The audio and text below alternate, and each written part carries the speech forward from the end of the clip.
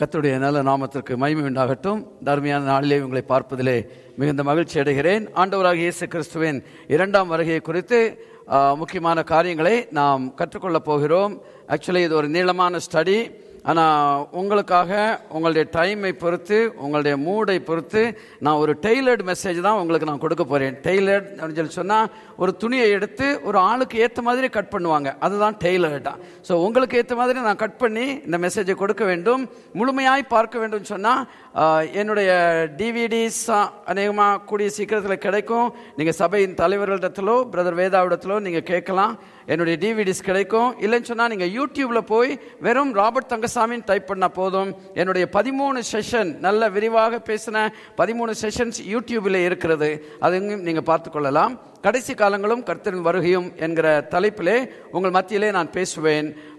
பாருங்க, ஆண்டவராக இயேசு கிறிஸ்துவை நாம் நம்பி அவரிடத்தில் வரும்போது, அவரை சொந்த இரட்சகராக ஏற்றுக்கொள்ளும் போது நமக்கு அநேக நன்மைகள் கிடைக்கும். ஆனால் அந்த நன்மைகளுக்காக நாம் இயேசுவை ஏற்றுக்கொள்ளக்கூடாது. இயேசு கிறிஸ்து இந்த பூமிக்கு வந்ததுடைய முக்கியமான நோக்கமே நம்மை பரலோகத்திற்கு கொண்டு போகத்தான். நம்முடைய பாவங்களை மன்னித்து, நம்மை சுத்திகரித்து, நம்மை தேவனுடைய பிள்ளைகளாக மாற்றி பரலோகத்திற்கு சொந்தமாக்காரராய் மாற்றும்படியாகத்தான் இயேசு இந்த பூமி மெயினாக வந்தார். ஆனா அதை நம்ம ஏற்றுக்கொள்ளும் போது மற்ற நன்மைகள் தானாக வரும் என்று சொல்லி நம்ம அறிந்து கொள்ளலாம். மத்தேயு 6:33 இயேசு சொன்னார், முதலாவது தேவனுடைய ராஜ்யத்தையும் அவருடைய நீதியையும் தேடுங்கள், அப்பொழுது இவைகள் எல்லாம் கூட கொடுக்கப்படும் என்று சொல்லி. அப்ப உலக பிரகாரமான நன்மைகள் தானாகவே நம்முடைய வாழ்க்கையில வந்துவிடும். ஆனா முக்கியமான நோக்கம் நம்ம எப்படியாவது பரலோக ராஜ்யம் போக வேண்டும் என்பதாகத்தான் இருக்க வேண்டும். ஆண்டவராகிய இயேசு இந்த பூமியில இருந்தபோது பரலோகத்தை குறித்து அநேக காரியங்களை சொன்னார். பரலோக ராஜ்யம் யார் போவார்கள் போக மாட்டார்கள் என்பதை இயேசு தெளிவாக சொல்லி இருக்கிறார். கடைசி காலங்களிலே என்ன சம்பவிக்கும் என்பதை குறித்தும் ஆண்டவர் மிக தெளிவாக பேசி இருக்கிறத நீங்க பார்ப்பீங்க. அதைத்தான் நாம இப்ப பார்க்க போகிறோம். இயேசு கிறிஸ்துடைய, அதாவது கடைசி காலம் என்று சொல்லும் போது அதை முடுக்கி விடுகிற சம்பவம், ஆங்கிலத்தில் ட்ரிகரிங் சொல்லுவாங்க. ஒரு துப்பாக்கி எடுத்து டப்புன்னு சுற்ற முடியாது. அந்த துப்பாக்கியில் ஒரு ட்ரிகர் இருக்கும். முதல்ல அந்த ட்ரிகரை நீங்க புல் பண்ணா தான் அடுத்தாப்புல அதை ஷூட் பண்ண முடியும். அதே மாதிரி கடைசி கால சம்பவங்களுக்கு ஒரு ட்ரிகர் தான் ஆண்டவருடைய ரகசிய வருகை. ரகசிய வருகை நடந்தால் அது தொடர்ந்து என்ன நடக்கும், எப்போது நடக்கும் என்று தெளிவாக கேலண்டர் வைத்து நம்ம சொல்லிவிடலாம். ஆனால் ரகசிய வருகை எப்போது இருக்கும் என்று நமக்கு தெரியாது. சோ ஆண்டவராகிய இயேசு கிறிஸ்துடைய ரகசிய வருகை தொடர்ந்து என்ன சம்பவங்கள் நடக்கும் என்று சொல்லி நான் வேதத்தின் அடிப்படையிலே உங்களுக்கு நான் தெளிவாக சொல்லுவேன். ஓகே, வரிசை கிரமமாக இருக்கும். என்னென்ன காரியங்கள் எப்போ நடக்கும் சொல்லி பார்க்க போகிறோம். வெளிப்படுத்தின விசேஷம் 21வது அதிகாரத்திலே புதிய எருசலேம், புதிய வானம் புதிய பூமி இறங்கி வருகிறது. அதில் புதிய எருசலேம் இறங்கி வருகிறதை யோவான் பார்க்கிறார். அதுவரைக்கும் உள்ள சம்பவங்களை நம்ம பைபிள் அடிப்படையிலே பார்க்க போகிறோம். ஸோ நல்லா கவனித்துக் கொள்ளுங்க. உங்களுக்கு ஏதாவது கேள்விகள் இருக்கும் சொன்னால் கடைசி செஷன் முடிகிற வேளையிலே அந்த கேள்விகளை என்னிடத்தில் நீங்க கேட்கலாம். அந்த கேள்விகள் இதை சம்பந்தப்படுத்தி உள்ள கேள்விகளாக இருந்தால் நலமாக இருக்கும். Okay, so what's happening, Peter? Okay, சரி, எக்ஸாக்ட்லி அதுதான். ஓகே, ஸோ கடைசி காலங்களும் கர்த்தரின் வருகையும் என்கிற டாபிக்ல நான் உங்கள் மத்தியிலே பேசிக் கொண்டிருப்பேன். ஓகே, அநேக காரியங்களை நான் விட்டுட்டு போய், சரி, இங்க பாத்தீங்கன்னு சொன்னா அது மத்தியாகத்திலே ஆண்டவராகிய இயேசு கிறிஸ்து ஒரு விசுவாசியை கட்டி தழுவி கொண்டிருக்கிறார். என் மகனே, நீ இங்கே வந்தது எனக்கு சந்தோஷம் என்று சொல்லுகிறது போல அந்த படம் தோன்றுகிறது. நீங்களும் நானும் நம்மை அந்த இடத்துல வைத்து நம்மை கற்பனை பண்ணி பார்ப்பது மிகவும் அவசியம். ஆனால் கற்பனையாவே போயிடக்கூடாது. கட்டாயமாக அதற்கென்று நாம் ஆயத்தப்படுவது மிகவும் அவசியமாக இருக்கிறது. அங்கே லெஃப்ட் சைட்ல ஒரு கிளாக் ஒன்று போட்டிருக்கிறேன். அந்த கிளாக் ஏற்கனவே 12 மணியை தொட்டு கொண்டிருக்கிறது. ஆண்டவராகிய இயேசுவின் 2ஆம் வருகை குறித்து சொல்லப்பட்ட எல்லா தீர்க்க தரிசனங்களும், பழைய ஏற்பாடு தீர்க்க தரிசனங்கள், புதிய ஏற்பாட்டு தீர்க்க தரிசனங்கள் எல்லாம் ஏறக்குறைய 99% நிறைவேறின சூழ்நிலையிலே இன்றைக்கு நம்ம வாழ்ந்து கொண்டிருக்கிறோம். அதனால கட்டாயமாக இயேசு சீக்கிரமாய் வரப்போகிறார் என்பதை அறிந்து வாழ்வது மிகவும் அவசியம். அந்த 12 மணிக்கு முன்னாடி பாத்தீங்கன்னு சொன்னா கால சூழ்நிலைகள் தான் நல்லா இருக்குது, ப்ளூயிஷ் கலர்ல. ஆனா 12 மணியை கடந்து பாத்தீங்கன்னு சொன்னா அக்கினி பற்றி எரிகிறது. சோ இயேசுவின் ரகசிய வருகையை நம்ம விட்டு விட்டோம் சொன்னால் அப்படிப்பட்ட சூழ்நிலையிலே போக வேண்டியது இருக்கும். வலது பக்கத்தில் ஒரு வசனத்தை போட்டிருக்கிறேன். மத்தேயு 24வது அதிகாரம் 3வது வசனம். சீஷர்கள் வந்து இயேசுவிடத்தில் கேட்கிறாங்க, கர்த்தாவே, உம்முடைய வருகைக்கும் கடைசி காலங்களுக்கும் என்ன அடையாளம் என்று சொல்லி அவரிடத்தில் கேட்கிறதாக நம்ம வாசிக்கிறோம். ஓகே, ஸோ நல்ல கவனிங்க, ஆண்டவராகிய இயேசுவிடத்தில் கேட்ட உடனே அவர் ஒரு மறுப்பும் சொல்லவில்லை. அவர்களுக்கு தெளிவாக அந்த அதிகாரம் முழுவதும் கடைசி காலங்களில் என்ன சம்பவிக்கும் என்பதை ஆண்டவர் சொல்லுகிறாரு. ஆனா அதை சொல்லும் முன்னாடி ஒரு எச்சரிப்பு ஒன்றே அவர் கொடுக்கிறாரு. அந்த எச்சரிப்பை நீங்க வாசிப்பீங்கன்னு சொன்னா தெரியுதா? அது is it sharp? Okay, read it மா. மத்தேயு 24 அதிகாரம் 4 இயேசு அவர்களுக்கு பிரயுத்தரமாக, ஒருவனும் உங்களை வஞ்சியாதபடிக்கு எச்சரிக்கையாயிருங்கள். இப்ப நல்ல கவனிங்க, ஆண்டவரே உங்களுடைய வருகை எப்போ இருக்கும், கடைசி காலங்களுக்கு என்ன அடையாளம்? உடனே ஆண்டவர் என்ன செய்யறாரு? உடனடியா சொல்லுகிறது ஒரு எச்சரிக்கை தான். ஒருவனும் உங்களை வஞ்சியாதபடி எச்சரிக்கையா இருங்கள். ஏன்னு சொன்னா இன்னைக்கு நிறைய பேர் கடைசி காலங்களை குறித்து பேசுறாங்க. அப்படி நடக்கும் இப்படி நடக்கும் சொல்றாங்க. ஆனா அவர்கள் சொல்லுவது வேதத்தின்படி சரியா இருப்பதில்லை. நான் சொப்பனம் கண்டேன், தரிசனம் கண்டேன், பரலோகத்துக்கு போய் என்னை ஆண்டவர் இதெல்லாம் சுத்தி காமித்தார் என்கிறார்களே ஒழிய வேதத்தில் இப்படி இருக்கிறது என்று அவர்கள் சொல்லவில்லை. ஆண்டவராகிய இயேசு கிறிஸ்துவை சாத்தான் சோதிக்க வந்தபோது சாத்தான் இடத்திலே ஆண்டவர் சொன்னாரு, எழுதி இருக்கிறதே எழுதி இருக்கிறதே என்று சொல்லி. அப்போ நாம பேசுகிற எந்த ஒரு காரியமும் வேதத்தில் எழுதி இருக்க வேண்டும். இல்லைன்னு சொன்னால் அதை நாம நம்பவே முடியாது. அநேகர் வஞ்சனையான காரியங்களை பேசிக் கொண்டிருக்கிறாங்க. அதே மாதிரி 2 தெசலோனிக்கேயர் 2வது அதிகாரத்திலும் இயேசுவின் வருகை குறித்து பவுல் தெளிவாக சொல்லுகிறாரு. அங்கேயும் பார்த்தீங்கன்னு சொன்னா பவுலும் இந்த கடைசி கால சத்தியத்தை குறித்து ஒரு எச்சரிப்பை கொடுக்கிறார். வாசிக்கலாம். 2 தெசலோனிக்கேயர் 2:3 எவ்விதத்தினாலும் ஒருவனும் உங்களை மோசம் போக்காதபடிக்கு எச்சரிக்கையா இருங்கள். நல்லா கவனிச்சீங்களா? 2ஆம் வருகைன்னு சொன்னால் அநேக மோசம் போக்குகிற செய்திகள் வந்து கொண்டிருக்கின்றன. ஆனா சரியான செய்தி என்ன என்பதை நாம் வேதத்தின் மூலமாக அறிந்து கொள்வது மிகவும் அவசியமாக இருக்கிறது. சரி, இயேசு தன்னுடைய மனவாட்டியாகிய சபைக்காக நிச்சயமாக திரும்ப வருவாரா? அது ஒரு பெரிய கேள்விக்குறியாக இருக்கிறது. நம்முடைய நாட்டிலே பரவாயில்ல, இந்தியாவிலே ஸ்ரீலங்காவிலே போனீங்கன்னு சொன்னா சபைகளிலே, ஆவிக்குரிய சபைகளிலே இயேசு வருவார் என்று நம்புகிறார்கள். நீங்களா நம்புறீங்களா இயேசு வருவார் என்று? Amen, right, I'm so glad. ஆனா வெளிநாட்டிலே மேலை நாடுகளிலே போனீங்கன்னு சொன்னா அவங்களாம் நான்சென்ஸ் சொல்லிட்டு போயிடுவாங்க, நம்புவது இல்லை. ஆனா இயேசு நிச்சயமாக தம்முடைய மனவாட்டியாகிய சபைக்காக அவர் திரும்ப வருவார் என்று வேதம் நமக்கு தெளிவாக சொல்லுகிறது. Okay, right. இதுல பாத்தீங்கன்னு சொன்னா நம்ம தமிழ் வேதாகமத்திலே 31,107 வசனங்கள் உண்டு. இந்த 31,107 வசனங்களிலே 2,400 முறை இயேசு திரும்ப வருவார் என்று எழுதப்பட்டிருக்கிறது. ஹல்லேலூயா. 2,400 டைம்ஸ்ங்க. ஆனா இயேசுடைய முதல் வருகை, அதாவது அவர் ஒரு மேசியாவாக வருவார், கன்னியின் வயிற்றிலே பிறப்பார் என்கிற அந்த தீர்க்க தரிசனம் எத்தனை இருக்கு தெரியுமா? வெறும் 365 தீர்க்க தரிசனங்கள் மாத்திரம்தான். வேதம் இயேசுவின் முதல் வருகை குறித்து விட அவருடைய 2ஆம் வருகை குறித்து 7 மடங்கு அதிகமாய் சொல்லி இருக்கிறது. ஆனா சர்ச்சஸ்ல ஊழியக்காரங்களோ யாருமே சரி இதை குறித்து பேசுவதே கிடையாது, இதை குறித்து சிந்திப்பதே கிடையாது. சபையுடைய முக்கியமான நோக்கமே பரலோகம் போகிறது தான். சபையில நீங்க 100 அஜெண்டா வச்சிருக்கலாம். இது செய்ய போறோம், அது செய்ய போறோம், ஓகே, அவுட்ரீச் பண்ண போறோம், ஒரு சோஷியல் ப்ரோக்ராம் பண்ண போறோம், ஒரு ஃப்ரீ மெடிக்கல் கேம்ப் பண்ண போறோம் சொல்லி 100கணக்கான அஜெண்டாஸ் வச்சிருக்கலாம். But the main agenda of the church is to reach heaven. எப்படியாவது பரலோக ராஜ்யம் போக வேண்டும் என்பதற்காகத்தான் இன்றைக்கு நம்ம சபையிலே இருக்கிறோம். ஆண்டவராகிய இயேசு தன்னுடைய சொந்த வாயிலே சொல்லி இருக்கிறாரு, அவர் நிச்சயமாக திரும்ப வருவார் என்று சொல்லி. ஆண்டவர் சொன்னதை நம்பலாமா நம்ப கூடாதாங்களாங்க? யாரு சொன்னதை நம்பினாலும் நம்பட்டாலும் ஆண்டவர் சொன்னதை என்ன செய்யணும்? கட்டாயம் நம்பியே ஆக வேண்டும். தேவதூதர்கள் சொன்னாங்க இயேசு திரும்ப வருவார் என்று சொல்லி. அதே மாதிரி பழைய ஏற்பாட்டு பரிசுத்தவான்கள் எல்லாருமே இயேசு திரும்ப வருவார் என்று சொல்லி இருக்கிறாங்க. ஆண்டவருடைய 2வது வருகை குறித்து சொல்லாத புஸ்தகங்களிலே வேதத்தில் கிடையாதுங்க. 66 புஸ்தகங்களிலும் ஆண்டவர் திரும்ப வருவார் என்கிற சத்தியம் எழுதப்பட்டிருக்கிறது. முதலாவது இயேசுவின் வருகை குறித்து சொன்ன முதல் மனிதன் யார் தெரியுமாங்க? ரொம்ப ஆச்சரியமான ஒரு காரியம், வாசிக்க கேட்போம். யூதா 14:15 ஆதாமுக்கு 7ஆம் தலைமுறையான ஏனோக்கும் இவர்களை குறித்து, இதோ எல்லாருக்கும் நியாய தீர்ப்பு கொடுக்கிறதற்கும் அவர்களில் அவபக்தி உள்ளவர்கள் யாவரும் அவபக்தியாய் செய்து வந்த சகல அவபக்தியான கிரியைகளின் நிமித்தமும் தமக்கு விரோதமாய் அவபக்தியுள்ள பாவிகள் பேசின கடின வார்த்தைகள் எல்லாவற்றின் நிமித்தமும் அவர்களை கண்டிக்கிறதற்கும் 1000 தமது பரிசுத்தவான்களோட கூட கர்த்தர் வருகிறார் என்று முன்னறிவித்தான். இன்றையில இருந்து 5390 ஆண்டுகளுக்கு முன்பதாக வாழ்ந்த ஒரு மனிதன் ஏனோக்கு. அவன் இருந்தப்போ சர்ச் கிடையாது, பைபிள் கிடையாது, பைபிள் டீச்சர்ஸ் கிடையாது, பாஸ்டர்ஸ் கிடையாது, தீர்க்க தரிசனங்கள் கிடையாது, ஒண்ணுமே கிடையாது. அந்த சூழ்நிலையிலே இயேசு வருவார், யாரோடு கூட வருவார், எதற்காக வருவார் என்று தெளிவாக எழுதி இருக்கிறார். சோ ஆனால் இன்றைக்கு நம்முடைய அறிவு எப்படி இருக்கிறது? அநேக உலக அறிவுகள் உண்டு, அநேக காரியங்கள்ல நன்றாய் தெரிந்து வச்சிருக்கிறோம். ஆனா பைபிளை பற்றி நம்ம எவ்வளவு தூரம் அறிந்திருக்கிறோம்? இயேசுவின் வருகை குறித்து நல்ல ஒரு தெளிவான ஒரு எண்ணம் இன்றைக்கு இருப்பது நமக்கு மிகவும் அவசியமாக இருக்கிறது.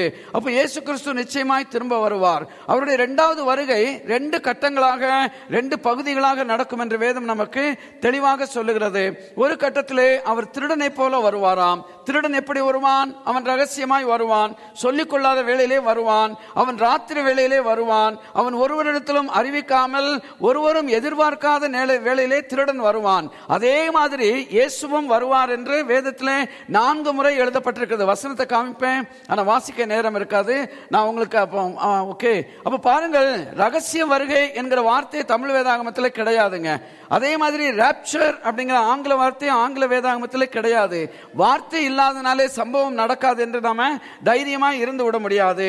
ஆண்டவர் திருடனை போல வருவேன் என்று அவரே சொல்லி இருக்கிறதுனாலே நாம் என்ன செய்கிறோம்? அதற்கு ரகசிய வருகை என்கிற பெயரை நாம கொடுத்திருக்கிறோம். சோ நிச்சயமாக ஒரு ரகசிய வருகை இருக்கும் என்பதை அறிந்து கொள்ளலாம். பாருங்கள், தெசலோனிக்கேயர் நிருபத்திலே பவுல் எழுதுகிறார், பேதுருவுடைய நிருபத்திலே பேதுரு இதை குறித்து எழுதுகிறார், வெளிப்படுத்தும் விசேஷத்திலே 2 முறை இயேசுவே இதை குறித்து சொல்லி இருக்கிறார். அதை மாத்திரம் வாசிக்க கேட்போமா?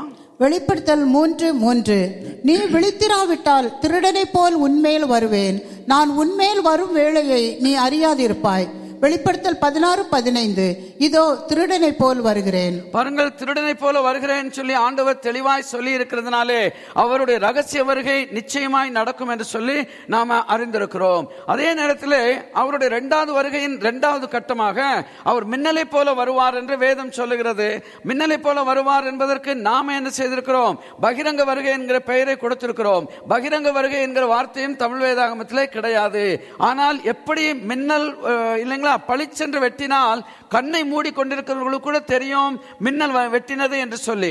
அப்ப நல்லா கவனிங்க, அந்த மின்னல் பிரகாசிக்கிறது போல இயேசு ஒருமுறை வரப்போகிறார். அதை பகிரங்க வருகை என்று சொல்லி சொல்லுகிறோம். அப்போ முதலாவதாக இயேசு அவர் ஒரு திருடனை போல வருவார், அது ரகசிய வருகை.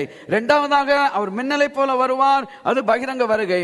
2 முறை இயேசு மத்தேயு சுவிசேஷத்திலும் லூக்கா சுவிசேஷத்திலும் தன்னுடைய சொந்த வாயினாலே சொல்லி இருக்கிறாரு, மனுஷகுமாரன் மின்னலை போல வருவார், அது கிழக்கிலிருந்து மேற்கு வரைக்கும் பிரகாசிக்கிற ஒரு மின்னலை போல இருக்கும் என்று ஆண்டவர் தெளிவாய் சொல்லி இருக்கிறதை நாம வாசிக்கிறோம். இதை குறித்து கொஞ்சம் தெளிவாக நம்ம பார்க்க போகிறோம். நீங்க 2 தெசலோனிக்கேயர் 2வது அதிகாரம் 1 முதல் 8 வரைக்கும் வாசிப்பீங்கன்னு சொன்னா அவருடைய ரகசிய வருகை எதற்கு, அவருடைய பகிரங்க வருகை எதற்கு என்று அவர் தெளிவாக எழுதியிருக்கிறாரு. 1வது வசனத்துல நீங்க வாசிப்பீங்கன்னு சொல்லி சொன்னா நம்முடைய கர்த்தராகிய இயேசு கிறிஸ்துவுடைய வருகையையும் நாம் அவரோடு கூட சேர்த்துக் கொள்ளப்படுவதையும் குறித்து என்று 1வது வசனத்துல எழுதுகிறாரு. அப்ப அது ஒரு வருகை. 8வது வசனத்துல பாத்தீங்கன்னு சொல்லி சொன்னா ஆண்டவராகிய இயேசு கிறிஸ்து தன்னுடைய வருகையின் பிரசன்னத்தினாலும் தம்முடைய வாயின் சுவாசத்தினாலும் அவனை நாசம் பண்ணுவார் என்று எழுதியிருக்கிறது. அப்போ ஆண்டவராகிய இயேசு கிறிஸ்துடைய பகிரங்க வருகையிலே அவர் அந்தி கிறிஸ்துவை அழிக்கும்படியாய் வருகிறார் என்று சொல்லி நம்ம வேதத்திலே பார்க்கிறோம். இதெல்லாம் மற்ற லெசன்ஸ்ல நம்ம தெளிவாய் பார்க்க போகிறோம். ரொம்ப ஃபாஸ்டா பேசுறேன்னு எல்லாம் சொல்லுவாங்க, வேற வழியே கிடையாது, ஃபாஸ்டா பேசிதான் ஆகணும். ரைட்? ஓகே. அப்போ நல்ல கவனிங்க, 1வது அதிகாரத்திலே ஒரு வருகை வசனத்திலே ஒரு வருகையை சொல்லுகிறார், 8வது வசனத்திலே ஒரு வருகையை சொல்லுகிறாரு. 1வது வசனத்திலே என்ன ஆகுமா? நாம் அவரோடு கூட சேர்த்துக் கொள்ளப்படுவோம் என்கிறார். அப்ப என்ன அர்த்தம்? 1வது வருகை ரகசிய வருகை, ரகசிய வருகையிலே சபையை தன்னோடு கூட சேர்த்துக் கொள்ள போகிறார்.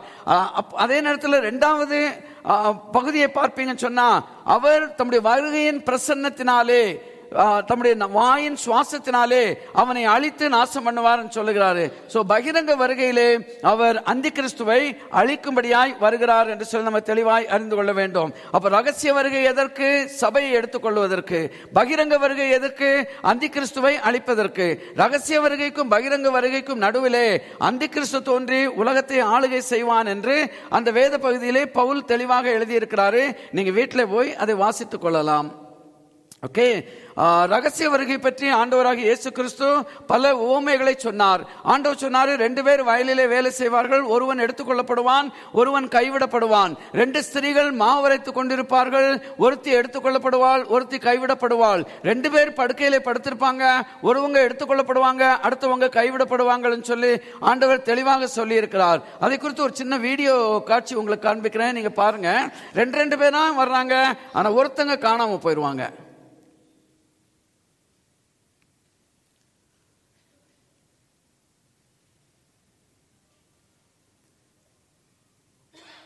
sound.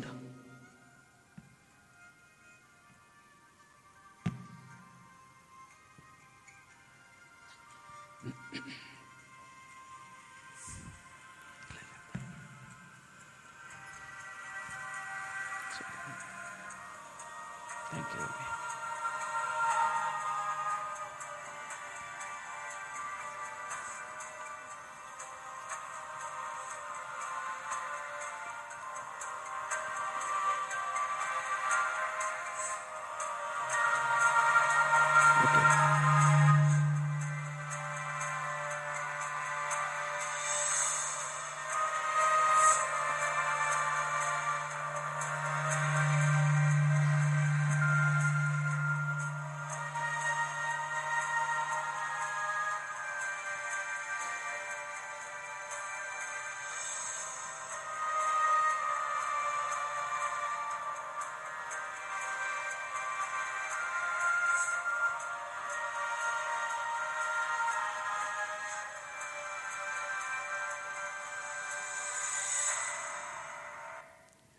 ஓகே, இந்த மாதிரி ஒரு நாள் நிச்சயமாய் சம்பவிக்க போகிறது.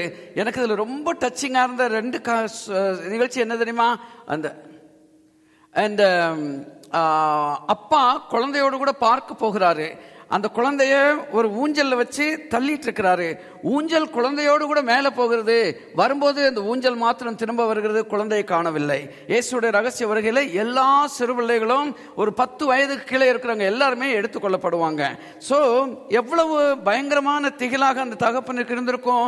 ஒரு வயதான இல்லையா, ஒரு வயதான முதியவரும் அம்மாவும் அவங்களுடைய வெட்டிங் அனிவர்சரி நினைக்கிறேன், அவங்க கையை கோர்த்து கொண்டு உட்கார்ந்துட்டு இருக்கிறாங்க. அந்த அம்மா எடுக்கப்படுறாங்க, அவங்களுடைய வெட்டிங் ரிங் மாத்திரம் அவருடைய கையில இருக்கிறது. எவ்வளவு பயங்கரமான நிகழ்ச்சி என்பதை நீங்கள் அறிந்து கொள்ள வேண்டும். சோ ஒரு நாளில் இது சம்பவித்தான் நாம எங்கே இருப்போம் என்பதை யோசித்து பார்ப்பது மிகவும் அவசியம். பாருங்க, இந்த ரகசிய வருகை என்பது ஒரு கண்ணிமைக்கிற வேளையிலே நடக்கும் சொல்லி பவுல் தெளிவாக எழுதியிருக்கிறாரு. நீங்க என்னுடைய பிரசன்டர் வேலை செய்ய மாட்டேங்குதுப்பா, பேட்டரியா? ஓகே, பாருங்கள், இதை குறித்து பவுல் எழுதும் போது தெசலோனிக்கேயர் நிருபத்திலே இப்படியாக எழுதுகிறார். வாசிக்க கேட்போம். 1 தெசலோனிக்கேயர் 4:17. பின்பு உயிரோடு இருக்கும் நாமும் கர்த்தருக்கு எதிர்கொண்டு போக மேகங்களின் மேல் அவர்களோடு கூட ஆகாயத்தில் எடுத்துக் கொள்ளப்பட்டு இவ்விதமாய் எப்பொழுதும் கர்த்தருடனே கூட இருப்போம். பாருங்கள், தமிழ் வேதாகமத்திலே எடுத்துக்கொள்ளப்பட்டு என்கிற அந்த வார்த்தை கிரேக்க மொழியிலே ஹெர்பாட்ஸோ என்கிற வார்த்தையை யூஸ் பண்ணி இருக்கிறார். கீழே போட்டிருக்கிறேன் பாருங்க, கிரீக் HARPAZO, ஹெர்பாட்ஸோ என்கிற வார்த்தையை பவுல் உபயோகிக்கிறாரு. ஹெர்பாட்ஸோ என்று சொன்னால் வேகமாய் பறித்து கொண்டு ஓடுதல் என்று சொல்லி அர்த்தம். நீங்களே பார்க்கலாம், இந்த வீடியோ பாருங்க, ரொம்ப இன்ட்ரெஸ்டிங்கா இருக்கும். Right? Okay.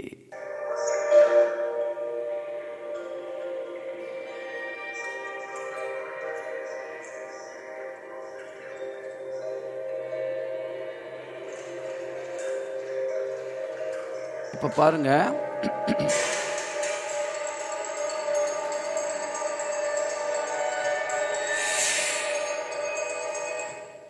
ஓகே, இந்த மாதிரி தான் ஹெர்பாட்ஸோ நடக்க போகிறது. அதுக்காக தான் இந்த பிக்சர் உங்களுக்கு, நான் இந்த வீடியோ உங்களுக்கு காண்பித்தேன். எதிர்பாராத வேளையிலே நடக்கிற ஒரு சம்பவம். அதனால தான் ஆண்டவர் சொல்லி இருக்கிறாரு, நம்ம ஆயத்தமா இருக்க வேண்டும் என்று.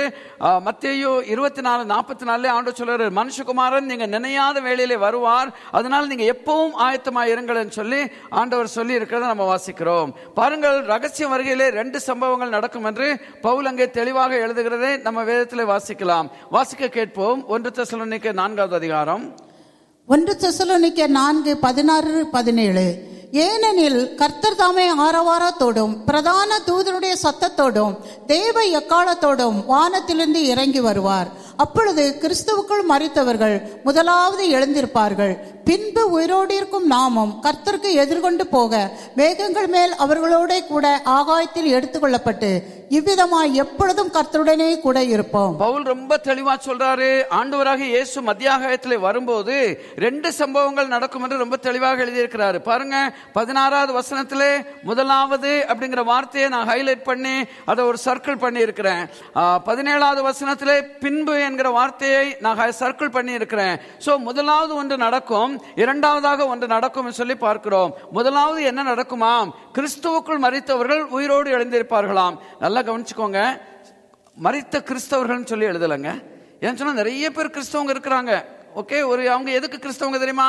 ஒரு ஒரு ஒரு கவர்மெண்ட் ஃபார்ம் எழுதுறாங்க, ஒரு அப்ளிகேஷன் எழுதுறாங்க, நீங்க எந்த மதத்தை சார்ந்தவர்கள் அப்படின்னு சொன்னா கிறிஸ்தவ மதம்னு எழுதுவாங்க. they want to belong to a religion. அதுக்காக கிறிஸ்தவங்களா இருக்கிறவங்க, சும்மா சர்ச்சுக்கு வந்துட்டு போறவங்க கோடிக்கணக்கானவங்க இன்னைக்கு இருக்கிறாங்க. ஆனா யார் கிறிஸ்துவுக்குள் மரிக்கிறார்களோ அவங்க தான் உயிரோடு எழுந்திருக்க முடியுமா? கிறிஸ்துவுக்குள் மரிக்கிறவங்க யார் தெரியுமா? கிறிஸ்துவுக்குள் வாழ்ந்தாதான்.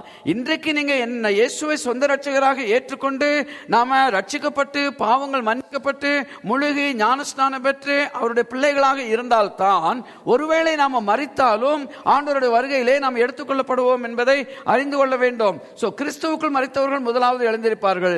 பின்பு என்ன நடக்குமாம்? உயிரோடு இருக்கிற நாம் மறுரூபமாகி கர்த்தரை சந்திப்போம் என்று பவுல் எழுதுகிறதை வாசிக்கலாம்.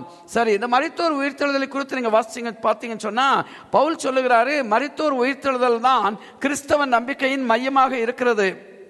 மரித்தோர் உயிர்த்தெழுதலை நீங்க நம்பலன்னு சொல்லி சொன்னா நீங்க சர்ச்சுக்கு வர்றதும் வேஸ்டா, நாங்க உங்களுக்கு பிரீச் பண்றதும் வேஸ்ட்னு சொல்லி ரொம்ப தெளிவாக எழுதி இருக்கிறதை நம்ம 1 கொரிந்தியர் வாசிக்கலாம், தெசலோனிக்கர் நிருபத்திலும் நாம் வாசிக்க முடிகிறது.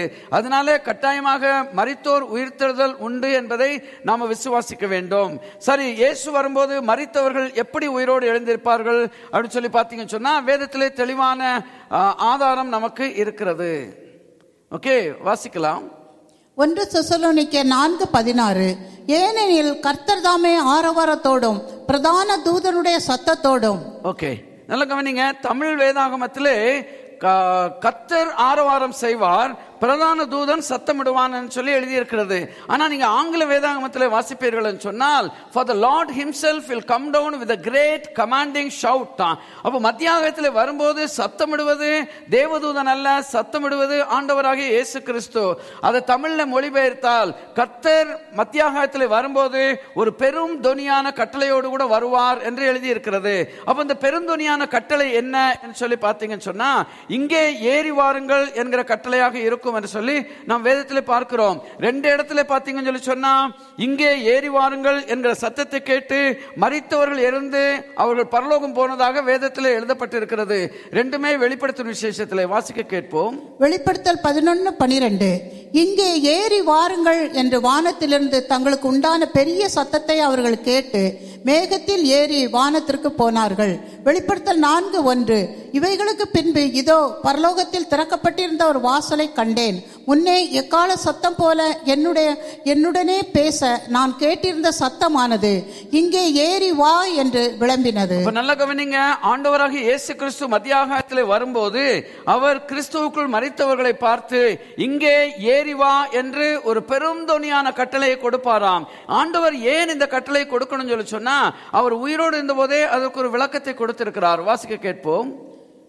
யோவான் 5:25. மரித்தோர் தேவகுமாரனுடைய சத்தத்தை கேட்கும் காலம் வரும், அது இப்பொழுதே வந்திருக்கிறது, அதை கேட்கிறவர்கள் பிழைப்பார்கள் என்று மெய்யாகவே மெய்யாகவே உங்களுக்கு சொல்லுகிறேன். மரித்தோர் தேவகுமாரனுடைய சத்தத்தை கேட்கும் காலம் வரும் என்று சொல்லி ஆண்டவர் சொல்லி இருக்கிறாரு. சோ மரித்தவங்க தேவகுமாரனுடைய சத்தத்தை எப்போ கேட்பாங்க தெரியுமா? ரகசிய வருகையிலே கேட்பார்கள் என்று சொல்லி நம்ம பார்க்கிறோம். நல்ல கவனிங்க, உயிருள்ளவங்களே தேவனுடைய வார்த்தையை கேட்கறது இல்லைங்க. நான் ஏற்கனவே சொல்லியிருக்கிறேன், சர்ச்சுக்கு வர்றது இல்லையா, வந்து அந்த மெசேஜ் டைம்ல அநேகர் கர்த்தருடைய வார்த்தையை கேட்பதே கிடையாது. கேட்டாலும் சும்மா ஒரு காதுல போய் அடுத்த காது வெளியே வந்துவிடும். ஒரு முறை 3 பேர் வேட்டைக்கு போனாங்களாம். ஒரு பாஸ்டர், ஒரு வேட்டைக்காரர், ஒரு என்ஜினியர். ஸோ 3 பேரும் ஃப்ரெண்ட்ஸ். அவங்க வேட்டைக்கு போயிருக்கிறாங்க. அவங்க வேட்டைக்கு போன உடனே ஒரு மான் ஓடி வந்துதான். 3 பேரும் துப்பாக்கி எடுத்து 3 பேரும் சுட்டாங்க. சுட்ட உடனே தமான மான் கீழே விழுந்துருச்சு. இப்போ இந்த 3 பேருக்குள்ள ஒரு ஆர்கியூமெண்ட், யாரு சுட்டதுனால இந்த மான் கீழே விழுந்ததுன்னு சொல்லி. அப்போ வேட்டைக்காரன் சொல்றாரு, என்னுடைய தொழிலே வேட்டையாடுறது தான், நான் ஒரு நாளும் குறி தவற மாட்டேன், அது ஏன் குண்டனால தான் விழுந்ததுன்னு சொல்லி. என்ஜினியர் சொல்றாரு, நான் எல்லாத்தையும் படம் வரைஞ்சி கணக்கு பார்த்து செய்யற ஆளு, அதனால ஏன் கணக்கு தவறாது, இது ஏன் குண்டுதான் சொல்லி. பாஸ்டர் சொன்னாரு, நான் அல்லேலூயா சொல்லி சுட்டேன், அது ஒருவேளை ஏன் குண்டாக இருக்கக்கூடாதா அப்படின்னு கேட்கிறாரு. அந்த நேரத்தில் ஒரு 4வது ஆள் அந்த பக்கம் வந்தாரு. இந்த 3 பேரும் சொன்னாங்க, ஐயா இந்த மாதிரி விஷயம், நாங்க 3 பேரும் சுட்டோம், மான் விழுந்துருச்சு, யாருடைய குண்டுன்னு தெரியல, கொஞ்சம் பார்த்து சொல்ல முடியுமான்னு. அவர் சொன்னாரு, இது ரொம்ப கடினமான வேலை, ஆனாலும் நான் முயற்சி செய்யறேன்னு சொல்லி பார்த்தாருங்க. 2 நிமிஷத்துல திரும்பி வந்துட்டாரு. திரும்பி சொன்னாரு, இது பாஸ்டர் சுட்ட குண்டு அப்படின்னு. மற்றவங்களுக்கு குண்டு போட்ட மாதிரி இருந்துச்சு, அது எப்படி நீங்க பாஸ்டர் சுட்ட குண்டுன்னு சொல்லி. அவர் சொன்னார், சொன்னாராம், அந்த குண்டு ஒரு காது வழியே உள்ள போய் அடுத்த காது வழியே வெளியே வந்துருச்சுன்னு. இன்னைக்கு நாம இப்படிதான் செய்தி கேட்கிறோம். திரும்ப திரும்ப திரும்ப கேட்டுட்டு இருப்போம், அது மனதிலே பதிவதே கிடையாது. நான் சொல்றேன், உயிரோடு இருக்கும் போதே ஆண்டவருடைய சத்தத்தை கேட்காட்டி செத்த பிறகு எப்படி நாம கேட்க போகிறோம்? நன்றாய் அறிந்து கொள்ள வேண்டும். தமிழ்ல ஒரு பழமொழி சொல்லுவாங்க, கூரை ஏறி கோழி பிடிக்காதவன் வானம் ஏறி வைகுண்டம் போவானான்னு சொல்லுவாங்க. இன்னைக்கு அப்படிதான் நாம இருக்கிறோம். அதனால உயிரோடு இருக்கிற நாட்களிலே கர்த்தருடைய வார்த்தையை நன்றாக நான் கேட்கணும். இப்ப நான் சொல்லிக் கொடுக்கறத அடுத்த செஷன்ல கேள்வி கேட்டா எத்தனை பேர் பதில் சொல்லுவீங்கன்னு எனக்கு தெரியல. அதனால நம்ம ஷார்ப்பா இருந்து ஆண்டவருடைய வார்த்தையை கேட்பது மிகவும் அவசியமாக இருக்கிறது. ஓகே, சோ அதனாலதான் மரித்தோர் தேவகுமாரனுடைய சத்தத்தை கேட்டு அவர்கள் பிழைப்பார்கள் என்று ஆண்டவர் சொல்லி இருக்கிறாரு. சோ மரித்து போன கிறிஸ்தவர்கள் உயிரோடு எழுந்திருப்பதற்காகத்தான் மத்தியாகத்தில் இயேசு வந்து இங்கே ஏறி வாருங்கள் என்கிற கட்டளையை கொடுக்கிறார். ஆண்டவராக இயேசு கிறிஸ்து இந்த பூமியிலே உயிரோடு இருந்த நாட்களிலும் 3 பேரை உயிரோடு எழுப்பினாருங்க. அந்த 3 பேரையும் எப்படி எழுப்பினார் தெரியுமா? தன்னுடைய வாயின் வார்த்தையினாலே எழுப்பினார் என்று சொல்லி நாம் பார்த்திருக்கிறோம். அங்கே போட்டிருக்கிற அந்த வசனத்தை வாசிங்கம்மா. லூக்கா 7:14. அப்பொழுது அவர், வாலிபனே எழுந்திரு என்று உனக்கு சொல்லுகிறேன் என்றார். மார்க்கு 5:41. சிறு பெண்ணே எழுந்திரு என்று உனக்கு சொல்லுகிறேன். நாயனூர் விதவையுடைய மகன் மரித்து போனான், அவனை அடக்கம் பண்ணும்படியாய் கொண்டு போகிறார்கள். இயேசு அந்த வழியே வருகிறார். வேதம் சொல்லுகிறது, அவர் பாடையை தொட்டு அந்த வாலிபனை பார்த்து பேசினாராம். என்ன பேசினார்? வாலிபனே எழுந்திரு என்று நான் உனக்கு சொல்லுகிறேன். அல்லேலூயா. ஏன் நான் உனக்கு சொல்லுகிறேன் சொன்னார் தெரியுமா? நானே உயிர்த்தெழுதலும் ஜீவனுமாய் இருக்கிறேன். அதனால நான் சொல்லுகிறேன், நீ உயிரோடு எழுந்திருன்னு சொன்னவனே ஆண்டவருடைய வார்த்தையினாலே உன் உயிர் பிழைக்கிறான்னு சொல்லி பார்க்கிறோம். வேதம் சொல்லுகிறது, தேவனுடைய வார்த்தை ஆவியும் ஜீவனுமாய் இருக்கிறதாம். அந்த வார்த்தையிலே ஆவி ஜீவன் இருக்கிறதுனாலே அவர்கள் பிழைப்பார்கள் என்று சொல்லி நாம் பார்க்கிறோம். அதே மாதிரி ஒரு தேவாலய தலைவனுடைய மகள், 13 வயது மகள் இறந்து போகிறாள். அவளையும் உயிரோடு எழுப்ப இயேசு போகும்போது என்ன சொன்னாரு? சிறுவனே எழுந்திரு என்று நான் உனக்கு சொல்லுகிறேன் என்கிறார். அப்போ இயேசு வார்த்தையை பேசினால் மரித்தவர்கள் உயிரோடு எழுந்திருப்பார்கள் சொல்லி பார்க்கிறோம். அதே மாதிரி அந்த பிக்சரை பார்த்தாலே உங்களுக்கு தெரியும், அது லாசருடைய சம்பவம் என்று சொல்லி. லாசர் மரித்து 4 நாட்களுக்கு பின்பதாக இயேசு அங்கே போகிறார். இயேசு கல்லறை திறக்க சொல்லி வெளியே இருந்து பலத்த சத்தமாய் உரத்த சத்தமாய் சொல்லுகிறார், லாசருவே வெளியே வா என்று சொல்லி. வேதம் சொல்லுகிறது, மரித்து போன லாசரு உயிரோடு வந்தான். அல்லேலூயா, ஆமென். இன்றைக்கு ஒருவேளை நம்முடைய வாழ்க்கையிலே அநேக காரியங்கள் செத்து போன நிலைமையிலே இருக்கும். நம்ம என்ன செய்ய வேண்டும் என்று தெரியாத சூழ்நிலையில் இருக்கும். உங்களுடைய பொருளாதாரமா இருக்கலாம், உங்களுடைய எதிர்காலத்தை குறித்த காரியமா இருக்கலாம், உங்களுடைய பிள்ளைகளுடைய படிப்பை குறித்த காரியமா இருக்கலாம், இல்ல குடும்பத்திலே கணவன் மனைவி உறவாக இருக்கலாம். அநேக காரியங்கள் செத்து போன நிலைமையில இருக்கும். ஆனா நல்ல கவனிங்க, ஆண்டவராகிய இயேசுடைய வார்த்தையை நீங்க கை கொண்டீங்கன்னு சொன்னா அந்த செத்து போன நிலைமையிலும் ஆண்டவர் உயிர் கொடுக்க வல்லவராய் இருக்கிறார். அல்லேலூயா. செத்து போன மனுஷரையே வார்த்தையினாலே உயிரோடு எழுப்பினா உலகத்திலே செத்து போன காரியங்களை ஆண்டவர் உயிரோடு எழுப்ப வல்லவராக இருக்கிறார். அப்போ மத்தியாகாயத்திலே வந்து இங்கே ஏறி வாருங்கள் என்று சொல்லி இயேசு தன்னுடைய வார்த்தையை பேசின உடனே அந்த வார்த்தையின் வல்லமையினாலே மரித்த கிறிஸ்தவர்கள் உயிரோடு எழுந்து ஆண்டவரை மத்திய ஆகாயத்தில் சந்திப்பார்கள் என்று சொல்லி நாம பார்க்கிறோம். ஓகே, ஒரு சில ஆண்டுகளுக்கு முன்பதாக ஒரு சம்பவம் ஒன்று வாசித்தேன். அதாவது ஆர்கியாலஜி தெரியும் இல்லையா, அகழ்வாராய்ச்சியா? ஓகே, அகழ்வாராய்ச்சி பண்றவங்க எகிப்திலே ஒரு இடத்தை தோண்டி 3000 ஆண்டுகளுக்கு முன்பதாக மரித்து போன ஒரு பார்வோனுடைய உடலை எடுத்தாங்களாம். மம்மிஃபைட், ஓகே, மம்மிஃபைட் பாடி. அதை வெளியே எடுத்த போது அது பக்கத்திலே ஒரு மண் சட்டி இருந்ததாம். அந்த மண் சட்டியை குலுக்கு பார்த்தா கிளுகிளுன்னு சத்தம் வந்துச்சுதான். இதுக்குள்ள என்ன இருக்குன்னு உடைச்சு பார்த்துருக்குறாங்க. அதுக்குள்ளே கோதுமை இருந்ததாங்க. அந்த கோதுமை கெட்டு போகாமல் அப்படியே முழுமையாக இருந்தது. சரி, இந்த கோதுமைக்குள்ளே ஜீவன் இருக்குதா, உயிர் இருக்குதான்னு சொல்லி பார்க்கிறதுக்காக அதை கொண்டு போய் தோட்டத்துல போட்டாங்க.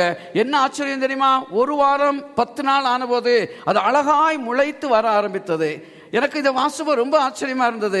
நான் சொல்றது நல்லா கவனிங்க.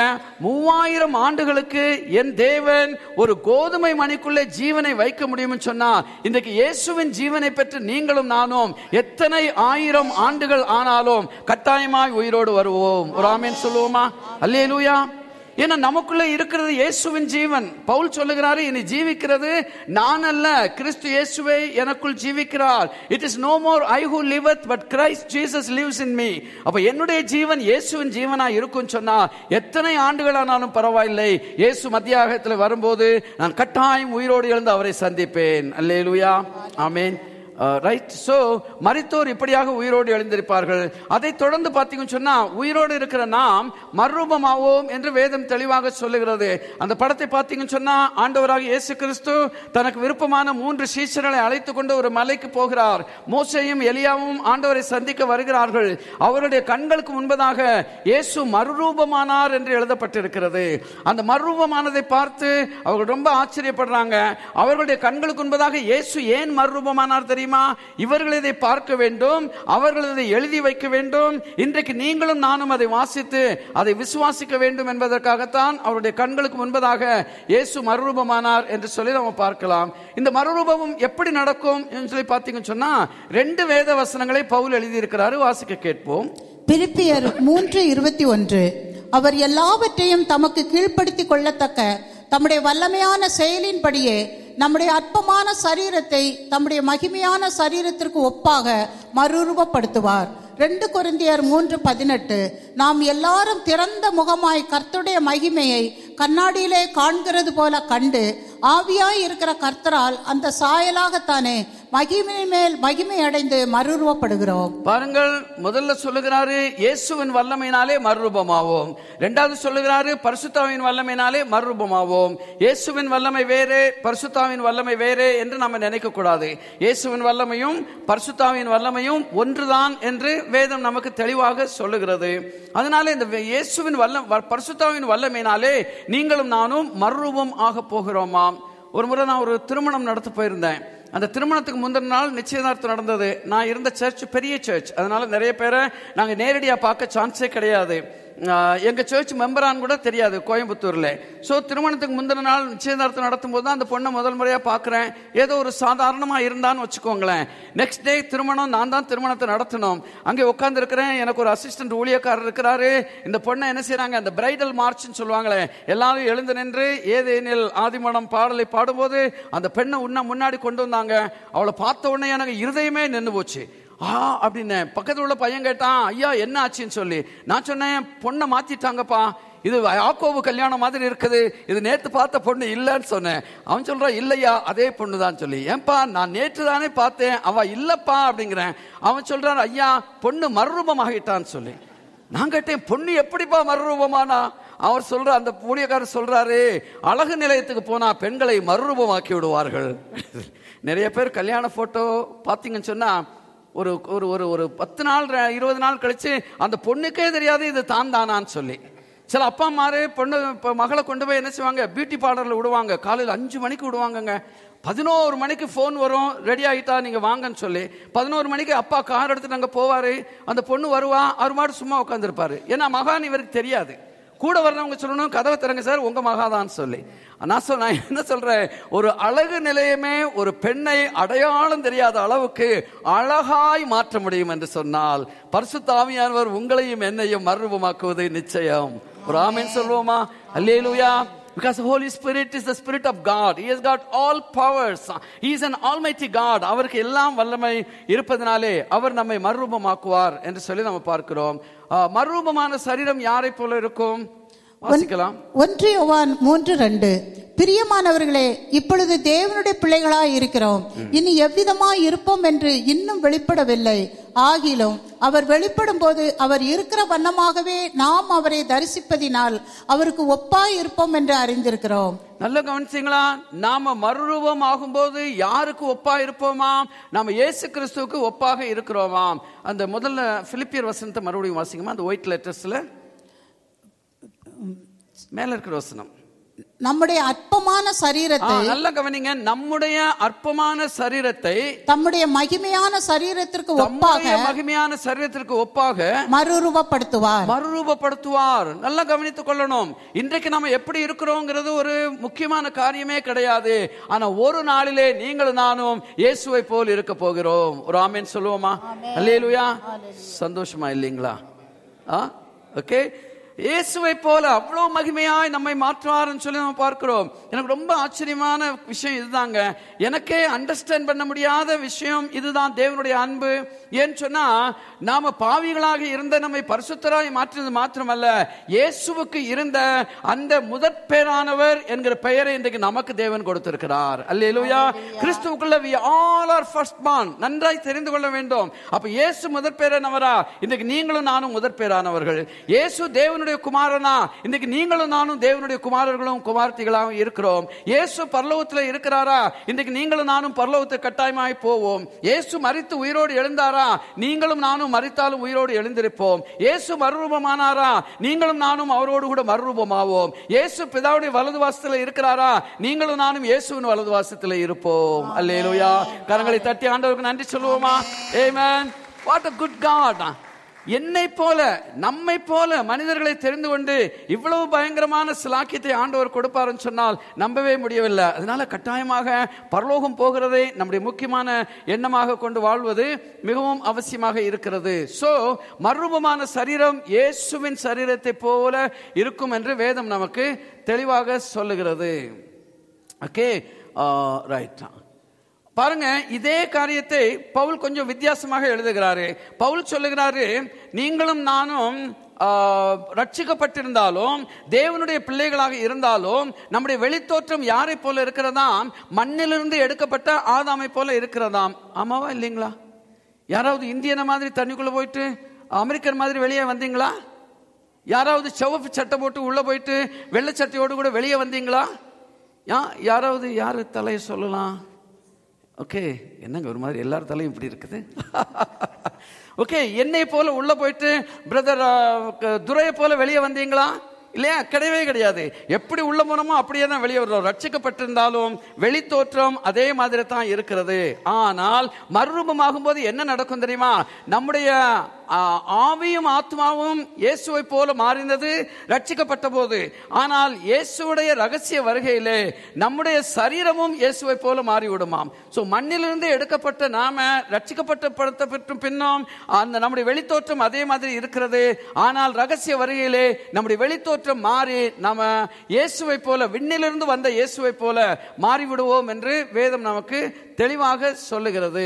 ஓகே, நம்ம ஏன் மறுரூபமாக வேண்டும்? அப்படியே பரலோகம் போயிட முடியாதா என்று கேட்டால் அதற்கும் பதில் இருக்கிறது. வாசிக்கலாம். 1 கொரிந்தியர் 15:50. சகோதரரே, நான் சொல்லுகிறது என்னவெனில், மாம்சமும் இரத்தமும் தேவனுடைய ராஜ்யத்தை சுதந்திரிக்க மாட்டாது. அழிவுள்ளது அழியாமையை சுதந்திரிப்பதும் இல்லை. என்கிட்ட ஒருத்தர் சொன்னாரு, திருநெல்வேலி போயிருந்தேன், ஒரு பாஸ்டர்ஸ் ஃபெலோஷிப்ல பேசினேன்.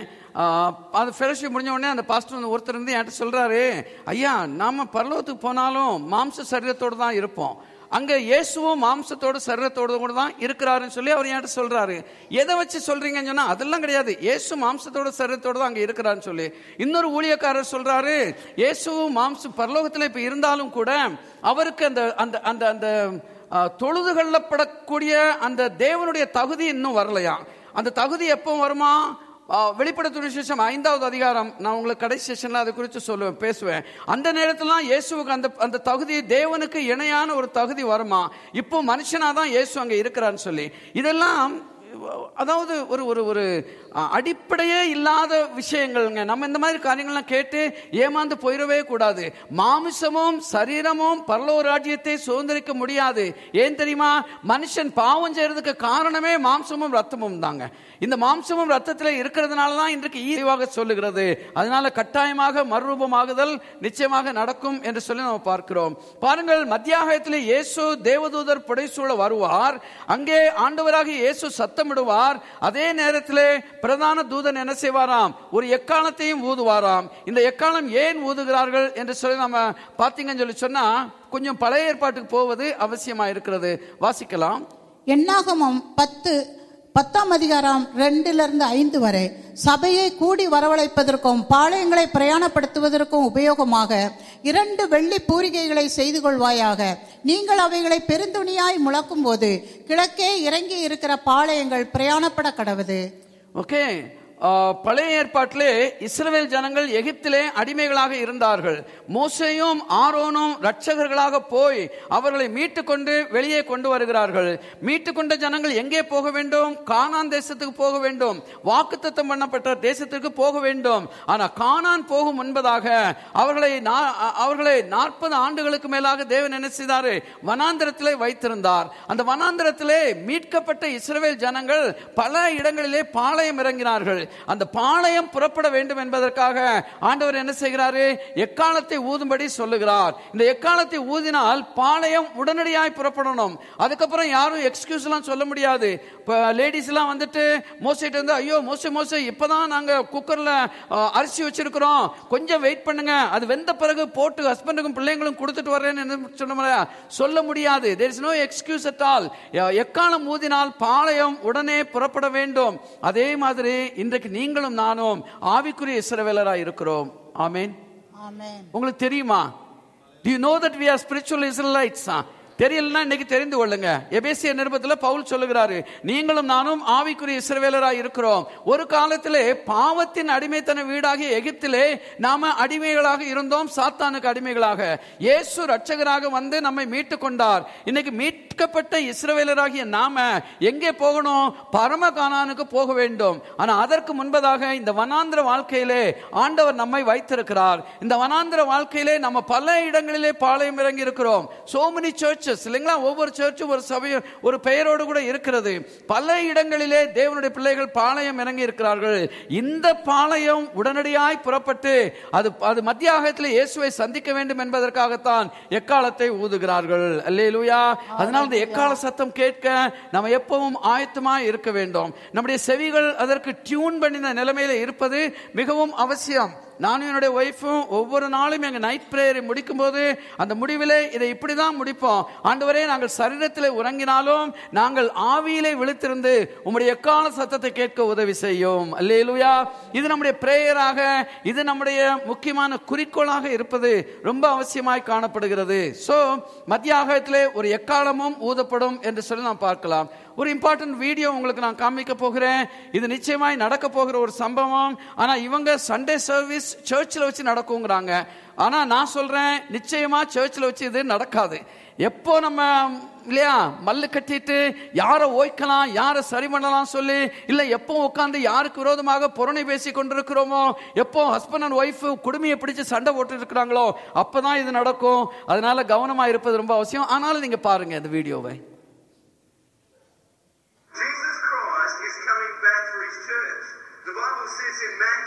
Chapter 24, verse 42. Watch therefore, for you do not know the hour your Lord is coming.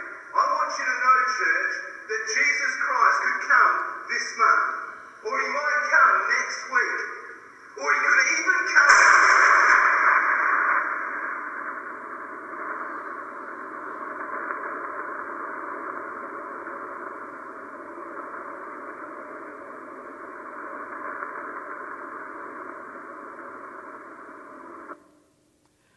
நல்ல கவனிங்க. ஒரு சர்ச்சில் இதே மாதிரி தான் பாஸ்டர் பிரசங்கம் பண்ணிட்டு இருக்கிறாரு. இயேசு எந்த வேளையிலும் வரலாம், அவர் அந்த மாசத்துல வரலாம், அடுத்த வாரத்துல வரலாம், ஏன் இன்றைக்கேன்னு சொல்லி கூட முடியலங்க. இயேசுடைய வருகை வந்து எல்லாரும் எடுத்துக்கொள்ளப்படுறாங்க. இந்த ஆளை பார்த்தீங்களா? இவர் டிப்பிக்கல் கிறிஸ்டியனுங்க, டிப்பிக்கல் கிறிஸ்டியன். ஓகே, இவர் ஒரு நாளும் ஒரு ஜபத்துக்கு வரமாட்டாரு, ஒரு நாளும் ஒரு ஸ்பெஷல் மீட்டிங்க்கு வரமாட்டாரு, ஒரு ஃபாஸ்டிங் பிரேயர்னா வரமாட்டாரு. வெள்ளிக்கிழமை கோயிலுக்கு வர்றதே ஏதோ கடவுளுக்கு செய்யற புண்ணியம் மாதிரி, இல்ல பாஸ்டருக்கு செய்யற புண்ணியம் மாதிரி வர்ற ஒரு ஆளு. இதெல்லாம் செய்துட்டு இன்னைக்கு ரகசிய வருகை நடந்து ஆட்கள் போன பின்பதாக முழங்கால் போட்டு ஜெபம் பண்றாரு. ஏதாவது பிரயோஜனம் உண்டா? இல்லையா? It's too late. இன்றைக்கு நம்ம ஆண்டவருக்கு உண்மையா இருப்பது ரொம்ப அவசியம். அதுக்கப்புறம் பிரேயர் பண்ணி என்ன பிரயோஜனம்? அதுக்கப்புறம் யாராவது ஜெபம் பண்ணி நடக்க போகிற காரியங்களை நிறுத்துவாங்களா? யாராவது அந்தி கிறிஸ்துவ நிறுத்த முடியுமா?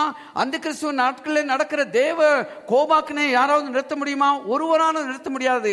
அதெல்லாம் நடக்கும் முன்பதாக நம் ஆண்டோட வருகையிலே மேலே போவது மிகவும் அவசியமாக இருக்கிறது.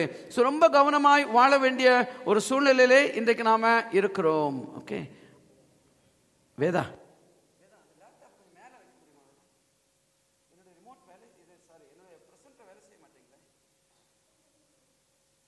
Okay, thank you. ஓகே, அப்போ ஆண்டவராக இயேசு சொல்றாரு, அதனால நீங்க அந்த பவுல் சொல்லுகிறார், இந்த உலகத்துக்கு ஒத்த வேஷம் தெரியாம என்ன செய்யணும், நம்ம மனம் புதிதாகிறதுனாலே மறுரூபமாக வேண்டுமாம். சோ மறுரூபமாகிற காரியம் இப்பொழுதே நம்முடைய வாழ்க்கையில தொடங்கணும். மனம் புதிதாகி நம்ம மனதிலே மறுரூபமானால்தான் ஒரு நாள் நம்ம சரீரம் மறுரூபமாகி நம்ம இயேசுவை சந்திப்போம் என்று சொல்லி நாம நிச்சயமாக அறிந்து கொண்டிருக்கிறோம். அப்போ பாருங்கள், நான் உங்களுக்கு மத்தியிலே இதுவரைக்கும் சொன்ன காரியம் என்னன்னு சொன்னா, வாட்ஸ் ராங்?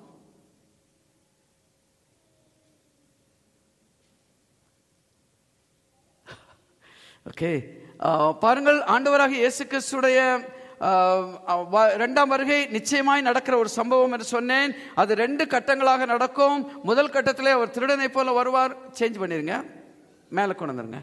ஓகே, முதல் கட்டத்திலே அவர் திருடனை போல வருவார். அது ரகசிய வருகை. ரகசிய வருகையிலே கர்த்தர் சபையை எடுத்துக்கொள்ள வருகிறார். 2வது கட்டத்திலே அவர் மின்னலை போல வருகிறார். மின்னலை போல வருகிற அந்த பகிரங்க வருகையிலே அவர் அந்தி கிறிஸ்துவை அழித்து போடும்படியாய் வருகிறார் என்று சொல்லி okay stop it, that's it. Okay என்று நான் உங்க மத்தியிலே சொல்லி இருந்தேன். ஓகே, அப்ப ரகசிய வருகை எப்படி நடக்கும்? மத்தியாகத்தில் இயேசு வந்து அவர் ஒரு பெருந்தொனியான கட்டளையை கொடுப்பார். என்ன கட்டளைங்க? Okay, thank you. கொஞ்சம் முழிச்சிட்டு இருக்கிறீங்க. இங்கே ஏறி வாருங்கள் என்கிற ஒரு கட்டளையை, இங்கே ஏறி வாருங்கள் என்கிற ஒரு பெருந்தொனியான கட்டளையை கொடுப்பாராம். அந்த சத்தத்தை கேட்டு கிறிஸ்துவுக்குள் மரித்தவர்கள் உயிரோடு எழுந்து கர்த்தரை மத்தியாகத்தில் சந்திப்பார்கள். அதை தொடர்ந்து ஒரு எக்காலம் ஊதப்படும். எக்காலம் ஊதப்படுகிற வேளையிலே பரிசுத்தாவின் வல்லமையினாலே உயிரோடு இருந்து அவருடைய வருகைக்காய் காத்து கொண்டிருக்கிறவர்கள் மறுரூபமாகி கர்த்தரை மத்தியாகத்திலே சந்திப்பார்கள் என்று சொல்லி பார்த்தோம். மறுரூபமான சரீரம் இயேசுவை போல இருக்கும், இயேசுவின் சரீரத்தை போல இருக்கும் என்று சொல்லி உங்கள் மத்தியிலே சொன்னேன். மறுரூபமாகாமல் நாம போக முடியாது. கட்டாயமாக மறுரூபமாகி இந்த சரீரத்தை களைந்து விட்டு மகிமையான ஒரு சரீரத்தை அணிந்து கொண்டுதான் மத்தியாகத்திலே இயேசுவை சந்திக்க முடியும் என்று சொல்லி உங்களுக்கு சொன்னேன். அப்ப நல்ல கவனிங்க, இப்போ ஒரு முக்கியமான காரியத்தை உங்களுக்கு சொல்ல போகிறேன். ஏன்னா இன்றைக்கு டிவியில் வருகிற செய்திகள், சில காரியங்கள்லாம் பார்த்தீங்கன்னு சொல்லி சொன்னா, ஏற்கனவே நம்ம உபத்திரவ காலத்தில் இருக்கிற மாதிரி காமிக்கிறாங்க. ஏற்கனவே அந்தி கிறிஸ்து ஆட்சிக்கு வந்துட்டான் அப்படிங்கிற மாதிரி காமிக்கிறாங்க. அப்போ அதெல்லாம் பார்த்தீங்கன்னு சொன்னா, இப்போ பைபிளை பொய்யாக்கி அவர்கள் சொல்லுகிறதை உண்மை என்கிறது போல செய்யறாங்க. இப்போ சாம்பல் நிற குதிரை வந்துருச்சுன்னு சொல்லி போட்டு டெலிவிஷன் போட்டு உலகத்தையே கலக்கிட்டாங்க. ஆனா யோவான் பார்க்கிற சாம்பல் நிற குதிரை, உலகத்துல எத்தனையோ குதிரை வரலாம். அவர் வீட்டுக்கு முன்னாடி கூட இந்த ஜட்கா முந்தி காலத்துல குதிரை வண்டி இருக்கும் பாருங்க, அதை இழுக்கிற சொங்கி கழுதை ஏதாவது அவர் வீட்டுக்கு முன்னாடி போயிருக்குமா இருக்கும். ஆனா யோவான் பார்க்கிற வெளிப்படுத்தின விசேஷம் 6வது அதிகாரத்திலே யோவான் பார்க்கிற குதிரைகள் கட்டாயமாக சபை எடுத்துக்கொள்ளப்பட்ட பின்புதான் வரும் என்பதை நன்றாக அறிந்து கொள்ள வேண்டும். சபை எடுத்துக்கொள்ளப்பட்ட பின்பு இத்தனை ஆண்டுகள் வேதம் சொன்னா அத்தனை ஆண்டுகள் தான் நடக்கும். அந்தி கிறிஸ்து தோன்றினால் அந்தி கிறிஸ்து 7 ஆண்டுகள் தான் உலகத்தை ஆளுகை செய்ய முடியும். அந்தி கிறிஸ்து தோன்றினால் அவன் ஒரு உலக அரசாங்கம் சொல்லுவாங்க, one world order, one world government, அதை நிச்சயமாக தொடங்குவான் என்று அறிந்து கொள்ள வேண்டும். இன்றைக்கு அந்தி கிறிஸ்துடைய ஆட்சிக்கு முன்பதாக சபை எடுத்துக்கொள்ளப்படும் என்று வேதம் நமக்கு சொல்லுகிறது. நான் அதை உங்களுக்கு எக்ஸ்பிளைன் பண்ணுவேன். நான் எதையும் சொந்தமாக சொல்லுவதில்லை. ரெண்டாவதாக சிலர் என்ன சொல்றாங்க, அந்தி கிறிஸ்துடைய ஆட்சி தொடங்கி 3.5 ஆண்டுகள் முடிந்து, அதாவது அவனுடைய ஆட்சியின் மையத்திலே தான் சபை எடுத்துக்கொள்ளப்படும் சொல்றாங்க. அதுக்கு மிட் ட்ரிபுலேஷன் ராப்சர் என்று பெயர். சிலர் சொல்றாங்க அந்தி கிறிஸ்துடைய 7 வருஷ ஆட்சிக்கு பின்பதாக முடிவிலே தான் இயேசு வந்து சபையை எடுத்துக்கொள்வார் என்று. அதுக்கு போஸ்ட் ட்ரிபுலேஷன் ராப்சர் என்று சொல்லி அர்த்தம். இப்போ இந்த செகண்ட் வியூவும் தப்பு, தேர்ட் வியூவும் தப்பு. ஆனால் அதை எக்ஸ்பிளைன் பண்றதுக்கு உங்களுக்கு எனக்கு நேரம் கிடையாது. ஆனால் முதல் வியூ கரெக்ட் என்பதற்கு நான் உங்களுக்கு சில எவிடன்ஸை கொடுப்பேன், நீங்க பார்த்துக்கொள்ளலாம். அதாவது அந்தி கிறிஸ்துடைய ஆட்சிக்கு முன்பதாக சபை எடுத்துக்கொள்ளப்படும். எத்தனை பேர் சந்தோஷமா இருக்கிறீங்க? சிலர்லாம் என்ன நடந்தாலும் நமக்கு என்ன அப்படின்னு இருக்கிறாங்க. சிலருக்கெல்லாம் ஒரே ஆர்வமா இருக்கும், பாஸ்டர் அந்த அந்தி கிறிஸ்து பயலை நான் பார்த்தே ஆகணும். அவன் மீசை வச்சிருப்பானா வச்சிருக்க மாட்டானா, அவன் குள்ளமா இருப்பானா வளர்த்தியா இருப்பானா, கருப்பா இருப்பானா சிவப்பா இருப்பானா, அப்படிலாம் சிலருக்கு ரொம்ப ஆர்வம். அப்படி ஆர்வம் சொன்னா நீங்க இருந்து பாருங்க, நாங்க போயிட்டு வரோம். ஓகே, அப்படிதான், ரைட்டா? சோ அந்தி கிறிஸ்துடைய ஆட்சிக்கு முன்பதாக சபை எடுத்துக்கொள்ளப்படும் சொன்னா அதை விட மகிழ்ச்சியான ஒரு விஷயம் இருக்கவே முடியாது. ஏன்னா அந்தி கிறிஸ்துவை குறித்து நான் பேசும்போது நீங்க இதை அறிந்து கொள்ளுவீர்கள். ரைட்டா? இயேசு கிறிஸ்துவின் வருகை, இந்த வசனத்தை வாசிப்போம் முதல்ல. வெளிப்படுத்தல் 6:17. அவருடைய கோபாக்கினையின் மகா நாள் வந்துவிட்டது, யார் நிலை நிற்க கூடும் என்றார்கள். நாம அந்த கிறிஸ்துடைய 7 வருஷ ஆட்சியை உபத்திரவ காலம் சொல்லியே பழகிட்டோம். ஆனா அது உபத்திரவ காலமே கிடையாதுங்க. அது தேவனுடைய கோபாக்கினை நாட்கள். இன்னைக்கு நிறைய பேர் என்ன சொல்றாங்க தெரியுமா? சபை அந்த கிறிஸ்துடைய ஆட்சிக்குள்ளே கடந்து செல்ல வேண்டும், ஏன்னா உபத்திரவத்தினாலதான் கர்த்தர் நம்மை பரிசுத்தப்படுத்துவார் என்று. அப்படி பேசுறவங்களுக்கு சபை சரித்திரமே தெரியாது என்று நான் நினைக்கிறேங்க. என்றைக்கு புதிய ஏற்பாட்டு சபை தொடங்கினதோ அன்றைக்கே உபத்திரவம் தொடங்கிவிட்டது. முதல் நூற்றாண்டு முதல் சபையிலேயே ஒரு இரத்த சாட்சியாக ஸ்தேவான் மரித்ததாக நம்ம வேதத்தில் வாசிக்கிறோம். அதை தொடர்ந்து கோடிக்கணக்கான ஊழியக்காரர்களும் பரிசுத்தவான்களும் இன்றைக்கு வரைக்கும் கொல்லப்பட்டு கொண்டிருக்கிறாங்க. இன்றைக்கு இந்தியாவிலே சபைகளுடைய நிலைமையை கொஞ்சம் யோசித்து பாருங்க. நார்த் இந்தியாவில் உள்ள சபைகள், கோயம்புத்தூரில் உள்ள சபைகளை யோசித்து பாருங்க. இன்றைக்கும் பயங்கரமான உபத்திரவத்திற்குள்ளாய் தான் சபை போகிறது. அதனால இன்னொரு உபத்திரவம் தேவையே கிடையாது. ஆனால் அந்தி கிறிஸ்துடைய நாட்களில் நடக்கிறது தேவனுடைய கோபாக்கினை. அப்ப அந்த 7 வருஷம் தேவனுடைய கோபாக்கினை சொன்னா சபை அந்த கோபாக்கினைக்குள்ளாய் போகுமா போகாது என்று பவுல் சொல்லுகிறார். வாசிக்க கேட்போம். ரோமர் 5:9. இப்படி நாம் அவருடைய இரத்தத்தினாலே நீதிமான்கள் ஆக்கப்பட்டிருக்க கோபாக்கினின்று நீங்களாக அவராலே நாம் ரட்சிக்கப்படுவது அதிக நிச்சயமாமே. 1 தெசலோனிக்கேயர் 1:10. அவர் மரித்தோரிலிருந்து எழுப்பினவரும் இனி வரும் கோபாக்கினை நின்று நம்மை நீங்களாக்கி ரட்சிக்கிறவருமா. அடுத்த வசனம் 1 தெசலோனிக்கேயர் 5:9. தேவன் நம்மை கோபாக்கினைக்கென்று கோபாக்கினிலிருந்து அவர்கள் நீங்களாக்கி ரட்சிப்பார் என்று பவுல் இவ்வளவு தெளிவாக எழுதியிருக்கிறாரு. சோ அந்தி கிறிஸ்துவின் ஆட்சியிலே நடக்கிற 7 வருஷம் கோபாக்கினைக்குள்ளே சபை கடந்து செல்லாது என்று தெளிவாக நம்ம பார்க்கிறோம். அடுத்தவள பாத்தீங்கன்னு சொன்னா யோவான் 14:18 ஆண்டவர் சொல்லுகிறாரு, உங்களை திக்கற்றவர்களாக விடேன், இதோ உங்களிடத்திலே வருவேன் என்று சொல்லி. அந்த படத்தில் இருக்கிற ஆளுடைய மூஞ்சியை பாத்தீங்களா? இப்படிதாங்க இருக்கும் கைவிடப்பட்டவர்களுடைய நிலைமை. ஐயோ ஐயோ என்று அலறிக்கொண்டு எல்லா இடங்களும் ஓடுவாங்க. அந்த நாட்களிலே அவர்களுக்கு ஆதரவு சொல்ல, உதவி செய்ய, அவர்களை தூக்கி எடுக்க யாருமே இருக்க மாட்டார்கள். இப்படிப்பட்ட சூழ்நிலையிலே என் மனவாட்டியை நான் அனுப்ப மாட்டேன் என்று ஆண்டவர் தெளிவாய் சொல்லி இருக்கிறதை நாம் இங்கே வாசிக்க முடிகிறது. இந்த வசனத்தை வாசிப்போம். 2 தெசலோனிக்கேயர் 2:7-8. அக்கிரமத்தின் ரகசியம் இப்பொழுதே கிரியை செய்கிறது, ஆனாலும் தடை செய்கிறவன் நடுவிலிருந்து நீக்கப்படும் முன்னே அது வெளிப்படாது. நீக்கப்படும் போது அந்த அக்கிரமக்காரன் வெளிப்படுவான். அக்கிரமத்தின் ரகசியம் இப்பொழுதே கிரியை செய்கிறது. அதாவது கொஞ்சம் உங்களை சுற்றி பாருங்கள், டெலிவிஷனை நியூஸ் எல்லாம் பாருங்க, நம்மாலே புரிந்து கொள்ள முடியாதபடி அக்கிரமங்கள் நடக்குதுங்க. 3 வயது குழந்தைகளை கொண்டு போய் கற்பழித்து கொள்ள முடியுமா? இல்லையா? நம்மால நினைத்து பார்க்க முடியாத ஒரு காரியம். ஆணை திருமணம் செய்து கொண்டு என்ன செய்வான், ஒரு பெண்ணை திருமணம் செய்து கொண்டு என்ன செய்வார்கள்? நம்மாலே நினைத்து பார்க்க முடியாத புரியாத ஒரு புதிர் தான் இது. ஆனா உலகம் முழுவதும் இப்படிப்பட்ட காரியங்கள், நான் ரொம்ப சிம்பிளா தான் சொல்லி இருக்கிறேன், இதை விட 100 மடங்கு அதிகமான மோசமான காரியங்கள் நடந்து கொண்டிருக்கிறது. இதெல்லாம் இன்றைக்கு உலகத்தில் நடந்து கொண்டிருக்கிறது. அக்கிரமத்தின் ரகசியம், ரகசியம் சொன்னா சீக்ரெட் கிடையாது, இட்ஸ் a mystery. மிஸ்ட்ரி என்று சொன்னால் புதிர் என்ற அர்த்தம். அப்ப நமக்கு புரியாத புதிராக அக்கிரமம் நடந்து கொண்டிருக்கிறது. என்ன அர்த்தம்? அந்தி கிறிஸ்து வருவதற்கு ஆயத்தமாக இருந்து கொண்டிருக்கிறான். ஆனாலும் தடை செய்கிறவன் நீக்கப்பட்டால் ஒழிய அந்த அக்கிரமக்காரன் வெளிப்பட மாட்டானாம். அப்ப அந்தி கிறிஸ்து வர முடியாதபடி தடை செய்கிறது என்ன தெரியுமா? இன்றைக்கு கர்த்தருடைய சபை தான் தடை செய்து கொண்டிருக்கிறது. ஏன்னு சொன்னால் கர்த்தருடைய சபைக்கு தேவன் பரிசுத்த ஆவியை கொடுத்திருக்கிறார், பரிசுத்த ஆவியின் வல்லமையை கொடுத்திருக்கிறார். இன்றைக்கு ஒரு பிசாசு பிடித்தவன் வந்தால் சபையிலே ஜெபித்தால், இயேசுவின் நாமத்தினாலே ஜெபித்தால் அந்த பிசாசு ஓடி விடுகிறது. அப்ப பிசாசை விட அதிக வல்லமை கொண்டது சபை ஒன்றுதான். சோ சபை இன்றைக்கு இருக்கிறதுனாலே தான் பிசாசின் வல்லமையோடு கூட வருகிற அந்தி கிறிஸ்துவினால் வர முடியவில்லை. என்றைக்கு சபை போகிறதோ அன்றைக்கு அந்தி கிறிஸ்து தோன்றுவான் என்பதை அறிந்து கொள்ள வேண்டும். ஆங்கிலத்தில் சொல்லுவாங்க, when the cat is away the mice play சொல்லுவாங்க. பூனை ஓடி போயிட்டா எலிகளுக்கு கொண்டாட்டமாய் மாறிவிடும். அதுபோல இன்றைக்கு சபையிலே நீங்களும் நானும் ஜெபிக்கிறதுனாலே, அபிஷேகத்திலே நிறைந்தவரை ஆராதிக்கிறதுனாலே அந்தி கிறிஸ்து வர முடியாமல் இருக்கிறான். ஆனால் என்றைக்கு இந்த சபை போகுமோ அன்றைக்கே அவன் தோன்றுவான் என்று சொல்லி பவுல் தெளிவாக எழுதியிருக்கிறதை வாசிக்கலாம். அதனால அவருடைய வருகைக்கு முன்பதாக, அந்தி கிறிஸ்து தோன்றும் முன்பதாக சபை எடுத்துக்கொள்ளப்படும் என்று சொல்லி பார்க்கிறோம். இங்க 2 வசனம் போட்டிருக்கிறேன். அந்த 2 வசனத்திலையும் பார்த்தீங்கன்னு சொன்னா ஆண்டவர் சொல்லுகிறாரு, அந்த சோதனை காலம் வரும் முன்பதாக நான் வந்து உன்னை காப்பேன் என்று சபையை பார்த்து கர்த்தர் சொல்லுகிறார். சோ அந்தி கிறிஸ்துடைய ஆட்சிக்கு முன்பதாக சபை எடுத்துக்கொள்ளப்படும்.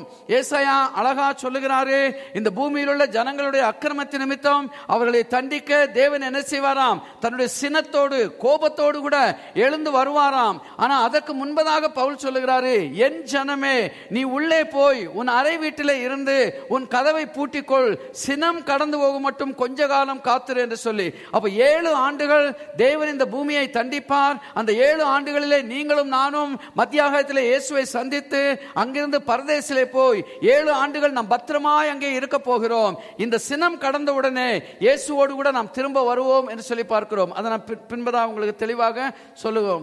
அப்ப நான் என்ன சொல்லுகிறேன் சொன்னால், அந்தி கிறிஸ்து தோன்றும் முன்பதாக, தேவனுடைய கோபாக்கினை இந்த பூமியின் மேலே வரும் முன்பதாக அவர் சபையை எடுத்துக்கொள்வார் என்று வேதம் நமக்கு தெளிவாக சொல்லுகிறது. இங்க 2 வசனங்களை போட்டிருக்கிறேன். பார்த்தீங்கன்னு சொன்னா, நோவாவின் காலத்தில் நடந்தது போல நடக்கும். நோவாவின் காலத்தில் என்ன நடந்தது? ஏற்கனவே தேவன் பூமியை அழிக்க தீர்மானித்தார். ஆனால் ஒரு பேழையை உண்டு பண்ண சொன்னார்.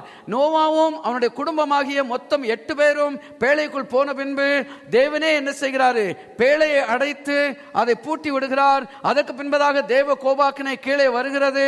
உலகத்திலே உள்ள ஜனங்கள் மரிக்கிறார்கள். ஆனால் பேழை மேலே போய் கொண்டிருக்கிறது. அல்லேலூயா. அந்த பேழை தாங்க இன்னைக்கு சர்ச். கர்த்தருடைய சபையிலே நீங்க உண்மையாய் தேவனுடைய பிள்ளைகளாக பாதுகாவலாய் இருப்பீர்கள் சொன்னால், தேவ கோபாக்கினை கீழே வரும்போது சபை மேலே போயிருக்கும். ஆமென். அல்லேலூயா. சோ அந்தி கிறிஸ்துடைய ஆட்சிக்கு முன்பதாக சபை எடுத்துக்கொள்ளப்படும். அதே மாதிரி லோத்தின் நாட்கள் நடந்தது போல நடக்கும். சோதோம் கொமோராவை அழிக்க தேவன் ஆல்ரெடி திட்டமிட்டாரு. தேவதூதர்களை அனுப்பிவிட்டார். ஆனா அவங்க என்ன செய்யறாங்க தெரியுமா? லோத்தையும் மனைவியும் 2 பெண் பிள்ளைகள் 4 பேரையும் தரதரன்னு இழுத்து கொண்டு போய் வெளியே விட்டு தான் அந்த பட்டணங்களை அழித்தார்கள் சொல்லி பார்க்கிறோம். ஏன் தெரியுமா? பேதுரு சொல்லுகிறாரு, எனக்கு தெரியாது, பேதுரு சொல்லுகிறார், லோத்து ஒரு நீதிமானாய் இருந்தான் என்று சொல்லி அந்த நீதிமானை வெளியே கொண்டு வந்துதான் அந்த பட்டணங்களை அழிக்கிறார். அதே மாதிரி இன்றைக்கு நீங்களும் நானும் இயேசுவின் ரத்தத்தினாலே கழுவப்பட்ட நீதிமான்களாக இருந்தால் நாம் இந்த பூமியை வாழும் போது ஆண்டவர் பூமியை தண்டிக்க மாட்டார். நம்மை எடுத்து விட்டு தான் இந்த பூமியை அவர் அழிப்பார் சொல்லி பார்க்கிறோம். அதே மாதிரி கீழே என்ன வசனம் போட்டிருக்கிறேன்? ஏசாயா 57:1. கொஞ்சம் வாசிருங்க. புத்திமான்கள் எடுத்துக்கொள்ளப்படுகிறார்கள், ஆனாலும் தீங்கு வராததற்கு முன்னே நீதிமான் எடுத்துக்கொள்ளப்படுகிறான் என்பதை சிந்திப்பார் இல்லை. ஓகே, சரி. பாருங்க, ஒரு உண்மை சம்பவத்தை சொல்லி ஒரு சின்ன வீடியோ காமிச்சு முடிச்சிடுறேன். It will there is another 3 more minutes. பாருங்க, இது குவைத். 1990 ஆண்டு ஆகஸ்ட் மாதம் சதாம் ஹுசேனுடைய படைகள் என்ன செய்தாங்க? உங்களுக்குலாம் ஒருவேளை நீங்க இங்க இருந்தீங்களா தெரியாது, நாங்க இங்க இருந்தோம், ரைட்? அப்போ ஒரே ராத்திரியிலே வந்து சதாம் ஹுசேனுடைய படைகள் முழு குவைத்தையும் பிடிச்சிட்டாங்க. பிடித்த உடனே குவைட்ல உள்ள எல்லா விஐபிஸ், ராயல் ஃபேமிலிஸ் எல்லாம் வெளியே தப்பிச்சு ஓடிட்டாங்க. அங்க யாரு மாட்டிட்டாங்க தெரியுமா? ஒன்லி மோஸ்ட்லி எக்ஸ்பேட்ரியேட்ஸ், மற்ற தேசங்களை சேர்ந்தவங்க அங்கே பயங்கரமாய் மாட்டிக்கொண்டார்கள். அப்போ ஒவ்வொரு தேசமும் சதாம் ஹுசேனுடைய ஆட்சியிலே தங்களுடைய ஜனங்கள் போய்விடக்கூடாது என்பதற்காக விமானத்தை அனுப்பி தங்களுடைய சொந்த ஜனங்களை விமானம் மூலமாக கொண்டு போயிட்டாங்க. நீங்க நம்பவே மாட்டீங்க, இந்தியன் கவர்மெண்ட் இந்தியா உலகம் முழுவதும் போகிற எல்லா ஏர் இந்தியா பிளைட்ஸை கேன்சல் பண்ணி அதை குவைத்துக்கு அனுப்பினாங்க. ஏன் தெரியுமா? இந்திய மக்கள் குவைத் தேசத்திலே அவங்க ஃபாரினர்ஸா இருக்கிறாங்க. இந்த ஃபாரினர்ஸ் ஒரு ஃபாரின் லேண்ட்ல சதாம் ஹுசேன் மாதிரி ஒரு ஆளுடைய ஆட்சிக்குள்ளே போகக்கூடாது என்பதற்காக விமானத்தை அனுப்பி தங்களுடைய சொந்த ஜனங்களை மீட்டு கொண்டார்கள். ஏர் லிஃப்ட் அப்படின்னு சொல்லி ஒரு டாக்குமெண்ட்ரி மூவி இருக்குது, யூடியூப்ல போய் பாருங்க. அது இருந்துச்சுன்னா பாருங்க. நான் சொல்ற காரியத்தை அப்படியே உண்மையாய் நீங்க அங்கே பார்க்க முடியும், ரைட்? அப்போ சதாம் ஹுசேனின் ஆட்சியிலே தங்களுடைய ஜனங்கள் போகக்கூடாது என்பதற்காக இந்தியன் கவர்மெண்ட் விமானத்தை அனுப்பி மீட்டு கொண்டதுன்னு சொன்னால் நீங்க நன்றாய் புரிந்து கொள்ளணும், பரலோக கவர்மெண்ட் நம்மை குறித்து என்ன செய்யும் என்பதை அறிந்து கொள்ள வேண்டும். வேதம் தெளிவாக சொல்லுகிறது, நம்முடைய குடியிருப்போ பரலோகத்திலே இருக்கிறது. இந்த பூமியிலே நாம பரதேசிகளாக இருக்கிறோம். ஓகே, நம்ம ஏலியன்ஸா இருக்கிறோம், நம்ம ஃபாரினர்ஸை போல இந்த பூமியிலே வாழ்ந்து கொண்டிருக்கிறோம் என்று சொல்லி தெளிவாக எழுதியிருக்கிறதை பார்க்கிறோம். அப்ப அந்தி கிறிஸ்து போன்ற ஒரு மோசமான மனிதன் வந்து தம்முடைய ஜனங்களை ஆளுகை செய்யக்கூடாது, அடக்குமுறையிலே நடத்தக்கூடாது என்பதற்காக தேவன் என்ன செய்வார்?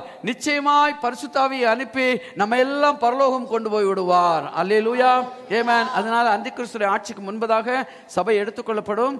ஒரு வீடியோ காட்சி பார்க்கிறேன், நல்ல கவனிங்க, இதை கொஞ்சம் பாருங்க. This is a post-rapture shock.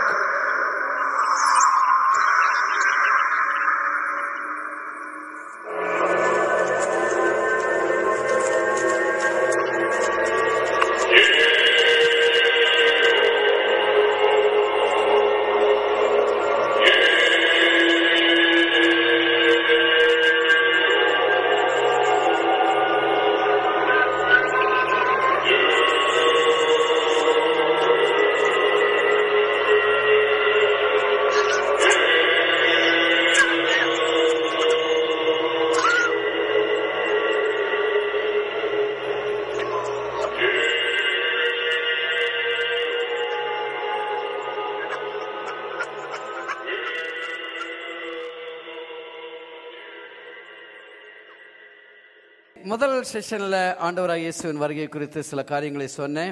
அந்திக்கிறிஸ்துவின் ஆட்சிக்கு முன்பதாக சபை எடுத்துக்கொள்ளப்படும் அப்படின்னு சொல்லி. ரைட், ஞாபகம் இருக்குதுங்களா இதுவரைக்கும் சொன்னது? நம்ம இப்போ பார்ட் 2க்கு வந்திருக்கிறோம். நான் ஏற்கனவே சொன்ன மாதிரி it's a tailored teaching session. Okay, உங்கள் சைஸுக்கு ஏற்ற மாதிரி கட் பண்ணி நான் கொடுத்துட்ருக்குறேன். நான் 6 இயர்ஸாக நான் இந்த ஸ்டடியை ப்ரிப்பேர் பண்ணியிருக்கிறேன். ஆக்சுவலாக ஒரு கொஞ்சம் ரிலாக்ஸ்டாக நல்லா டீச் பண்ணேன்னு சொன்னால் குறைஞ்சது 10 hours வேணும். 12 hours இருந்தால் ஸ்டில் பெட்டர். ஆனால் உங்களுக்கு என்ன மொத்தமே 3 hours கூட இல்லைன்னு நினைக்கிறேன். அதுக்குள்ளே இதை டீச் பண்ணுன்னு சொன்னால் இட்ஸ் பிட் டிஃபிகல்ட். எனிவே கொஞ்சம் அட்டென்டிவாக இருங்க. சரி, இப்போ நான் உங்களுக்கு சொன்னேன் முதலாவது ஆண்டவருடைய ரகசிய வருகை இருக்கும், சபை எடுத்துக்கொள்ளப்படும் என்று சொல்லி. அப்போ எடுத்துக்கொள்ளப்பட்ட சபைக்கு என்ன சம்பவிக்கும், சபை எடுத்துக்கொள்ளப்பட்ட பின்பு பூமியிலே என்ன சம்பவிக்கும் என்கிற சில காரியங்களை நான் இருக்கிற நேரத்தில் உங்களுக்கு நான் சொல்ல விரும்புகிறேன். முதலாவதாக இங்கே படத்தில் பார்த்தீங்கன்னு சொன்னால் எடுத்துக்கொள்ளப்பட்ட சபை மத்திய ஆகாயத்திலே இயேசுவை சந்திக்கிறது. மத்திய ஆகாயத்திலே ஒரு நீதிமான்களுடைய நியாய தீர்ப்பு இருப்பதாக வேதம் சொல்லுகிறது. அந்த நீதிமான்களுடைய நியாய தீர்ப்பு முடிந்து 7 வருஷங்கள் ஆட்டுக்குட்டியானுடைய கல்யாணம் நடக்கும் என்று சொல்லி வேதம் நமக்கு சொல்லுகிறது. அந்த 7 ஆண்டுகளிலே இந்த பூமியிலே இயேசு 7 முத்திரைகளை உடைப்பார். தூதர்கள் 7 எக்காலங்களை ஊதுவார்கள். அதைத் தொடர்ந்து தேவதூதர்கள் 7 கலசங்களை இந்த பூமி மேலே ஊற்றுவார்கள். இந்த 21 சம்பவத்தின் மூலமாக தேவனுடைய பயங்கரமான கோபாக்கினை இந்த பூமியிலே கைவிடப்பட்ட மனிதர்கள் மேலே வந்து இறங்கும். இந்த 7 ஆண்டுகள் அந்திக்கிறிஸ்து இந்த பூமியை ஆளுகை செய்வான் என்று சொல்லி நாம பார்க்க முடிகிறது. முதலாவதாக நீதிமான்களுடைய நியாய தீர்ப்பு, ஆட்டுக்குட்டியானுடைய கல்யாணம். இந்த 2 காரியங்களை குறித்து நாம பார்க்க போகிறோம். ரைட், நீதிமான்களுடைய நியாய தீர்ப்பை குறித்து பவுல் என்ன எழுதுகிறார் வாசிக்கலாம். 2 கொரிந்தியர் 5:10. ஏனென்றால் சரீரத்தில் அவனவன் செய்த நன்மைக்காவது தீமைக்காவது தக்க பலனை அடையும்படிக்கு நாம் எல்லாரும் கிறிஸ்துவின் நியாயாசனத்திற்கு முன்பாக வெளிப்பட வேண்டும். கிறிஸ்துவின் நியாயாசனத்துக்கு முன்பதாக நாம் எல்லாரும் வெளிப்பட வேண்டும் என்று சொல்லி அவர் பிலீவர்ஸை பார்த்து சொல்லுகிறாரு. அதனால்தான் இதற்கு பரிசுத்தவான்களுடைய நியாய தீர்ப்பு, இல்லைன்னு சொன்னால் நீதிமான்களுடைய நியாய தீர்ப்பு என்று சொல்லி அர்த்தம். நியாய தீர்ப்புன்னு சொன்னா நீங்க ஒரு வேர்ல்ட்லி கோர்ட் மாதிரி நினைச்சு கூட கூடாது. இந்த உலகத்தில் உள்ள கோர்ட்ல எப்படி இருக்கும், ஒரு உயரமான இடத்துல ஜட்ஜ் உட்கார்ந்து இருப்பாரு, ஒரு குற்றவாளி கூண்டில் நிறுத்தியிருப்பாங்க, ஒரு 2 ப்ராசிக்யூட்டர்ஸ் இருப்பாங்க, 2 என்ன சொல்லுவாங்க வழக்குரைஞர்கள் இருப்பாங்க. ஒரு ஆளு அந்த ஆளுக்கு சாதகமா பேசுவான், ஒரு ஆள் அந்த ஆளுக்கு குற்றவாளிக்கு பாதகமாக பேசுவான். அந்த குற்றவாளியுடைய குற்றம் நிரூபிக்கப்பட்டால் ஜட்ஜ் என்ன சொல்லுவாரு, நீ செய்த குற்றம் நிரூபிக்கப்பட்டபடினாலே ஈபிகோ 333வது பிரிவின்படி உனக்கு 5 வருஷம் சிறை தண்டனை கொடுக்கிறேன்னு சொல்லி அந்த சுத்தியில் எடுப்பாரு, லொட்டுன்னு அடிச்சுட்டு இறங்கி போயிடுவாரு. அந்த மாதிரி ஒரு நியாய தீர்ப்பு கிடையாது. நம்ம மத்தியாகாயத்தில் போன பின்பதாக ஆண்டவர் நம்ம நியாய தீர்ப்பு தீர்த்து மறுபடியும் இந்த பூமிக்கும் அனுப்ப மாட்டார், நரகத்திற்கும் அனுப்ப மாட்டார். ஓகே, சோ இந்த நியாய தீர்ப்பு கிடையாது. இது இந்த நியாய தீர்ப்பு என்கிற வார்த்தைக்கு பவுல் கிரேக்க மொழியிலே யூஸ் பண்ணுகிற வார்த்தை பீமா. பீமா என்று சொன்னால் ஒரு எவாலுவேஷன் என்று சொல்லி அர்த்தம். 2000 ஆண்டுகளுக்கு முன்பதாக பவுல் இந்த நிருபத்தை எழுதின போது ஒரு பீமா மேடை இப்படித்தான் இருந்தது. அந்த பீமா மேடையிலே பார்த்தீங்கன்னு சொன்னா ஊருடைய முக்கியமான நாட்களிலே முக்கியமான நிகழ்ச்சிகள் நடக்கும்போது ஊர் பெரியவர்கள் எல்லாம் அந்த படிக்கட்டிலே வந்து அமர்ந்திருப்பார்கள். அவருடைய கண்களுக்கு முன்பதாக நிறைய போட்டிகள் நடக்கும். பாட்டு போட்டிகள், டான்ஸ் போட்டிகள், ஓட்டப்பந்தயங்கள், மல்யுத்தம் என்று சொல்லி பலவிதமான போட்டிகள் நடக்கும். எல்லா போட்டிகளுக்கும் ஒரு அம்பையர் இருப்பாரு. அந்த அம்பையர் என்ன செய்வாரு, தி பெஸ்ட் பெர்ஃபார்மர்ஸை முன்பதாக கொண்டு வந்து அந்த பீமா மேடையில நிறுத்தி அவர்களுக்கு மாலைகளை சூடுவார்கள், கிரீடங்களை வைப்பார்கள், இல்ல வெகுமதிகளை கொடுத்து அவர்களை பாராட்டுவார்கள். இதுதாங்க பீமா மேடை. இன்றைக்கு இருக்கிற ஒரு விக்டரி ஸ்டாண்டை நான் இங்கே போட்டிருக்கிறேன். சோ ஒரு விக்டரி ஸ்டாண்ட் மாதிரி அந்த பீமா மேடை செயல்பட்டது. அப்போ என்ன அர்த்தம் சொன்னால் மத்திய ஆகாயத்திலே ஒரு பரிசளிப்பு விழா ஒன்று நடக்க போகிறது. அந்த பரிசளிப்பு விழாவிலே நம்ம என்ன பெர்ஃபார்ம் பண்ணி இருக்கிறோம், as கிறிஸ்டியன்ஸ் நம்ம நம்முடைய ஓட்டத்தை எப்படி ஓடி இருக்கிறோம், ஆண்டவருக்காக என்ன செய்தோம், என்ன செய்ய தவறினோம் என்பதை என்ன செய்வாரு, அங்கே இயேசுவே அதை பரீட்சை பார்ப்பார் என்று சொல்லி வேதம் நமக்கு தெளிவாக சொல்லுகிறது. நான் சொன்னேன் பரிசளிப்பு விழா என்று சொல்லி. பாருங்கள், மத்தியாகத்துக்கு இயேசு வரும்போது அவர் சும்மா வரமாட்டார். எப்படி வருவார்? மத்தேயு 16:27. மனுஷகுமாரன் தம்முடைய பிதாவின் மகிமை பொருந்தினவராய் தம்முடைய தூதரோடும் கூட வருவார். அப்பொழுது அவனவன் கிரியைக்கு தக்கதாக அவனுக்கு பலனளிப்பார். நல்ல கவனிங்க, அவனவனுடைய கிரியைகளுக்கு தக்கதாக அவனவனுக்கு பலனளிப்பார் என்று தெளிவாய் சொல்லுகிறது. அப்ப இயேசு வரும்போது வெறுங்கையாய் வரமாட்டார். நம் ஒவ்வொருடைய கிரியைகளுக்கு ஏற்ற ஒரு பிரதிபலனோடு கூட ஆண்டவர் அங்கே வரப்போகிறார். அதே மாதிரி நாம மத்தியாகாயத்தில் போகும்போது நாமும் வெறுங்கையாய் போக மாட்டோம். நாம் ஒவ்வொருவரும் நம்முடைய கிரியைகளை நம்மோடு கூட கொண்டு போவோம் என்று வேதம் சொல்லுகிறது. வெளிப்படுத்தின விசேஷம், ஓகே, வெளிப்படுத்தின விசேஷம் 14வது அதிகாரம் 13வது வசனம். பின்பு பரலோகத்திலிருந்து ஒரு சத்தம் உண்டாக கேட்டேன், அது கிறிஸ்துவுக்குள் மரிக்கிறவர்கள் இது முதல் பாக்கியவான்கள் என்று எழுது. அவர்கள் தங்கள் பிரயாசங்களை விட்டு ஒளிந்து இளைப்பாறுவார்கள். அவர்களுடைய கிரியைகள் அவர்களோடு கூட போகும். நல்லா கவனிச்சுக்கோங்க, இந்த பூமியில நம்ம என்ன செய்கிறோமோ, செய்ய தவறுகிறோமோ, அந்த காரியங்கள் எல்லாம் நம்மோடு கூட வரப்போகிறது. அப்ப இயேசு வெகுமதிகளோடு கூட வருகிறார். நாம நம்ம கிரியைகளோடு கூட அங்கே போகிறோம் என்று சொல்லி நம்ம பார்க்கிறோம். இதை குறித்து எழுதும்போது பவுல் ரொம்ப அழகாக ஒரு காரியத்தை எழுதுகிறாரு. பவுல் சொல்லுகிறாரு, ஆண்டவராக இயேசு கிறிஸ்துவை அஸ்திபாரமாக வைத்து, இல்லைன்னு சொன்னால் அவர் மூலைக்கல்லாக வைத்து நீங்களும் நானும் ஒரு கட்டுமான வேலையிலே ஈடுபட்டிருக்கிறோமாம். இயேசுவை அஸ்திபாரமாக வைத்து நம்ம எதை கட்டுவோம்? அவருடைய ராஜ்யமாகிய சபையை இந்த பூமியிலே கட்டுகிறோம். அப்போ எல்லோருக்குமே ஒரு கட்டுமான வேலை உண்டு. நான் சின்ன வயசுல இருக்கும்போது சண்டே ஸ்கூல்ல ஒரு பாட்டு படிச்ச ஞாபகம் இருக்குது. கட்டிடம் கட்டிடும் சிற்பிகள் நாம், கட்டிடுவோம் கிறிஸ்தேசுவுக்காய், ஒவ்வொரு நாளும் கட்டிடுவோம் ஒவ்வொரு செயலாம் கற்களாலே என்று சொல்லி. ஆனா இது சின்ன பிள்ளைங்க பாடுற பாட்டு கிடையாது, இது அடல்ட்ஸ் பாட வேண்டிய பாட்டு. ஒவ்வொரு நாளும் நம்ம நல்ல செயல்களினாலே தேவனுடைய ராஜ்யத்தை கட்டுவது மிகவும் அவசியமாக இருக்கிறது. பவுல் சொல்லுகிறாரு, சபையிலே அவருடைய ராஜ்யத்தை கட்டுகிற 2 விதமான மக்கள் இருப்பாங்களாம். ஒரு விதமான மக்கள் என்ன செய்வாங்களாம், அந்த ஹைலைட் பண்ணியிருக்கிறேன் பாத்தீங்களா, பொன் வெள்ளி விலையுயர்ந்த கற்களினாலே தேவனுடைய ராஜ்யத்தை கட்டுவார்களாம். இன்னொரு குரூப் இருக்கிறாங்க. அந்த குரூப் என்னன்னு சொன்னா, மரம் புல் வைக்கோல் வைத்து கட்டுவார்களாம். பொன் வெள்ளி விலையுயர்ந்த கல் என்று சொல்லும் போது நம்முடைய நேரம், நம்முடைய பலன், நம்முடைய பணம், இவற்றை தேவனுடைய ராஜ்யத்துக்காக செலவு செய்வதுதான் பொன் வெள்ளி விலையுயர்ந்த கல் வைத்து கட்டுவது. ஆனா மரம் புல் வைக்கோல் என்ன தெரியுமா, சர்ச்சுக்கு தங்களுடைய சொந்த ஆசீர்வாதத்துக்காக சிலர் வருவாங்க. மலையாளத்தில் சொல்லுவாங்க, சொந்தம் காரியம் ஜிந்தாபாத். யான் காரியம் நடந்தா போதுங்க, எவன் எக்கேடு கெட்டு போனா என்ன அப்படிங்கிற மாதிரி இன்னைக்கு நிறைய பேர் சர்ச்சுக்கு வர்றாங்க. அமெரிக்காவில் நான் சொல்றேன், ஒண்ணுமே ஃப்ரீயா கிடைக்காதுங்க. Nothing is free in America.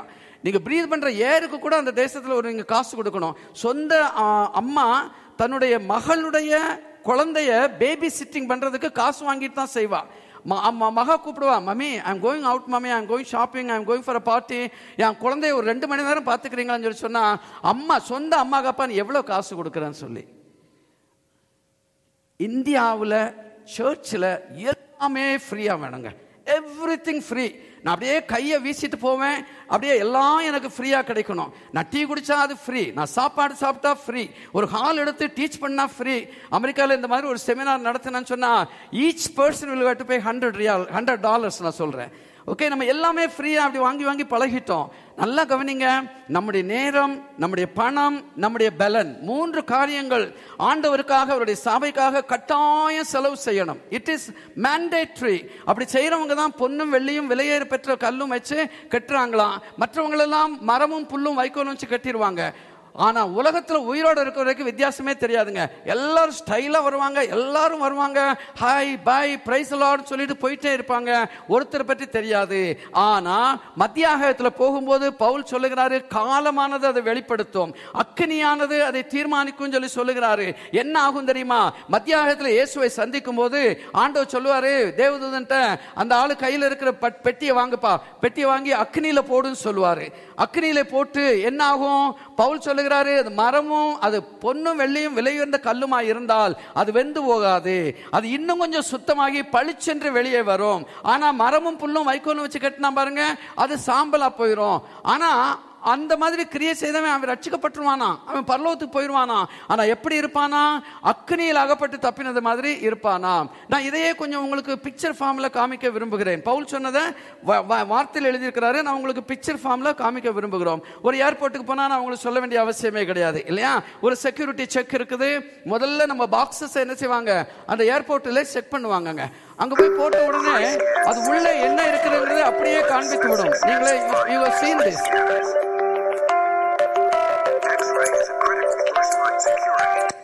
Okay, அப்ப பாருங்கள், நம்ம பெட்டியில என்ன இருக்கிறது என்பதை அப்படியே காண்பித்து விடும்.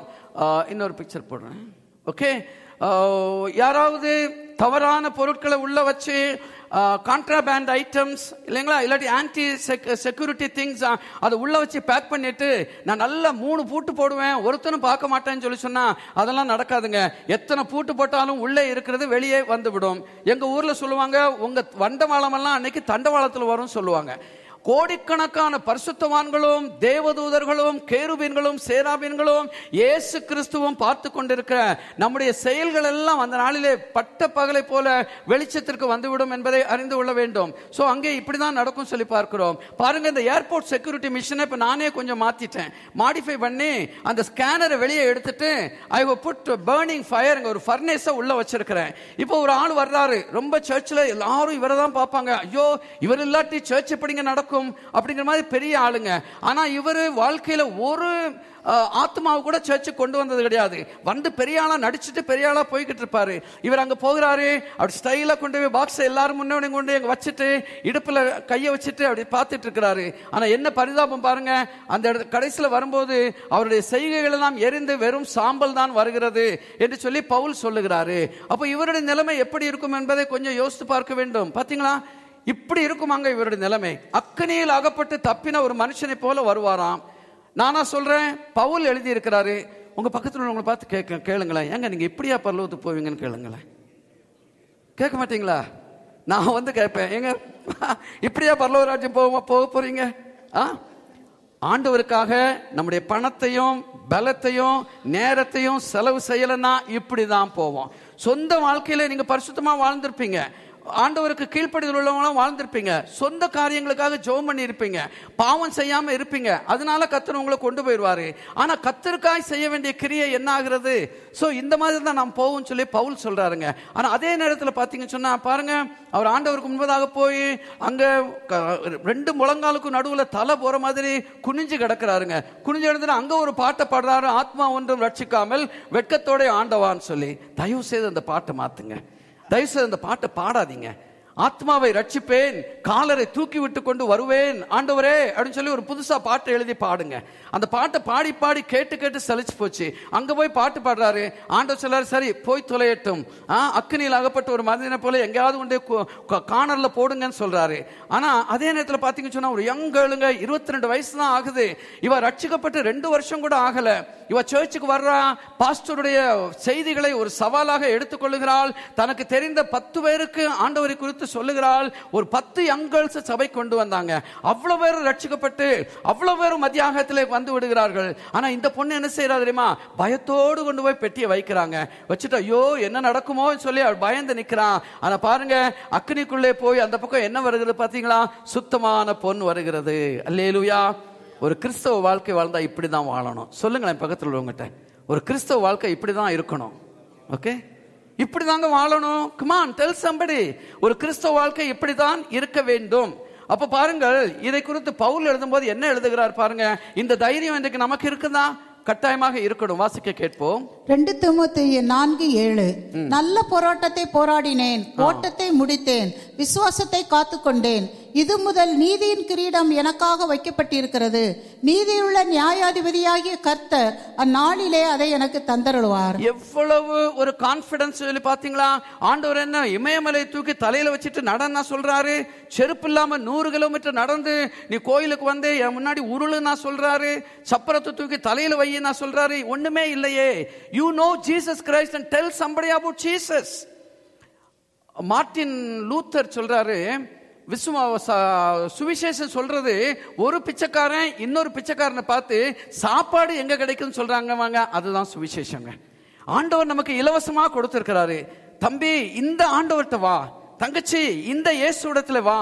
அதை சொல்றதுக்கு நமக்கு வாயை திறக்க முடிய மாட்டேங்குது. We are not unable to speak about Jesus Christ. ஆண்டவரை குறித்து கட்டாயமாக நம்மோடு கூட இருக்கிறவர்கள், படிக்கிறவர்கள், வேலை செய்யறவங்க, அக்கம் பக்கத்தார், நம்முடைய ஃப்ரெண்ட்ஸ் 1000 பேர்கிட்ட பேசுறோமே, கட்டாயமாக ஆண்டவரை குறித்து மற்ற இடத்துல சொல்ல வேண்டும் என்று ஆண்டவர் விரும்புகிறாரு. பவுல் அதைத்தான் சொன்னாரு, சுவிசேஷத்தை பிரசங்கம் பண்ணாரு. அவர் சொல்லுகிறாரு, இன்றைக்கு எனக்கு ஒரு நீதியின் கிரீடம் வைக்கப்பட்டிருக்கிறது. நீதியுள்ள நியாயாதிபதியாகிய கர்த்தர் அந்த நியாயாசனத்துக்கு முன்பதாக நிற்கும் போது அந்த கிரீடத்தை எனக்கு தருவார். ஹல்லேலூயா. இப்படிதாங்க நம்ம வாழ்வது ரொம்ப அவசியமாக இருக்கிறது. அப்ப நல்ல கவனிங்க, பொன் வெள்ளியும் விலையுயர்ந்த கல்லும் வச்சு கட்டினா முதல் படத்தை மாதிரி போவோம், மரத்தையும் புல்லையும் வைக்கோலையும் வச்சு கட்டினா ரெண்டாவது படத்துல உள்ள மாதிரி போவோம். எது வசதி? பக்கத்தில் உள்ளவங்களை பார்த்து கேளுங்களேன், நீங்க இப்படி போறீங்களா அப்படி போறீங்களா? கேளுங்களேன் கொஞ்சம். நீங்க இப்படி போக போறீங்களா அப்படி போக போறீங்களா? அது இன்னைக்கே நீங்க தீர்மானிக்கிறது ரொம்ப அவசியம். Tomorrow will be too late. இன்றைக்கு ஒரு தீர்மானம் எடுங்க.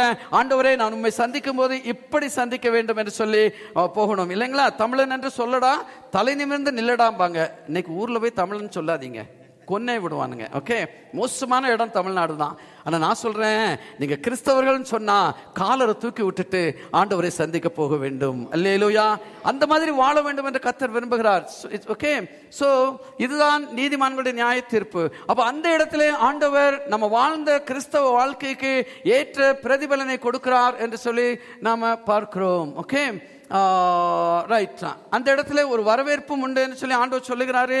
நம்முடைய பணத்தினாலே நம்ம சிநேகிதர்களை சம்பாதித்தால் பரலோகத்திலே நம்ம ஏற்றுக்கொள்வார்கள் உண்டு. இன்றைக்கு நீங்க மிஷனரிகளை தாங்கினீங்கன்னு சொன்னா, சபைக்கு தாராளமாக கொடுத்தீங்கன்னு சொன்னா, சபை மூலமாக ஊழியம் நடக்கும் சொன்னா, உங்க மூலமாக யாராவது ரட்சிக்கப்படுவார்கள் சொன்னா, உங்களுக்கு முன்பதாக அவர்கள் மரித்து அவர்கள் பரதேசி போயிருப்பார்கள் சொன்னால், மத்திய ஆகாயத்திலே உங்களை சந்திக்கும் போது உங்களை வரவேற்க அவர்கள் ஆயத்தமாக இருப்பார்கள். அல்லேலூயா. பரலோகம் அங்கே மத்திய ஆகாயத்தில் போகும்போது ஒரு 10 பேர் அங்கே நின்று கரங்களை தட்டி நமக்கு ஒரு மாலையை போட்டு, இந்த சகோதரன் மூலமாக இந்த சகோதரி மூலமாக நான் ரட்சிக்கப்பட்டேன்னு சொன்னா எவ்வளவு அந்த இடத்துல பெருமையா இருக்கும். அப்படிதான் நம்ம மத்திய ஆகாயத்தில் ஆண்டவரை சந்திக்க வேண்டும் என்று ஆண்டவர் விரும்புகிறார். ஓகே, நம்ம வேகமா போக வேண்டியது இருக்குது. சோ நீதிமான்களுடைய நியாய தீர்ப்பு என்று சொன்னால், இந்த பூமியிலே நம்முடைய வாழ்ந்த வாழ்க்கையிலே நம்ம செய்த காரியங்கள், செய்ய தவறின காரியங்களுக்கு ஆண்டவருக்கு ஒரு கணக்கு ஒப்புவிக்கிறோம். அதற்கு ஏற்ற பிரதிபலனை நம்ம இயேசுவிடத்தில் பெற்றுக்கொள்கிறோம் சொல்லி பார்க்கிறோம். அதைத் தொடர்ந்து ஆட்டுக்குட்டியானுடைய கல்யாணம். ஆட்டுக்குட்டியானுடைய கல்யாணம் வந்தது, நம்ம மகிழ்ந்து கலிகூற கடவோம் என்று யோவான் சொல்லுகிறாரு. அந்த இடத்துல 2 விஷயங்களை யோவான் முக்கியமாக சொல்லுகிறாரு. ஒன்னு என்ன சொன்னால், மணவாட்டி தன்னை ஆயத்தப்படுத்தினால் அவளுக்கு சுத்தமும் பிரகாசமான மெல்லிய வஸ்திரம் கொடுக்கப்பட்டது என்று சொல்லி சொல்லுகிறாரு. இரண்டாவது, ஆட்டுக்குட்டியானுடைய கல்யாணத்துக்கு அழைக்கப்பட்டவர்கள் பாக்கியவான்கள் என்று எழுது. நான் உங்ககிட்ட ஒரு கேள்வி கேட்கிறேன், ஆட்டுக்குட்டியானுடைய கல்யாண விருந்துக்கு அழைக்கப்பட்டது யாருங்க? என்ன சும்மாவே இருக்கீங்களா? மோடியா? யார் அழைச்சிருப்பாரு? தேவன். சபையா? எந்த சபை? ஏஜி சர்ச்சா? ஆங்கர் ஆஃப் ஃபெய்த்தா? தேங்க்யூ. மற்றவங்களாம் என்ன ஆவாங்க? பிரக்கா ஃபெய்த் அசம்பிளி எல்லாம், பிரேயர் அசம்பிளி எல்லாம் இருக்கிறாங்க, கல்ல கொண்டு எரிஞ்சிருவாங்க. தயவு செய்து யோசிச்சு பாருங்க, நீங்க தான் அழைக்கப்பட்டவங்க. Yes brother Durai, you are invited. Okay, என்றைக்கு நம்ம ரட்சிக்கப்பட்டு நம்ம ஞானஸ்நானம் பெற்ற தண்ணீரிலிருந்து வெளியே வந்தோமோ அன்றைக்கே தேவன் நம்முடைய கைகளிலே ஒரு அழைப்புதலை கொடுத்தார். My son you are invited, my daughter you are invited. நாம என்ன செய்தோம் தெரியுமா? அந்த இன்விடேஷன் வாங்கி அப்படி விட்டு எறிஞ்சிட்டு ஹாயா நடந்துட்டு இருக்கிறோம். இதை பற்றி கவலைப்படுறதே இல்லை. தயவுசெய்து இன்றைக்கு உங்க மனதில் நினைத்துக் கொள்ளுங்க, you are a VIP for God. God has invited. ஆட்டுக்குட்டியானுடைய கல்யாணத்திற்கு, தன்னுடைய மகனுடைய கல்யாணத்திற்கு ஆண்டவர் உங்களை அழைத்திருக்கிறார். ஹல்லேலூயா. சோ அழைக்கப்பட்டோம் என்கிற எண்ணம் நமக்கு இருக்க வேண்டும். இரண்டாவது, கல்யாணத்துக்கு போறவங்க சும்மா போவாங்களாங்க? லுங்கியை மடிச்சு கட்டிட்டு மேல சட்டையும் கூட கிடையாது, ஒரு ஒரு குற்றாலம் துண்டு, 15 பேர் அந்த துண்டை வச்சுதான் துடைப்பாங்க நம்ம ஊர்ல. ஓகே, அந்த குற்றாலம் துண்டை தூக்கி போட்டுட்டு பல்லும் விளக்காம ஒரு குச்சியை கடிச்சிட்டு கல்யாணத்துக்கு யாராவது போவாங்களா? போகவே மாட்டாங்கங்க. நிச்சயமா நல்லா ட்ரெஸ் பண்ணிட்டு போவாங்க. சில கல்யாணத்துல போனா பொண்ணு யாரு பொண்ணு தோழி யாருன்னு தெரியாதுங்க. அந்த ரிலேட்டிவ்ஸ் இருக்கிறாங்கல்ல, அவங்க ட்ரெஸ் பண்ணதை பார்த்தா பொண்ணு ஒண்ணுமே கிடையாதுன்னு ஆகி போயிடும். அப்படி ட்ரெஸ் பண்ணிட்டு கல்யாணத்துக்கு வருவாங்க. உலக பிரகாரமான கல்யாணத்துக்கு இப்படி வர்றோம். ஆனா ஆட்டுக்குட்டியானுடைய கல்யாணத்துக்கு நம்ம எவ்வளவு ஆயத்தத்தோடு கூட போக வேண்டும். கட்டாயமாக நமக்கு அழைக்கப்பட்டோம் பட்டிருக்கிறோம் என்கிற நம்பிக்கையும் வேண்டும், நான் ஆயத்தமாக வேண்டும் என்கிற எண்ணமும் வேண்டும். மெல்லிய வஸ்திரம் கொடுக்கப்பட்டதான். நம்ம அப்படிதான் செய்வாங்க ஊர்ல எல்லாம். கல்யாணத்துல முந்தின நாள் நிச்சயதார்த்தம் நடக்கும்போது பெண்ணுக்கு சீர்வரிசைகளை கொண்டு வருவாங்க. அந்த சீர்வரிசைகள்ல அவர் கட்ட போல சேலை, அந்த சேலையோடு கூட சேர்த்து நிறைய காரியங்கள் எல்லாம் அங்கே இருக்கும். என்னென்ன தேவையோ அது கொடுக்கப்பட்டிருக்கும். பெண்ணுடைய ஒரே வேலை அவ குளிச்சு ரெடியாகி அந்த வஸ்திரங்களை தரித்து கொண்டு வர வேண்டும். அதை கூட பெண் செய்யாவிட்டால் எப்படி இருக்கும் நீங்களே யோசித்து பார்க்க வேண்டும். இன்னைக்கு மனவாட்டியாகி நமக்கு ஆண்டவர் அநேக நல்ல வஸ்திரங்களை வேதத்தில் கொடுத்திருக்கிறாரு. என்னென்ன வஸ்திரம் சொல்லி நீங்களே போய் வாசிச்சு பாருங்க. அதை தரித்து கொண்டு இன்றைக்கு ஆட்டுக்குட்டியானுடைய கல்யாணத்தில் பங்கு பெற நாம் ஆயத்தமா இருக்க வேண்டும். இதுதாங்க மனவாட்டி. நல்ல கவனிங்க. I think she is a beautiful girl. முகம் தெரியல, ஆனாலும் ரொம்ப அழகா இருக்கிற மாதிரி என்னால இமேஜின் பண்ண முடியுது. அவளுடைய ஃப்ராக் பாத்தீங்களா, ட்ரெஸ் பாத்தீங்களா, அந்த ட்ரெஸ்ல ஒயிட்டா இருக்கிறது தான் நீங்களும் நானும். உலகம் முழுவதும் ரட்சிக்கப்பட்ட எல்லா பரிசுத்தவான்களும், எந்த தேசமா இருக்கலாம், எந்த மொழியா இருக்கலாம், கவலை கிடையாது. உலகம் முழுவதும், அகில உலகத்திலும் ரட்சிக்கப்பட்ட ஒவ்வொரு மனுஷியும் அங்கே இருப்பாங்க. அந்த வெள்ள வெள்ள ஸ்பாட் நீங்களும் நானும் தான். அவர்கள் எல்லாம் சேர்ந்து ஒரே அகில உலக சபையாக, as a universal church, ஒரு மனவாட்டியாக இயேசுவை மத்திய ஆகாயத்தில் சந்திக்க போகிறோம். அதில் நீங்களும் நானும் ஆயத்தமாக இருப்பது மிகவும் அவசியமாக காணப்படுகிறது. சரி, அப்ப பாருங்கள், 7 ஆண்டுகள் கல்யாணம் சொன்னால் சந்தோஷம், ஆடல் பாடல் கொண்டாட்டம் இப்படியாக போய்கொண்டிருக்கும். ஆனா பூமியில் உள்ள மனிதர்களுடைய நிலைமையை பார்த்தீங்கன்னு சொன்னா ரொம்ப பயங்கரமாக இருக்கும் என்று சொல்லி நம்ம பார்க்கிறோம். முதல் 3 ஆண்டுகளில் என்ன நடக்கும் என்பதை உங்களுக்கு சொல்ல விரும்புகிறேன். ஆனா அதுக்கு முன்னாடி ஒரு சின்ன வீடியோ கிளிப் உங்களுக்கு காண்பிப்பேன். ஒரு சில போன வருஷம் நினைக்கிறேன், தமிழ்நாட்டில் ஒரு கிராமத்திலிருந்து ஒரு அப்பாவும் ஒரு 18 வயது மகளும் சிட்டிக்கு வந்தாங்கங்க. அவங்க பஸ்ல இருந்து இறங்கி ஒரு 10-15 அடி நடந்திருப்பாங்க. அந்த அப்பா திரும்பி பார்க்கிறாரு, பொண்ணை காணோம். உடனே அங்கங்க போறாரு, பொண்ணை பாத்தீங்களா. இது அப்படியே பஸ் ஸ்டாண்ட் முழுக்க பரவிடுது. கொஞ்ச நேரத்தில் போலீஸ் வர்றாங்க, அதுக்கப்புறம் மீடியா பீப்புள் வராங்க. இளம்பெண்ணை காணோம் சொல்லி நீங்க நம்பவே மாட்டீங்க.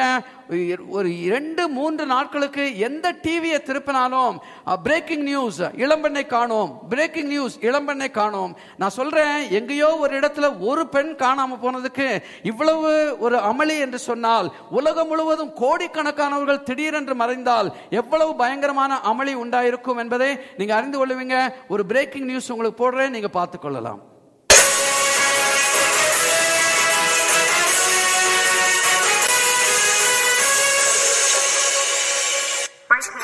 We are getting last-minute reports from all over the world of thousands of people that have just vanished.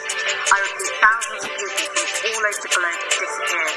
The total number of people who have disappeared has not yet been confirmed, but it is expected to be a lot higher than what was initially reported.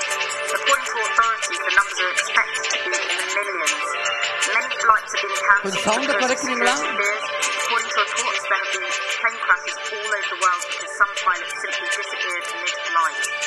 Chaos has also spread to the roads, where a great number of traffic accidents have been reported.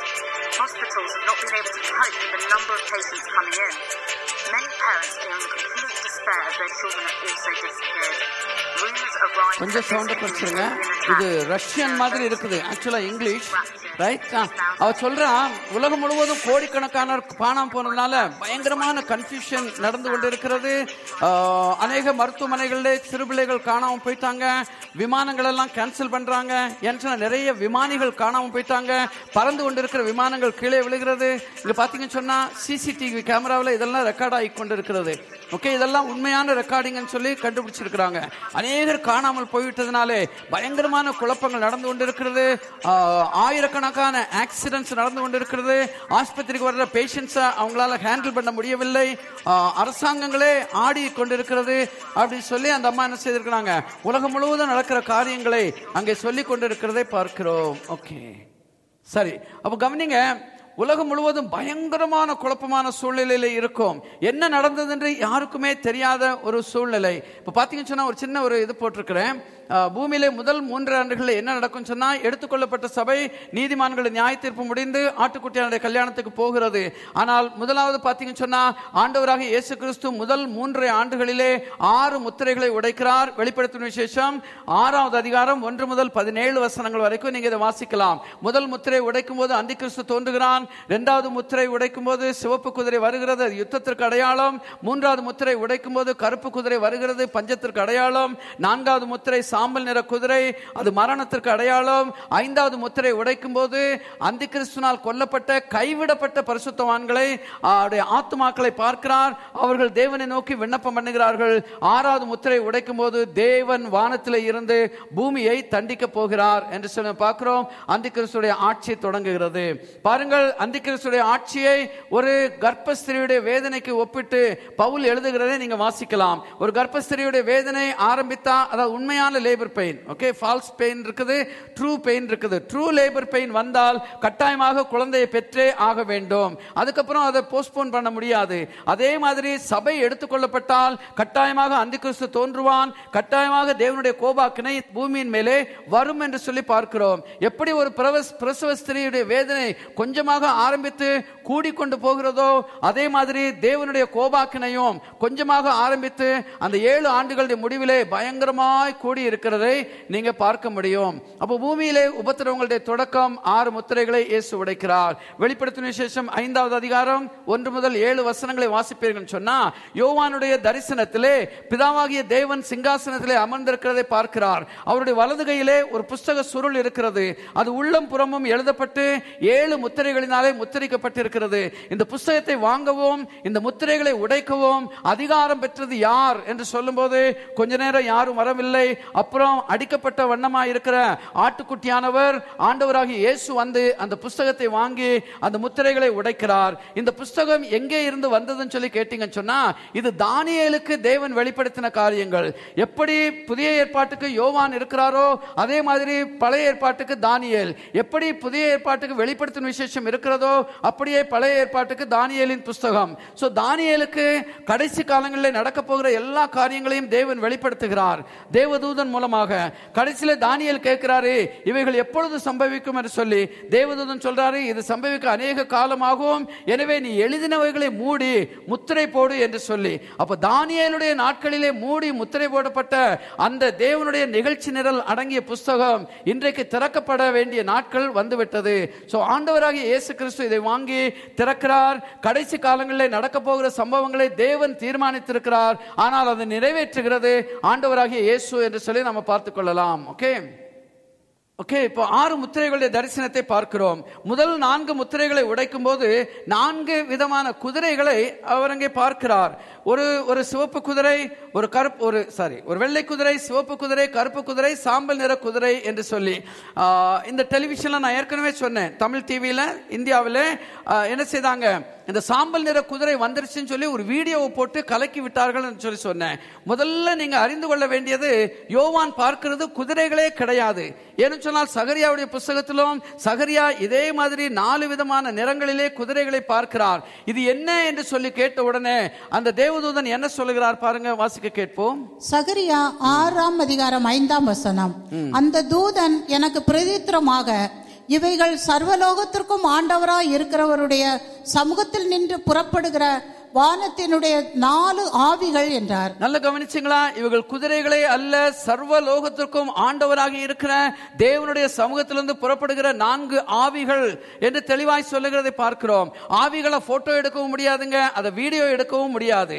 So குதிரை வந்துருச்சுன்னு சொல்லி ஒரு video காமிச்சா நீங்க அதை நம்பவே கூடாது. ஏன்னு ஹோக்ஸ், அது ஒரு ஏமாற்று வேலை என்பதை புரிந்து கொள்ள வேண்டும். சோ யோவான் பார்க்கிறது 4 குதிரைகள் அல்ல, 4 விதமான ஆவிகளை பார்க்கிறார். ஓகே, சோ அப்போ முதல் முத்திரை இயேசு உடைக்கும் போது ஒரு வெள்ளை குதிரை வருகிறது. வெள்ளை குதிரைன்னு சொன்ன உடனே அதுல ஏறி இருக்கிறவர் இயேசு கிறிஸ்து என்று ஊழியக்காரங்களே ஏமாந்து போயிடறாங்க. ஒரு பெரிய ஊழியக்காரர் ஒரு புஸ்தகத்தில் எழுதி இருக்கிறத நான் வாசிச்சேன். ஆனா 6வது அதிகாரத்திலே வெள்ளை குதிரை வருகிறது இயேசு கிறிஸ்து அல்ல, அந்தி கிறிஸ்து. அது ஏன்னு சொல்லி நான் உங்களுக்கு சொல்றேன், நீங்க கேட்டுக்கொள்வீங்க. அவன் கையிலே ஒரு வில் இருக்கிறது, ஆனால் அம்பு இல்லை. இவன் ஜெயிக்கிறவனாகவும் ஜெயிப்பவனாகவும் போகிறானாம். இவனுக்கு ஒரு கிரீடம் கொடுக்கப்பட்டது. கிரீடம் என்று சொன்னால் ஆளுகை செய்வதற்குரிய அதிகாரம். சோ இந்த அதிகாரம் இவனுக்கு கொடுக்கப்பட்டது என்று சொல்லி நாம பார்க்கிறோம். அப்ப இந்த அதிகாரத்தை இவனுக்கு யார் கொடுக்கிறது? முத்திரை யார் உடைக்கிறது? இந்த வெள்ளை குதிரை யார் ரிலீஸ் பண்ணுகிறது? ஆண்டவராகிய இயேசு ரிலீஸ் பண்ணுகிறார். அப்போ இயேசுதான் இந்த அதிகாரத்தை இவனுக்கு கொடுக்கிறார். அப்போ அதிகாரத்தை கொடுத்த இயேசுனாலே அதை பறித்துக் கொள்ளவும் முடியும் என்பதை அறிந்து கொள்ள வேண்டும். பாருங்க, 19வது அதிகாரத்திலே ஒரு வெள்ளை குதிரையிலே ஒருவர் ஏறி வருகிறார். 6வது அதிகாரத்திலே ஒருவன் ஏறி வருகிறான். இந்த 2 பேருடைய வித்தியாசத்தை கொஞ்சம் பார்ப்பீர்கள் சொன்னால் நமக்கு தெரியும். 6வது அதிகாரத்திலே வருகிறவன் அந்தி கிறிஸ்து என்றும் 19வது அதிகாரத்திலே வருகிறவர் இயேசு என்றும் அறிந்து கொள்ளலாம். அது கொஞ்சம் வாசிங்கம்மா. நம்பர் 1, 2. வெளிப்படுத்தல் 6ஆம் அதிகாரம் 1, 2. இவனுக்கு பெயர் இல்லை. 2வது, இவனுக்கு ஒரு கிரீடம் கொடுக்கப்பட்டது. 3வது, இவன் உலகை ஜெயிக்கிறவனாக வருகிறான். இவனை அக்கிரமக்காரன். பாருங்க, இவனுக்கு பெயர் கிடையாதுங்க. ஓகே, இவன் உலகத்தை ஜெயிக்க போகிறான். இவனுடைய டிஸ்கிரிப்ஷன் பாத்தீங்கன்னு சொன்னா அக்கிரமக்காரன், கேட்டின் மகன், பாவ மனுஷன், எதிர்த்து நிற்கிறவன், அந்த மாதிரி டிஸ்கிரிப்ஷன் வந்திருக்குது. இவனுக்கு ஒரு கிரீடம் கொடுக்கப்பட்டது. ஆனா 19ஆம் அதிகாரத்தில் பாத்தீங்கன்னு சொன்னா 19வது அதிகாரத்தில் வருகிறவர்களுக்கு பெயர் இருக்கிறது. என்ன பெயர் தெரியுமா? தேவா இல்லையா? கர்த்தருடைய வார்த்தை தேவாதி தேவன், ராஜாதி ராஜா என்கிற பெயர் கொடுக்கப்பட்டிருக்கிறது. சோ கட்டாயமாக அவர் ஆண்டவராகிய இயேசுதான். அவருடைய தலையிலே அநேக கிரீடங்கள் இருந்தனவாம். யாரும் இயேசுவுக்கு கிரீடத்தை கொடுக்கவும் முடியாது, அதை வாங்கவும் முடியாது. ஏற்கனவே கிரீடங்களோடு இருக்கிறார் என்று சொன்னால் அவர்தான் நித்திய ராஜா என்று சொல்லி நம்ம பார்க்கிறோம். இவன் உலகத்தை ஜெயிக்க போகிறான், ஆனால் அவரோ இவனை ஜெயிக்க வருகிறார் சொல்லி பார்க்கிறோம். இவன் பரிசுத்தவான்களை துன்பப்படுத்த வருகிறான், ஆனால் அவரோ பாவிகளை தண்டிக்க வருகிறார் சொல்லி பார்க்கிறோம். எனவே கொஞ்சம் வெயிட் பண்ணுங்க. ஆஃப்டர் த டீ பிரேக் நம்ம அந்தி கிறிஸ்துவை குறித்து பார்க்க போகிறோம். ரைட். 2வது முத்திரை இயேசு உடைக்கிறார். ஒரு சிவப்பு குதிரை ஒன்று வருகிறது. சிவப்பு என்று சொன்னாலே ரத்தம், சிவப்பு என்று சொன்னாலே ஆபத்து. சோ இந்த சிவப்பு குதிரை பயங்கரமான ஆபத்து இந்த உலகத்தில் உண்டாகும், ரத்தம் சிந்துதல் உண்டாகும் என்பதற்கு அடையாளமாக இருக்கிறது. அது மட்டுமல்லாமல் அவனுடைய கையிலே ஒரு பெரிய பட்டயம் ஒன்று கொடுக்கப்பட்டதாம். பாருங்கள், உலகத்தில் உள்ள மனிதர்களுடைய மனதிலிருந்து சமாதானத்தை எடுத்து போட இவனுக்கு அதிகாரம் கொடுக்கப்பட்டதாம். அப்ப இவனுடைய நாட்களிலே பயங்கரமான குழப்பங்களும் கலவரங்களும் நடக்கும் சொல்லி பார்க்கிறோம். ஒரு சின்ன ஒரு வீடியோ கிளிப் போட்டிருக்கிறேன் பாருங்க. இன்றைக்கு இந்தியாவிலே இது ஒரு சாதாரணமான நிகழ்ச்சி. அப்ப அன்றைக்கு எப்படி இருக்கும் என்பதை நீங்களே இமேஜின் பண்ணி பார்த்துக் கொள்ளலாம்.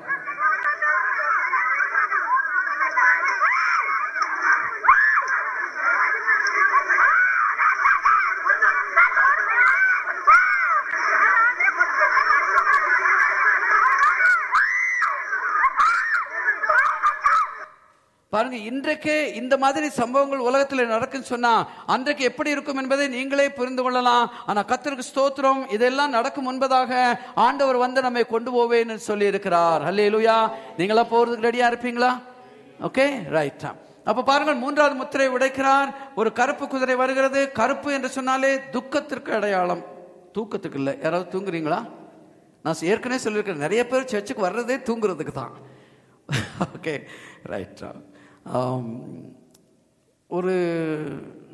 ஒரு சண்டே ஸ்கூல்ல டீச்சர் கேட்டாங்களாம் பிள்ளைங்கிட்ட, ஏன் சர்ச்சில் நம்ம பேசக்கூடாது அப்படின்னு சொல்லி.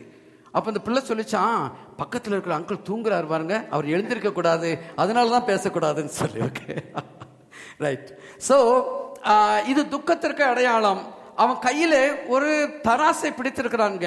பைபிள் படி தராசு என்று சொன்னால் உணவு தட்டுப்பாடு என்று அர்த்தம்.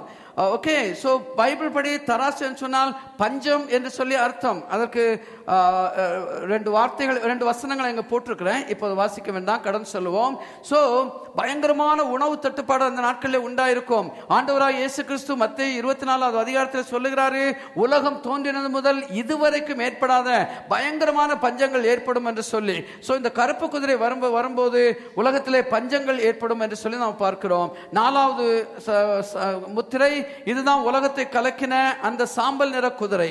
4வது முத்திரை உடைக்கும் போது ஒரு மங்கின நிற குதிரை வருகிறது. அதுல ஏறி இருந்தவனுக்கு மரணம் என்று பெயராம். முதல் 3 குதிரைகளில் ஏறி இருந்தவங்களுக்கு பெயர் கிடையாது, இவனுக்கு மாத்திரம் பெயர் இருக்குது. அதுவும் எவ்வளவு நல்ல பெயர்னு சொல்லி பாருங்க, மரணம் என்று பெயர். இந்த டிவியில இந்த சாம்பல் நிற குதிரையை போட்டாங்க பாருங்க, அவங்க என்ன சொன்னாங்க தெரியுமா? இந்த சாம்பல் நிற குதிரை வந்து எகிப்திலே 350 பேரை கொன்றது.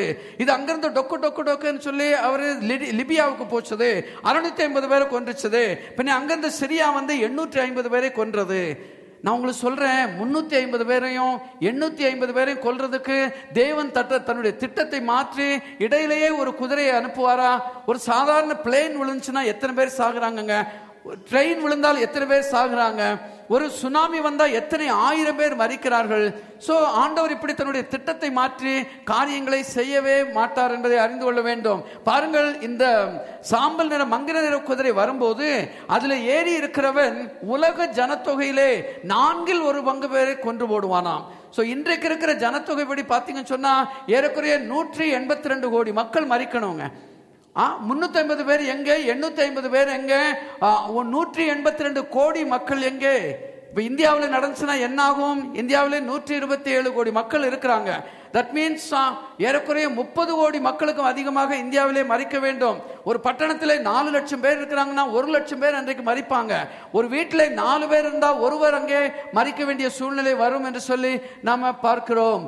பாருங்கள், இந்த சாம்பல் நிற குதிரை வந்தவன் அவன் தனியாக வரவில்லை.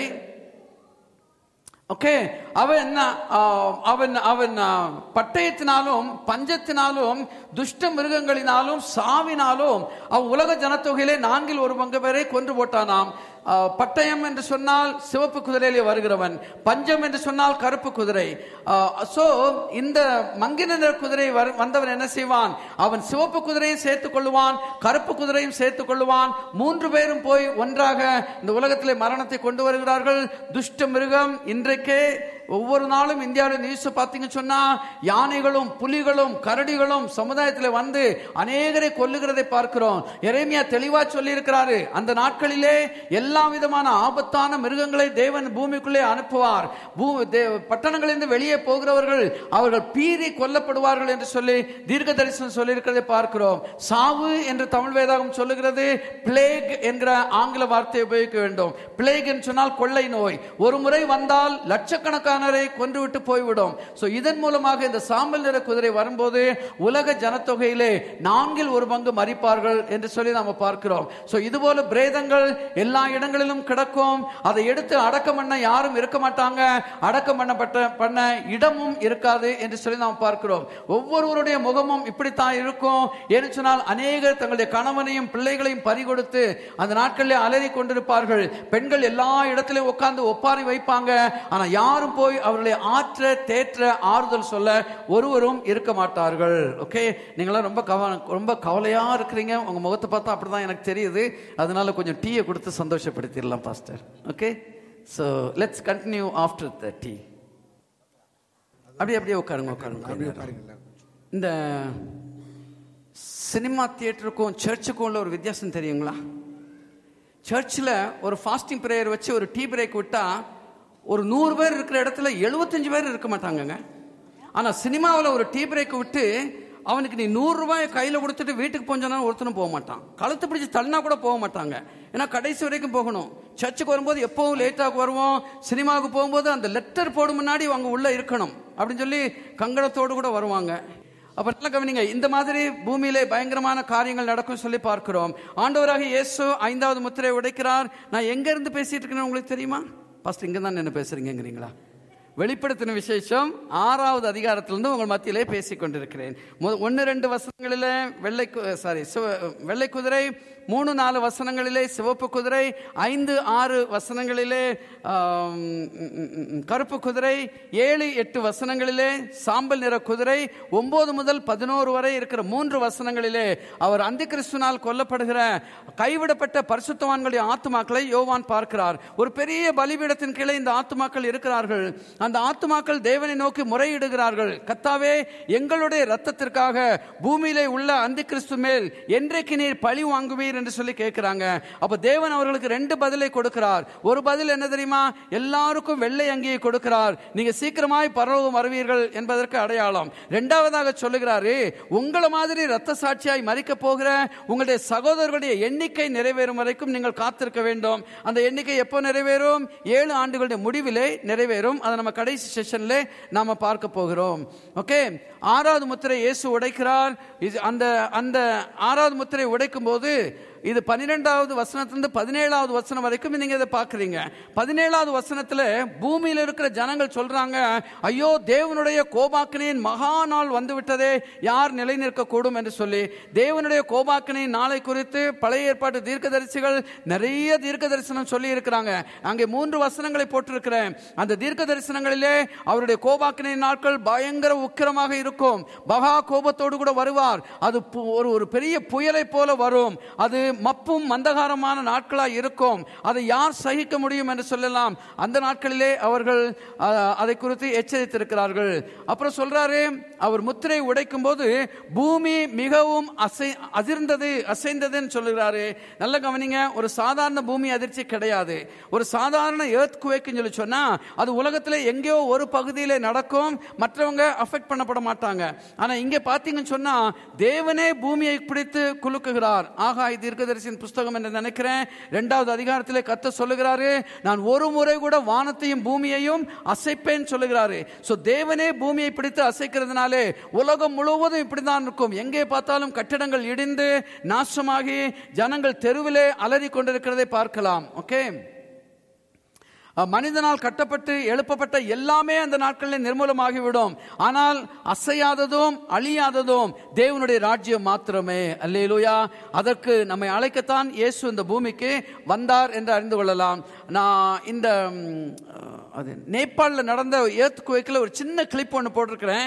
பாருங்க, ஒரு நொடியிலே மனுஷனுடைய வாழ்க்கை எப்படி தலைகளாய் மாற முடியும் என்று சொல்லி. அப்போ அந்த நாட்களில் தேவனே இந்த பூமியை அசைத்தால் மனிதருடைய நிலைமை எப்படி இருக்கும் சொல்லி பார்த்துக் கொள்ளலாம்.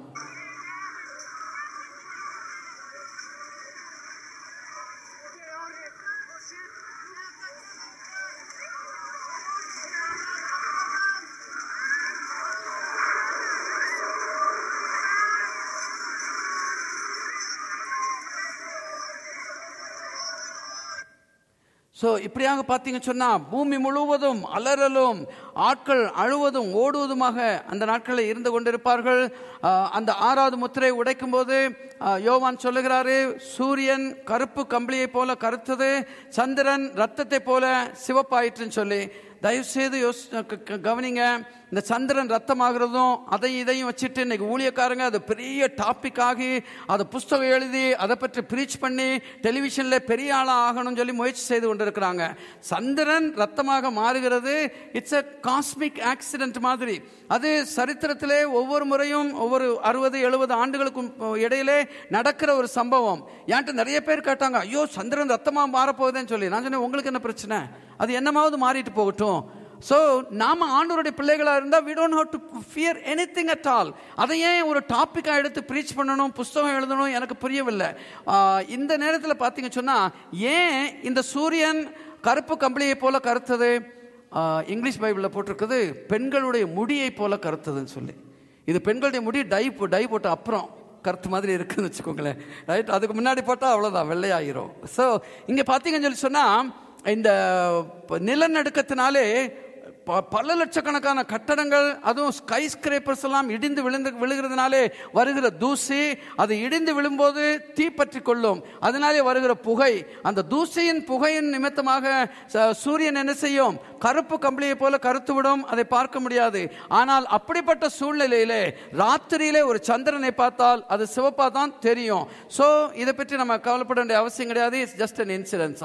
அப்புறம் சொல்றாரு, இந்த பெருங்காற்றினாலே அத்திமரம் அசைந்தால் அதனுடைய காய்கள் உதிர்கிறது போல வானத்தின் நட்சத்திரங்கள் பூமியின் மேலே விழுந்ததுன்னு சொல்றாரு. நான் உங்களுக்கு சொல்றேன், வானத்தின் நட்சத்திரங்கள் பூமியின் மேலே விழ சான்ஸே கிடையாது. ஏன்னு சொன்னால் ஒவ்வொரு நட்சத்திரமும் இந்த பூமியை விட லட்சக்கணக்கான மடங்கு பெருசா இருக்குது. நட்சத்திரங்களிலே ரொம்ப சின்னது சூரியன் தான். அந்த சூரியனே 10,000 மடங்கு இந்த பூமியை விட பெருசா இருக்குது. அப்போ 10 யானை சேர்ந்து ஒரு எறும்பை மிதிச்சதுன்னு நம்மளால சொல்ல முடியுமா? அதே மாதிரி நட்சத்திரங்கள் பூமியிலே விழாது. அங்கே யோவான் பார்க்கிறது என்னன்னு சொன்னால் அவர் எரி நட்சத்திரத்தை பார்க்கிறார். ஆங்கிலத்திலே ஷூட்டிங் ஸ்டார் என்று சொல்லி அதை சொல்லுகிறோம். எரி நட்சத்திரத்தை நீங்க யாரோ பார்த்திருக்கீங்களா? எனக்கு தெரியாது, நான் பார்த்திருக்கிறேன்.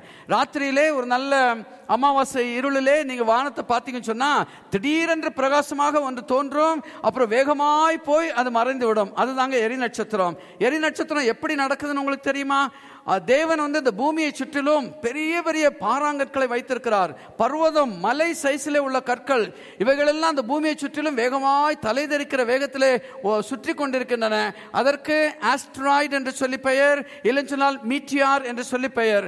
தமிழிலே விண்கற்கள், இல்லைன்னு சொன்னால் எரிகற்கள் என்று சொல்லி சொல்றாங்க. இந்த கல் பூமியை சுற்றிலும் வேகமாய் சுற்றி வந்து கொண்டிருக்கும். ஏதாவது ஒரு காலகட்டத்திலே ஒரு கல் என்ன செய்யும், தன்னுடைய பாதையை விட்டு விலகி வேறு ஏதாவது ஒரு டைரக்ஷன்ல போய்விடும். அந்த டைரக்ஷன் பூமியை நோக்கி வந்தால் அது வருகிற வேகத்தினாலும் பூமியுடைய காற்று மண்டலத்துக்குள்ளே நுழையும் போது அந்த காற்றின் உறைவினாலும் அது தீப்பிடித்து விடும். இதுதான் ஒரு எரி நட்சத்திரம். ஆனா அந்த இது ஆக்சிடென்டா நடக்கிறது. பட் அந்த நாட்களிலே இது ஆக்சிடென்டா நடக்காது. தேவனே இந்த எரி நட்சத்திரங்களை இந்த பூமியை நோக்கி அனுப்புவார் என்று சொல்லி நாம பார்க்கலாம். இந்த எரி நட்சத்திரம் ஒரு பெரிய மலையை போல் இருந்து பூமியை தாக்கினால் என்ன நடக்கும் நீங்களே பார்க்கலாம். போன வருஷம் ரஷ்யாவிலே நடந்த ஒரு சம்பவம், ஒரு பெரிய எரி நட்சத்திரம் ஒரு ரஷ்யன் சிட்டி மேல போனது. ஆனா அவர்களுடைய அதிர்ஷ்டம் அந்த சிட்டி மேல விழாம அதை தாண்டி போய் ஒரு உறைந்து போன ஏரியிலே விழுந்து விட்டதாம். ஆனா அந்த பட்டணத்து மேலே அது போன சில வினாடிகளிலே ஆயிரக்கணக்கான கட்டிடங்களுடைய கண்ணாடிகள் உடைந்து ஆயிரக்கணக்கானோர் காயப்பட்டு ஆஸ்பத்திரி போனாங்களாம். $33 மில்லியன் அந்த ஒரு சில செகண்ட்னாலே அவர்களுக்கு லாஸ் வந்ததாக இந்த நியூஸ் சொல்லுது. பார்க்கலாம். New footage of a meteorite exploding across the sky over the Russian region of Chelyabinsk near the Ural Mountains. Amateur videos continue to emerge days after the meteorite struck the area, damaging buildings, shattering glass, and sending more than 1,000 to hospital with cuts and scrapes. Search teams have descended on the lake where the meteorite crashed Friday to look for remains, but have been unable to find any large pieces so far. Residents have also joined the search and claim to have found a few fragments themselves. The Russian said the fireball was traveling 30 kilometers per second, and although it did not kill anyone, the meteorite caused around $33 million in damage. This prompted scientists on Monday. Okay, so அந்த நாட்களிலே தேவனே என்ன செய்கிறாரு, பூமியை இந்த விண்கற்களை எரிகற்களை அனுப்பி பூமியை தண்டிக்கிறாருன்னு சொல்லி பார்க்கிறோம். ஸோ அந்த எரிகள் என்ன வேகத்தில் போச்சுதான் தெரியுமா? 30 kilometers per second. ஒரு செகண்டுக்கு 30 கிலோமீட்டர்னா உங்களால் இமேஜின் பண்ண முடியுதா?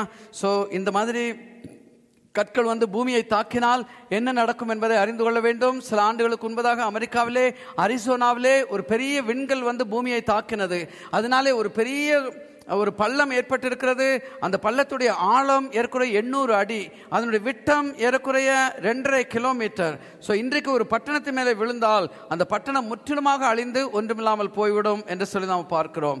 ஸோ ஆனால் இதெல்லாம் அந்த பூமியில சம்பவிக்கும் முன்பதாக ஆண்டவர் என்னையும் உங்களையும் அவர் அழைத்து செல்வேன் என்று சொல்லி இருக்கிறார். ஹல்லேலூயா. ஒரு வாத்தியாரு அட்டெண்டன்ஸ் எடுக்கணுமா, பார்த்தாரு 53 பேர் இருக்கிறாங்க. 53 பேரையும் எப்படி வாசிக்கிறது?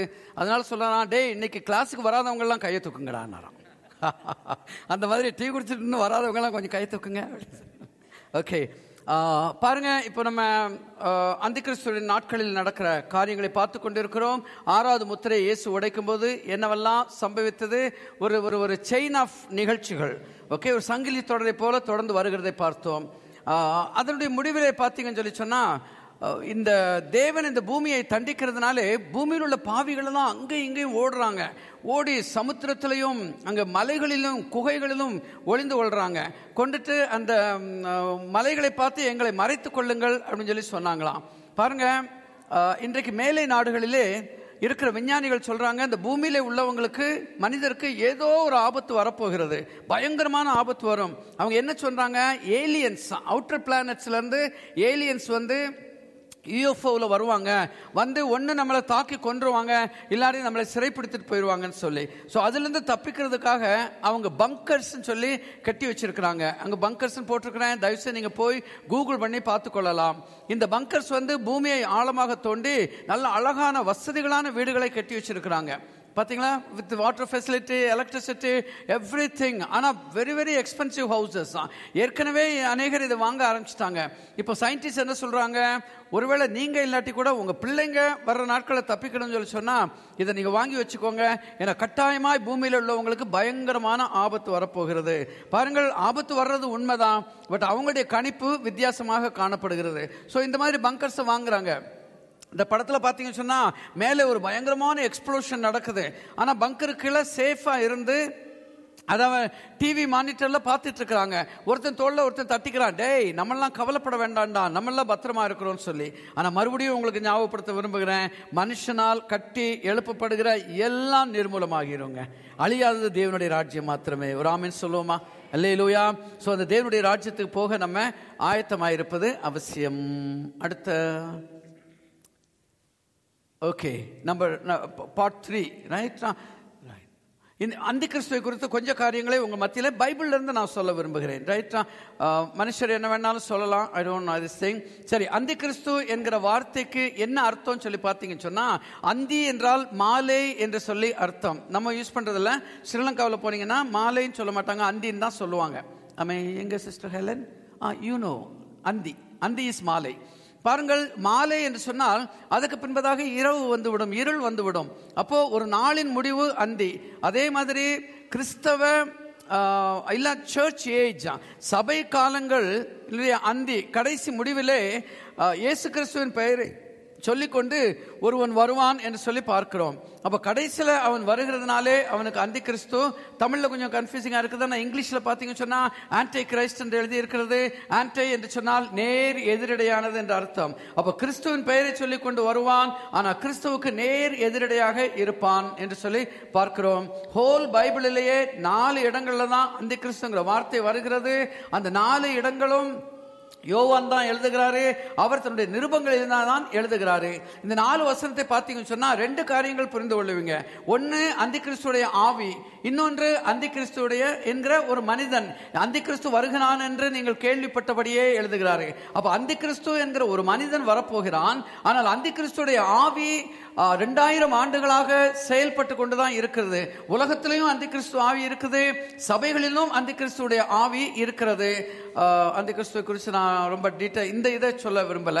ஓகே, எனிவே அந்தி கிறிஸ்துடைய ஆவி 2000 ஆண்டுகளாக செயல்பட்டு கொண்டிருக்கிறது. ஆனா அதை அல்ல, அந்தி கிறிஸ்து என்கிற மனிதனை குறித்து உங்கள் மத்தியிலே நான் பேசிக் கொண்டிருக்கிறேன். நீங்க கூகுள்ல போய் ஆன்டி கிரைஸ்ட் சொல்லி போட்டீங்கன்னு சொல்லி சொன்னா ஒபாமாவுடைய படம் வரும், இல்லைன்னு சொன்னால் போப்பாண்டவருடைய படம் வரும். அவங்க எல்லாம் சொல்றது அமெரிக்கன் பிரசிடென்ட் ஒபாமா தான் அவரு அந்தி கிறிஸ்து சொல்லி. இப்போ ஒபாமாவுடைய பதவியும் போயிடுச்சு. இப்போ ட்ரம்ப்னு சொல்லுவாங்களா, I don't know, whatever it is. போப்பாண்டவர்னு சொல்றாங்க, நெப்போலியன் வந்துருவான்னு சொல்றாங்க, இல்லை சொன்னால் ஹிட்லர் திரும்ப வந்துருவான்னு சொல்றாங்க. சிலர் சொல்றாங்க தானியேலுடைய நாட்கள் முடிந்த பின்பதாக தானியேல் 11வது அதிகாரத்திலே ஒரு ராஜாவை பற்றி தானியேல் எழுதுகிறாரு. அந்த ராஜா உண்மையிலே வந்தான். அவனுடைய பேர் ஆன்டியோகஸ் எபிஃபானஸ்.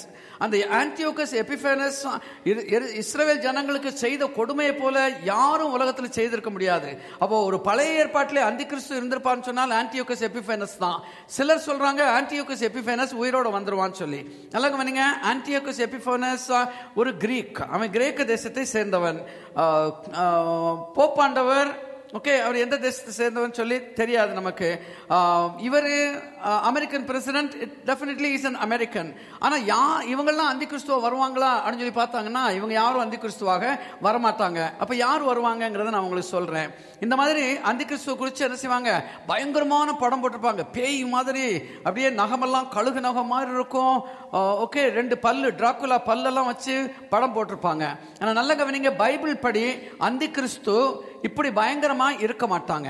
அந்தி கிறிஸ்து will be a perfect gentleman. பாத்தீங்கன்னு சொல்லி சொன்னா அசந்துருவீங்க. அவ்வளவு ஜென்டில்மேன், நல்ல கம்பீரமா டிப் டாப்பா ட்ரெஸ் பண்ணனவா, வெரி எஜுகேட்டட், ஹைலி எஜுகேட்டட் பர்சனா இருப்பான். ரொம்ப ஸ்மார்ட்டா இருப்பான், நல்லா பேசுவான். யாரையும் தன்னுடைய பேச்சு திறமையினாலே அவன் தன்னுடைய பாக்கெட்டுக்குள்ளே போட்டுக்கொள்வான். ரொம்ப திறமைசாலியா இருப்பான். உலகத்திலேயே தலை சிறந்த ஒரு அரசியல்வாதியா இருப்பான். இவனால செய்ய முடியாது ஒன்றுமே என்று சொல்லுகிற அளவுக்கு அவ்வளவு பெரிய திறமைசாலியா இருப்பான். ஏன் தெரியுமா, அந்தி கிறிஸ்துவுக்கு தானியேல் 2 பெயர்களை கொடுத்திருக்கிறாரு. அந்த 2 பெயர்களை அங்கு போட்டிருக்கிற தானியேல் 9:26 அவனை வரப்போகிற பிரபு என்று சொல்லுகிறாரு. தானியேல் 8:23 அவன் சாமர்த்தியமுள்ள ராஜான்னு சொல்றாருங்க. ஒரு பிரபுவா வருகிறவன், ஒரு ராஜா வருகிறவன் இப்படி இருப்பானா இல்ல இப்படி இருப்பானா? நீங்களே யோசித்துக் கொள்ளலாம். முழு உலகமும் இவனை சந்தோஷமாக ஏற்றுக்கொண்டு ஒரு உலக அரசாங்கத்தை உருவாக்கி இவன் கையில கொடுத்து, நீ உலகம் முழுவதும் ஆளுகை செய் என்று உலக கவர்மெண்ட் தீர்மானிக்கணும் சொல்லி சொன்னா அவன் நிச்சயமா என்ன செய்வான்? நல்ல ஒரு ஜென்டில்மேன் மாதிரி தான் வருவான் என்பதை அறிந்து கொள்ளணும். அதாவது தோற்றம் அப்படி இருக்கும், ஆனா அவனுடைய உள்ளம் வித்தியாசமாக இருக்கும் என்று சொல்லி பார்க்கலாம். அந்திகிறிஸ்துவுக்கு நிறைய பெயர்கள் கொடுக்கப்பட்டிருக்கிறது. ஒரு 15 நேம்ஸ் தான் இங்க நான் போட்டிருக்கிறேன். பாருங்க, பைபிள்ல நேம்ஸ் ரொம்ப இம்பார்ட்டன்டா. ஒரு இடமானாலும் ஒரு ஆளானாலும் அதற்கு கட்டாயமாக ஒரு பெயர் இருக்கும், அந்த பெயருக்கு அர்த்தம் இருக்கும். நாம தான் அர்த்தம் இல்லாம பெயர் வச்சு வைப்போம். ஒரு வீட்டுக்கு போனேன், 3 பிள்ளைங்க வந்தாங்க, யங் சில்ட்ரன், 2 பாய்ஸ் ஒரு கேர்ள். பிள்ளைங்களுடைய பேர் என்னன்னு சொல்லி கேட்டேன். அந்த அம்மா சொல்றாங்க, இது பிஜ்ஜு, இது கிஜ்ஜு, இது லிஜ்ஜுங்கிறாங்க. என்னடா வேடிக்கை, இதெல்லாம் பேரா? பிஜ்ஜு, கிஜ்ஜு, லிஜ்ஜு. ஓகே, நான் சொன்னேன் உங்களுக்கே கன்ஃபியூஷன் வந்துடாதான்னு சொல்லி கேட்டேன். அர்த்தம் இல்லாம பேர் வைக்கிறது நாம தான். ஆனா பைபிள்ல எல்லாமே அர்த்தத்தோடு கூடிதான் இருக்கும் என்பதை அறிந்து கொள்ள வேண்டும். இந்த பெயர்கள்ல சில பெயர்களை கேட்டாலே உங்களுக்கு தெரியும் அந்த அர்த்தம், அந்த பெயர் கொடுக்கப்பட்டதுக்கு என்ன காரணம் என்று சொல்லி. என் ஒய்ஃப் அதை வாசிப்பாங்க, கேட்கலாம். பைபிள் ரெஃபரன்ஸோட இருக்குது, ஆனா ரெஃபரன்ஸ் அவங்க சொல்ல மாட்டாங்க. You can write it. அந்திகிறிஸ்துவின் நாமங்கள். அந்திகிறிஸ்து அசீரியன், பாபிலோனின் ராஜா, சங்கரிக்கிறவன், ஒடுக்குகிறவன், மேசேக் தூபால் ஜாதிகளின் தலைவன், சின்ன கொம்பு, மூர்க்க முகம், சூதான பேச்சு, சாமர்த்தியமான ராஜா, வரப்போகிற பிரபு, கேட்டின் மகன், பாவ மனுஷன், எதிர்த்து நிற்கிறவன், தன்னை தேவன் என்று காண்பிக்கிறவன், அக்கிரமக்காரன், மிருகம், வலு சர்ப்பம். பாருங்க, இதெல்லாம் அவனுக்கு கொடுக்கப்பட்ட சில பெயர்கள். அப்ப இந்த பெயர்களை பார்த்தாலே தெரியும் அவன் எப்படிப்பட்ட மனுஷனாக இருப்பான் என்று சொல்லி நம்ம அறிந்து கொள்ளலாம். அந்தி கிறிஸ்துடைய பெயர்களுக்கும் இயேசு கிறிஸ்துடைய பெயர்களையும் பார்த்தீங்கன்னு சொன்னா நேர் எதிரடையாக இருக்கும். இப்ப அந்தி கிறிஸ்துவை இயேசு கிறிஸ்துவை ஆட்டுக்குட்டியானவர் சொன்னா அந்தி கிறிஸ்துடைய பெயர் மிருகம். அப்போ ஜஸ்ட் ஆப்போசிட் என்பதை பார்த்துக் கொள்ளணும். நிறைய இருக்குது, நம்ம வாசிக்க நேரம் இருக்காது. நான் மறுபடியும் உங்களுக்கு ஞாபகப்படுத்துகிறேன், கூடிய சீக்கிரம் உங்களுக்கு டிவிடி கிடைக்க அரேஞ்ச் பண்ணுவாங்க. 4 டிவிடிகள் அடங்கிய ஒரு செட் என்னுடைய ஹோல் ஸ்டடி இருக்குது. அதை நீங்க வாங்கிக் கொள்ளலாம். இல்லைன்னு சொன்னா யூடியூப்ல போய் ராபர்ட் தங்கசாமின்னு சொல்லி நீங்க டைப் பண்ணீங்க சொன்னா என்னுடைய ஹோல் ஸ்டடி அதுல வந்துவிடும். நீங்க கொஞ்சம் கிளியரா பார்த்துக் கொள்ளலாம். அதே மாதிரி இயேசு கிறிஸ்துடைய செயல்களுக்கும் அந்தி கிறிஸ்துடைய செயல்களுக்கும் நேர் எதிரடையானது. இயேசு தன்னை தாழ்த்தினார், அந்தி கிறிஸ்து தன்னை உயர்த்துவான். அந்த மாதிரி நிறைய அங்க போட்டு வச்சிருக்கிறேன். ஆல் வித் பைபிள் ரெஃபரன்சஸ் அங்க இருக்குது, நீங்க பார்த்துக் கொள்ளலாம். அந்தி கிறிஸ்துவை குறித்து 3 வசனங்களை நம்ம வாசிக்க போகிறோம். இதுவே நமக்கு சொல்லிவிடும் அவன் எப்படிப்பட்ட ஆளாய் இருப்பான் என்று. வாசிக்கலாம். தானியேல் 11:37. அவன் தன் பிதாக்களின் தேவர்களை மதியாமலும் ஸ்திரீகளின் சிநேகத்தையும் எந்த தேவனையும் மதியாமலும் எல்லாவற்றிற்கும் மேலாக தன்னை பெரியவனாக்கி 2 தெசலோனிக்கேயர் 2:4. அவன் எதிர்த்து நிற்கிறவனாயும் தேவன் எண்ணப்படுவது எதுவோ ஆராதிக்கப்படுவது எதுவோ அவை எல்லாவற்றையும் தேவனுடைய ஆலயத்தில் தேவன் போல உட்கார்ந்து தன்னைத்தான் தேவன் என்று காண்பிக்கிறவனாயும் இருப்பான். 2 தெசலோனிக்கேயர் 2:9. அந்த அக்கிரமக்காரனுடைய வருகை சாத்தானுடைய செயலின்படி சகல வல்லமையோடும் அடையாளங்களோடும் பொய்யான அற்புதங்களோடும். பாருங்க, இயேசு கிறிஸ்து பரிசுத்தாவின் வல்லமையோடு கூட வந்தாரு. ஆனா அந்தி கிறிஸ்து சாத்தானுடைய வல்லமையோடு கூட வருவான் என்று சொல்லி பார்க்கிறோம். இயேசு அற்புதங்களை செய்தார், அந்தி கிறிஸ்துவும் அற்புதங்களை செய்வான். அதனால உலக ஜனங்கள் அவனை தெய்வம் என்று அவனுக்கு ஒரு சிலை செய்து அவனை வணங்க ஆரம்பித்து விடுவார்கள் என்று வெளிப்படுத்தும் விசேஷம் 13வது அதிகாரத்திலே நீங்க வாசிக்க முடியும். ஒரு காரியத்தை சொல்லிவிட்டு மாத்திரம் போக போறேன். அங்க மேல பாத்தீங்கன்னு சொன்னா முதல் வசனத்திலே அவன் ஸ்திரீகளின் சிநேகத்தை விரும்ப மாட்டான்னு சொல்லி போட்டிருக்குது. அப்போ என்னவோ ஒரு பெரிய பரிசுத்தவான் போல் இருக்கு அப்படின்னு சொல்லி நினைச்சிடாதீங்க. ஸ்திரீகளின் சிநேகத்தை விரும்ப மாட்டான்னு சொல்லி சொன்னா புருஷர்களின் சிநேகத்தை விரும்புகிறவன் அர்த்தம். ரொம்ப ஈஸி லாங்குவேஜ் சொன்னா he will be a homosexual, he will be a gay person. பாருங்கள், அக்கிரமத்தின் ரகசியம் இப்பொழுதே கிரியை செய்கிறது சொல்லி அந்தி கிறிஸ்து கேயா இருக்கிறதுனால தான் இப்போ அந்த கே அந்த கான்செப்ட் வந்து உலகத்திலே பெருகி கொண்டே இருக்கிறது. அமெரிக்காவில் உள்ள ஸ்டேட்ஸ்ல நிறைய ஸ்டேட்ஸ்ல கே மேரேஜஸ் லீகலைஸ் பண்ணிட்டாங்க. யூரோப்ல நிறைய இடங்கள்ல கே மேரேஜஸ் லீகலைஸ் பண்ணிட்டாங்க. இந்தியாவிலே கூட அந்த பிரச்சனைகள் நடந்து கொண்டிருக்கிறது. சோ ஆணும் சேர்ந்து வாழலாம், பெண்ணும் சேர்ந்து வாழலாம் அப்படிங்கிற ஒரு எண்ணம், ஒரு மனத்தோற்றம் அதிகமாகிறதுக்கு காரணம் என்ன தெரியுமா? அந்தி கிறிஸ்து வருகிறதுக்கு ஆயத்தமாக இருக்கிறார். இருக்கிறான் என்பதான அர்த்தம். So he will be gay. அவன் ஒரு ஓரின சேர்க்கைக்காரனாக இருப்பான்னு சொல்லி அறிந்து கொள்ள வேண்டும். பாருங்க, அந்த ஏற்கனவே அந்த வீடியோ கிளிப் காமிச்சேன் 24/7 சொல்லி ஒரு பிரேக்கிங் நியூஸ் பார்த்தோம் இல்லையா? அந்த மாதிரி உலகம் முழுவதும் பயங்கரமான கன்ஃபியூஷன்ல இருக்கும். அதை தனக்கு சாதகமாக உருவாக்கி கொண்டு சாதகமாக ஆக்கி கொண்டு அந்த கிறிஸ்து ஒரு உலக தலைவனாக வருவான் என்று சொல்லி நம்ம பார்க்கலாம். ஒரு சின்ன வீடியோ கிளிப் காமிக்க போகிறேன். எத்தனை பேர் லெஃப்ட் பிஹைண்ட் பார்த்துருக்கீங்க? Left behind very few people தான் பார்த்துருக்கிறீங்க. அதோடைய தமிழ் காப்பியே இருக்குது. யாரோ இருக்குன்னு சொன்னாங்களே யார்கிட்ட? ஓகே, லெஃப்ட் பிஹைண்ட் தமிழ்லே கிடைக்கும். உங்களுக்கு வேணா தமிழில் வாங்கி நீங்கள் பார்க்கலாம். இல்லை சொன்னால் இங்கிலீஷில் வாங்கி நீங்கள் பாருங்க.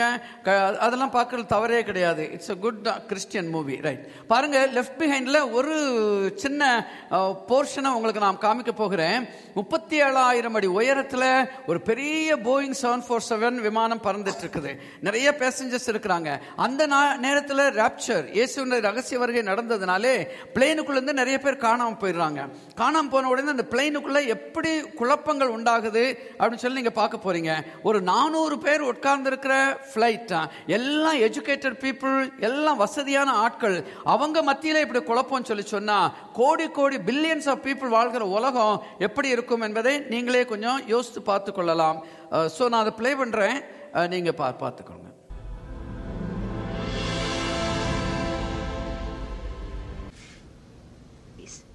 சரி, I think I will skip it. நீங்க பார்த்துக்கோங்க. ஓகே, பாருங்க, ஒரு 400 பேர் இருக்கிற ஃப்ளைட்ல பயங்கரமான குழப்பம், கலாட்டா, சத்தம், கூச்சல் போடுறாங்க. நிறைய பெண்கள் எந்திரிச்சு வேர் ஆர் மை கிட்ஸ் சொல்லி ஸ்கிரீம் பண்றாங்க.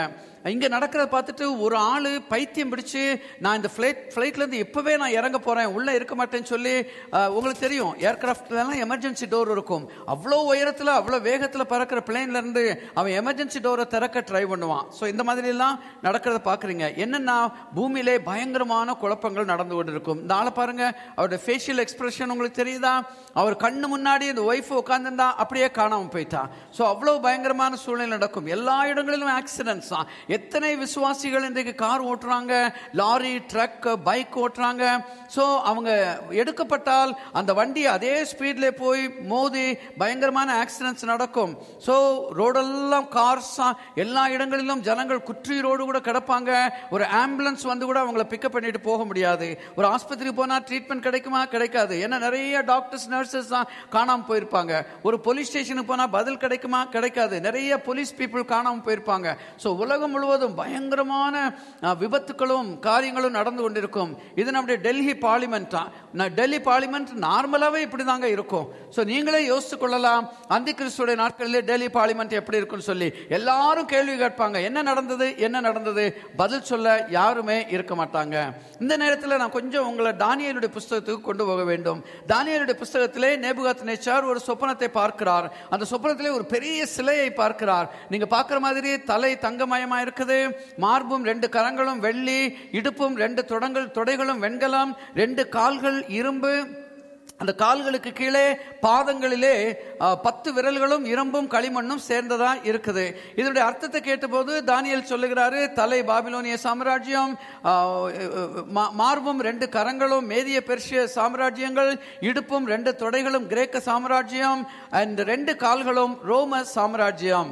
பாருங்கள், அப்புறம் சொல்றாங்க, அதனுடைய பாதங்களுடைய 10 விரல்கள் களிமண்ணும் இரும்பும் கலந்ததாக இருக்குமா? என்ன அர்த்தம் சொன்னா, ரோமாபுரியை மையமாக வைத்து மற்ற உலகத்தின் தேசங்கள் இணைந்து 10 ராஜ்யங்கள் கடைசி காலத்திலே வரப்போகிறது. ஆனா பாருங்க, அந்த கணுக்காலே ஒன்னும் சொல்லவில்லை. அந்த கணுக்காலே நான் ஒரு ஒயிட் ரெக்டாங்கிள் போட்டு இடைவெளி காலம் என்று சொல்லி எழுதி இருக்கிறேன். ஆண்டவராகிய இயேசு கிறிஸ்து வந்து ஒரு 2-3 நூற்றாண்டுகளிலே ரோம சாம்ராஜ்யம் இல்லாமல் போய்விட்டது. ஓகே, அந்த சொப்பனத்திலே கைகளினால் பெயர்க்கப்படாத கல் ஒன்று உருண்டு வந்து இந்த சிலையை மோதி தாக்கினதினாலே சிலை சுக்குநூறாக போய்விட்டது. அதே மாதிரி அந்த கைகளினாலே பெயர்க்கப்படாத கல் இயேசுதான். அந்த கல் என்னாச்சுதான், பெரிய பாறையாகி முழு உலகத்தை மூடிட்டுன்னு சொல்லி பார்க்கிறோம். இயேசு கிறிஸ்து வந்த பின்பதாக இந்த சாம்ராஜ்யங்கள் ஒன்றுமே இல்லை. ஆனால் இயேசு கிறிஸ்துடைய ராஜ்யமாகிய சபை இன்றைக்கு உலகம் முழுவதும் பரம்பி இருக்கிறது. அல்லேலூயா. உலகத்தில் எந்த மூலைக்கு போனாலும் நீங்க கிறிஸ்தவர்களை பார்க்காம இருக்கவே முடியாது. சோ அவருடைய ராஜ்யம் பரவி கொண்டு கொண்டிருக்கிறது. அப்ப நல்லா கவனிங்க, ரோம சாம்ராஜ்யம் போய்விட்டது, 10 ராஜ்யங்கள் இன்னும் தோன்றவில்லை. அப்ப அதற்குள்ள இடைவெளி காலத்தில் இன்றைக்கு நாம வாழ்ந்து கொண்டிருக்கிறோம். இந்த இடைவெளி காலத்துக்கு 2 பெயர்கள் உண்டு. ஒன்று சபையின் காலம், இன்னொன்று கிருபையின் காலம். சபையின் காலத்திலும் கிருபையின் காலத்திலும் இன்றைக்கு நாம வாழ்ந்து கொண்டிருக்கிறோம். என்றைக்கு ரகசிய வருகை வந்து சபை எடுக்கப்படுகிறதோ அப்போ கிருபையின் காலம் முடிந்து அந்த 10 ராஜ்யங்கள் இந்த உலகத்தை ஆளுகை செய்ய தொடங்கும் என்று சொல்லி நீங்க அறிந்து கொள்ளலாம். ஓகே, இந்த 10 ராஜ்யங்களை குறித்து பார்க்கும்போது அதே தானியேலுடைய புஸ்தகத்திலே தானியேல் ஒரு தரிசனத்தை பார்க்கிறார். அந்த தானியேலுடைய தரிசனத்திலே 4 மிருகங்கள் வருகின்றன. அந்த 4 மிருகங்களும் சேம் அடையாளத்தோடு கூட தான் வருகிறது. முதல் மிருகம் அது பாபிலோனிய சாம்ராஜ்யத்துக்கு அடையாளம், 2வது மிருகம் மேதிய பெர்ஷிய சாம்ராஜ்யம், 3வது மிருகம் கிரேக்க சாம்ராஜ்யம், 4வது மிருகம் ரோம சாம்ராஜ்யம். அதைத்தான் அங்கே எழுதப்பட்டிருக்கிறது. சோ அங்கே தானியேலுக்கு சொல்லப்படுகிறது ரோம சாம்ராஜ்யத்திலிருந்து 10 கொம்புகள் வரும். 10 கொம்புகள் என்று சொன்னால் 10 ராஜ்யங்கள், 10 ராஜாக்கள். அந்த 10 ராஜாக்கள் வரும்போது ஒரு 11வது கொம்பாக, 11வது ராஜாவாக ஒருவன் தோன்றுவான். அவன் தான் அந்தி கிறிஸ்து. சோ இந்த 11வது ராஜா வரும்போது என்ன செய்வான்? இந்த 10 ராஜாக்களும் பயங்கரமாய் குழம்பி போயிருப்பாங்க. ஏன்னு சொன்னால் சபை எடுத்துக்கப்பட்டது, கோடிக்கணக்கான மக்கள் போய்விட்டார்கள், உலகமே குழப்பத்தில் இருக்கிறது, என்ன செய்ய வேண்டும் என்று தெரியாத சூழ்நிலையிலே இருப்பாங்க. நீங்க பார்க்கிற மாதிரி அந்த 10 கொம்புகளுக்கு நடுவிலே ஒரு 11வது கொம்பாக அந்தி கிறிஸ்து தோன்றுவான். இவன் பெருமையா பேசுவானா, தேவனுக்கு விரோதமாக தூஷணமாய் பேசுவானா, இவன் பரிசுத்தவான்களை ஒடுக்குவான் என்று சொல்லி தானியேல் புஸ்தகத்திலே எழுதப்பட்டிருக்கிறதுங்க. சோ இவன் தான் அந்தி கிறிஸ்து. அப்ப நீங்க புரிந்து கொள்ள வேண்டும், சபை எடுத்துக்கொள்ளப்படுகிற அந்த நாட்களிலே இந்த பூமியிலே 10 ராஜ்யங்கள் தோன்றி இருக்கும். அந்த 10 ராஜ்யங்கள் இந்த உலகத்தை முழுவதும் பிரதிநிதித்துவம் செய்கிற ராஜ்யங்களாக இருக்கும். அந்த 10 ராஜ்யங்களும் ரகசிய வருகையை தொடர்ந்து என்ன செய்வதென்று தெரியாமல் அவர்கள் கலங்கி போயிருக்கிற நாட்களிலே அந்தி கிறிஸ்து வருவான். 1 தெசலோனிக்கேயர் 5வது அதிகாரம் 3வது வசனத்தை நீங்க வாசிப்பீங்க சொன்னா, சமாதானமும் சௌக்கியமும் உண்டென்று அவர்கள் சொல்லும் போது அழிவு அவர்கள் மேல் சடுதியாய் வரும். அதாவது ஒரு பிரசவ ஸ்திரிக்கு வேதனை வருகிறது போல அழிவு சடுதியாய் வரும், அவர்கள் தப்பி போவது இல்லை என்று சொல்லி பவுல் எழுதியிருக்கிறாரு. அப்ப சமாதானமும் சௌக்கியமும் உண்டென்று எவர்கள் சொல்லுவார்கள்? அந்தி கிறிஸ்துவும் அவனை சார்ந்த ஆட்களும் சொல்லுவார்கள். இந்த 10 ராஜாக்களத்தில் வந்து பூமி இப்படி கலங்கி கிடக்கிறேன்னு சொல்லி கேட்கும்போது சமாதானத்தையும் சௌக்கியத்தை நான் கொடுக்கிறேன், என்னிடத்திலே தான் இதற்குரிய ஆன்சர் இருக்குன்னு சொல்லி அந்தி கிறிஸ்து சொல்லி கொண்டு வருவான். சோ இந்த 10 ராஜாக்களும் என்ன செய்வாங்க? தங்களுடைய முழு அதிகாரத்தையும் அந்தி கிறிஸ்துவுக்கு கொடுத்து விடுவார்கள். நீங்க தானியேலுடைய புஸ்தகத்தை நீங்க கொஞ்சம் வாசிச்சு பார்த்தீங்கன்னு சொன்னா இதெல்லாம் உங்களுக்கு புரியும். ரைட்? இப்ப வெளிப்படுத்தின விசேஷம் 13வது அதிகாரம் 1-2 வசனங்களிலே இதே மாதிரி ஒரு தரிசனத்தை யோவானும் பார்க்கிறார். அந்த படத்தில் நான் போட்டிருக்கிறேன். சமுத்திரத்திலிருந்து ஒரு மிருகம் ஏறி வருகிறது. அதற்கு 7 தலைகளும் 10 கொம்புகளும். அந்த 7 தலைகள் 7 ராஜ்யங்கள், 10 கொம்புகள், அந்த 10 ராஜாக்கள். அப்ப பாருங்கள், அதுல பாத்தீங்கன்னு சொன்னா இந்த 10 ராஜாக்களும் தங்களுடைய முழு அதிகாரத்தையும் அந்தி கிறிஸ்து கொடுக்கறாங்க. அந்த கார்னர்ல கீன் போட்டிருக்கிறாங்க, அதுதான் அந்தி கிறிஸ்து. ஆனா யோவானுடைய தரிசனத்திலே ஒரு அடிஷனலாக ஒன்றை பார்க்கிறார். என்னவென்று சொன்னால், பாதாளத்தில் இருந்து ஒரு வலு சர்ப்பம் ஏறி வருகிறது. வெளிப்படுத்தின விசேஷத்தின்படி வலு சர்ப்பம் என்று சொன்னால் அது சாத்தான். சோ சாத்தான் அதிலிருந்து ஏறி வந்து அவனும் தன்னுடைய முழு அதிகாரத்தையும் அந்தி கிறிஸ்துவுக்கு கொடுக்கிறான். இப்பதான் நம்ம வாசிச்சோம் இல்லையா, அவன் சாத்தானுடைய சகல அதிகாரத்தோடு கூட வருவான், அற்புதங்களை அடையாளங்களை செய்வான் என்று சொல்லி வேதம் சொல்லுகிறது. ஒரு வசனத்தை வாசிக்கிறேன் கேளுங்க. 2 தெசலோனிக்கேயர் 2வது அதிகாரம் 9வது வசனம். நீங்க யாராவது எடுத்தா வாசிக்கலாம். அந்த அக்கிரமக்காரனுடைய வருகை சாத்தானுடைய செயலின்படி சகல வல்லமையோடும் அடையாளங்களோடும் பொய்யான அற்புதங்களோடும் போதும் எல்லாரையும் வஞ்சிக்கிறதாக இருக்கும் என்று சொல்லி அங்கே பவுல் எழுதுகிறதை வாசிக்கிறோம். அப்ப நல்ல கவனிங்க, சாத்தான் வந்து தன்னுடைய முழு அதிகாரத்தையும் அந்தி கிறிஸ்து கொடுக்கிறான். அந்த கார்னர்ல பாத்தீங்கன்னு சொன்னா அந்தி கிறிஸ்து அற்புதங்களையும் அடையாளங்களையும் செய்கிறான். 666 முத்திரை பறித்த மக்கள் அவனை பார்த்து இவன் தான் தெய்வம் என்று சொல்லி இவனை வணங்க ஆரம்பித்து விடுகிறார்கள். நீங்க வெளிப்படுத்தின விசேஷம் 13வது அதிகாரத்தை வீட்டில் போய் வாசிச்சு பார்த்தீங்கன்னு சொன்னா இன்னும் நிறைய காரியங்கள் உங்களுக்கு புரியும். இவனை போல ஒரு பேசும் சிலையை உண்டு பண்றாங்க. சிலையை உண்டு பண்ணி அதை வைத்து அதை தெய்வமாக உலகம் வணங்குகிறது என்று சொல்லி நம்ம பார்க்கலாம். பாருங்கள், இப்ப அந்த 10 ராஜாக்களும் தங்களுடைய முழு அதிகாரத்தையும் அந்தி கிறிஸ்து கொடுத்து, நீ உலகத்தை ஆளுகை செய், நாங்க உன்னை சப்போர்ட் பண்ணுவோம் என்று அவர்கள் சொல்லுகிறார்கள். அப்போ அந்தி கிறிஸ்து ஒரு உலக ராஜ்யத்தை ஸ்தாபிப்பான். உங்களுக்கு எவ்வளவு தூரம் இதை பற்றி தெரியும்னு எனக்கு தெரியல. கடந்த 30-35 ஆண்டுகளாக உலகத்தில் இருக்கிற பெரிய பெரிய தலைவர்கள், அரசியல் மேதைகள் என்ன சொல்றாங்க தெரியுமா? முழு உலகத்திற்கும் ஒரே ஒரு ராஜ்யம் தான் வேணும், ஒரே ஒரு தலைவன் தான் வேணும், எல்லாம் உலகம் முழுவதும் ஒரே சட்டம் இருக்கணும், ஒரே நாணயம் இருக்கணும், இது செய்தா தான் உலகத்துல சமாதானம் வரும் என்று சொல்றாங்க. ஈவன் பிரசிடென்ட் புஷ் கூட பேசி இருக்கிறாரு. What we need is a one world order. So one world order, one world government சொல்லி நீங்க கூகுள்ல டைப் பண்ணி பார்த்தீங்கன்னா உங்களுக்கு தெரியும். சோ இவன் ஒரு உலக அரசாங்கத்தை ஸ்தாபிப்பான். அப்போ உலகம் முழுவதும் ஒரே அரசாங்கம், ஒரே சட்டம், ஒரே நாணயம் என்கிற காலங்கள் அப்போ வந்துவிடும். அப்ப அந்தி கிறிஸ்து ஒரு உலக அரசாங்கத்தை ஸ்தாபிக்கும் போது அவனுடைய சின்ன இதுவாகத்தான் இருக்கும் என்று இன்றைக்கு நல்ல வேத பண்டிதர்கள் சொல்லுகிறார்கள். அமெரிக்கன் $1 பில்ல பாத்தீங்கன்னா அதனுடைய பேக் சைட்ல இதே பிக்சரை நீங்க பார்க்க முடியும். இதை பாத்தீங்கன்னு சொன்னா இது 2 பகுதியா இருக்குது. கீழ்ப்பகுதி ஒரு சிறைச்சாலை மாதிரி இருக்குது, கம்பிகள் போட்டு பூட்டு போட்டிருக்குது. சோ உலகத்தில் உள்ள எல்லா மனிதர்களையும் அந்தி கிறிஸ்து தன்னுடைய கட்டுப்பாட்டின் கீழ் வைத்திருப்பான் என்பது இதனுடைய அர்த்தம். மேலே பாத்தீங்கன்னு சொன்னா ஒரு ஒற்றை கண் இருக்கிறது. அந்த ஒற்றை கண்ணுக்கு 2 அர்த்தம். ஒன்னு பாபிலோனில் செய்யப்படுகிற எல்லா மந்திரவாதங்களுக்கும் அடையாளம் தான் அந்த ஒற்றை கண்ணு. இன்னொரு அர்த்தம் என்னன்னு சொன்னால் உலகத்தில் உள்ள எல்லா மனிதர்களையும் தன்னுடைய கண் பார்வையின் கீழே வைத்திருப்பானாம். நாம யோசிப்போம், எப்படிங்க அந்தி கிறிஸ்து இதை செய்வான்? உலகத்தில் உள்ள மனிதர்கள்லாம் கட்டுப்பாட்டுக்குள்ளே வைக்கணும், கண் பார்வையின்களை வைக்கணும் முடியுமான்னு சொல்லி நாம யோசிப்போம். ஆனா 2000 ஆண்டுகளுக்கு முன்பதாக யோவான் நமக்கு கிளியரா சொல்லிட்டாரு இவனை எப்படி செய்வான் என்று சொல்லிவிட்டார். கொஞ்சம் வாசிக்க கேட்கலாம். அந்தி கிறிஸ்துவின் கெடுபிடி. வெளிப்படுத்தல் 13:16. அது சிறியோர், பெரியோர், ஐஸ்வர்யவான்கள், தரித்திரர், சுயாதீனர், அடிமைகள், அவர்கள் யாவரும் தங்கள் தங்கள் வலது கைகளிலாவது நெற்றிகளிலாவது ஒரு முத்திரையை பெரும்படிக்கும் அந்த மிருகத்தின் முத்திரையாவது அதன் நாமத்தையாவது அதன் நாமத்தின் லக்கத்தையாவது தரித்து கொள்ளுகிறவன் தவிர வேறொருவனும் கொல்லவும் விற்கவும் கூடாதபடிக்கும் செய்தது. இதிலே ஞானம் விளங்கும். இந்த மிருகத்தின் லக்கத்தை புத்தியுடையவன் கணக்கு பார்க்க கடவன். அது மனுஷருடைய லக்கமாய் இருக்கிறது. அதனுடைய லக்கம் 666. ஓகே, 2 காரியங்களை இங்கே யோவான் சொல்லுகிறதை பார்க்கிறோம். ஒன்னு ஒரு முத்திரையை எல்லாவரையும் பதிக்க சொல்லி அந்த முத்திரையின் மூலமாக அவர்களை கண்ட்ரோல் பண்ணுவான்னு சொல்லி, அந்த முத்திரை இன்றைக்கு இருக்கிற விஞ்ஞான தொழில்நுட்பத்தின்படி அது எதுவாக இருக்கும் சொல்லி நான் உங்களுக்கு காண்பிப்பேன். ஆனா அதுக்கு முன்பதாக இந்த 666 கட்டாயம் கொஞ்சம் பார்க்கணுங்க. கிறிஸ்தவ சமுதாயத்தை பல நூற்றாண்டுகளாக கலக்கி வருகிற, குழப்பி வருகிற ஒரு நம்பர் தான் 666. 666 சொல்லி போய் கூகுள் அடிச்சிங்க, 6666 விளக்கங்கள் உங்களுக்கு வரும். வாசிச்சா மயங்கி கீழே விழுந்துருவோம். எல்லாரும் அவங்க சொந்த ஐடியாஸை போட்டிருப்பாங்க. ஆனா கொஞ்சம் நம்ம பைபிளை வாசிக்கணும், அது அவசியம்.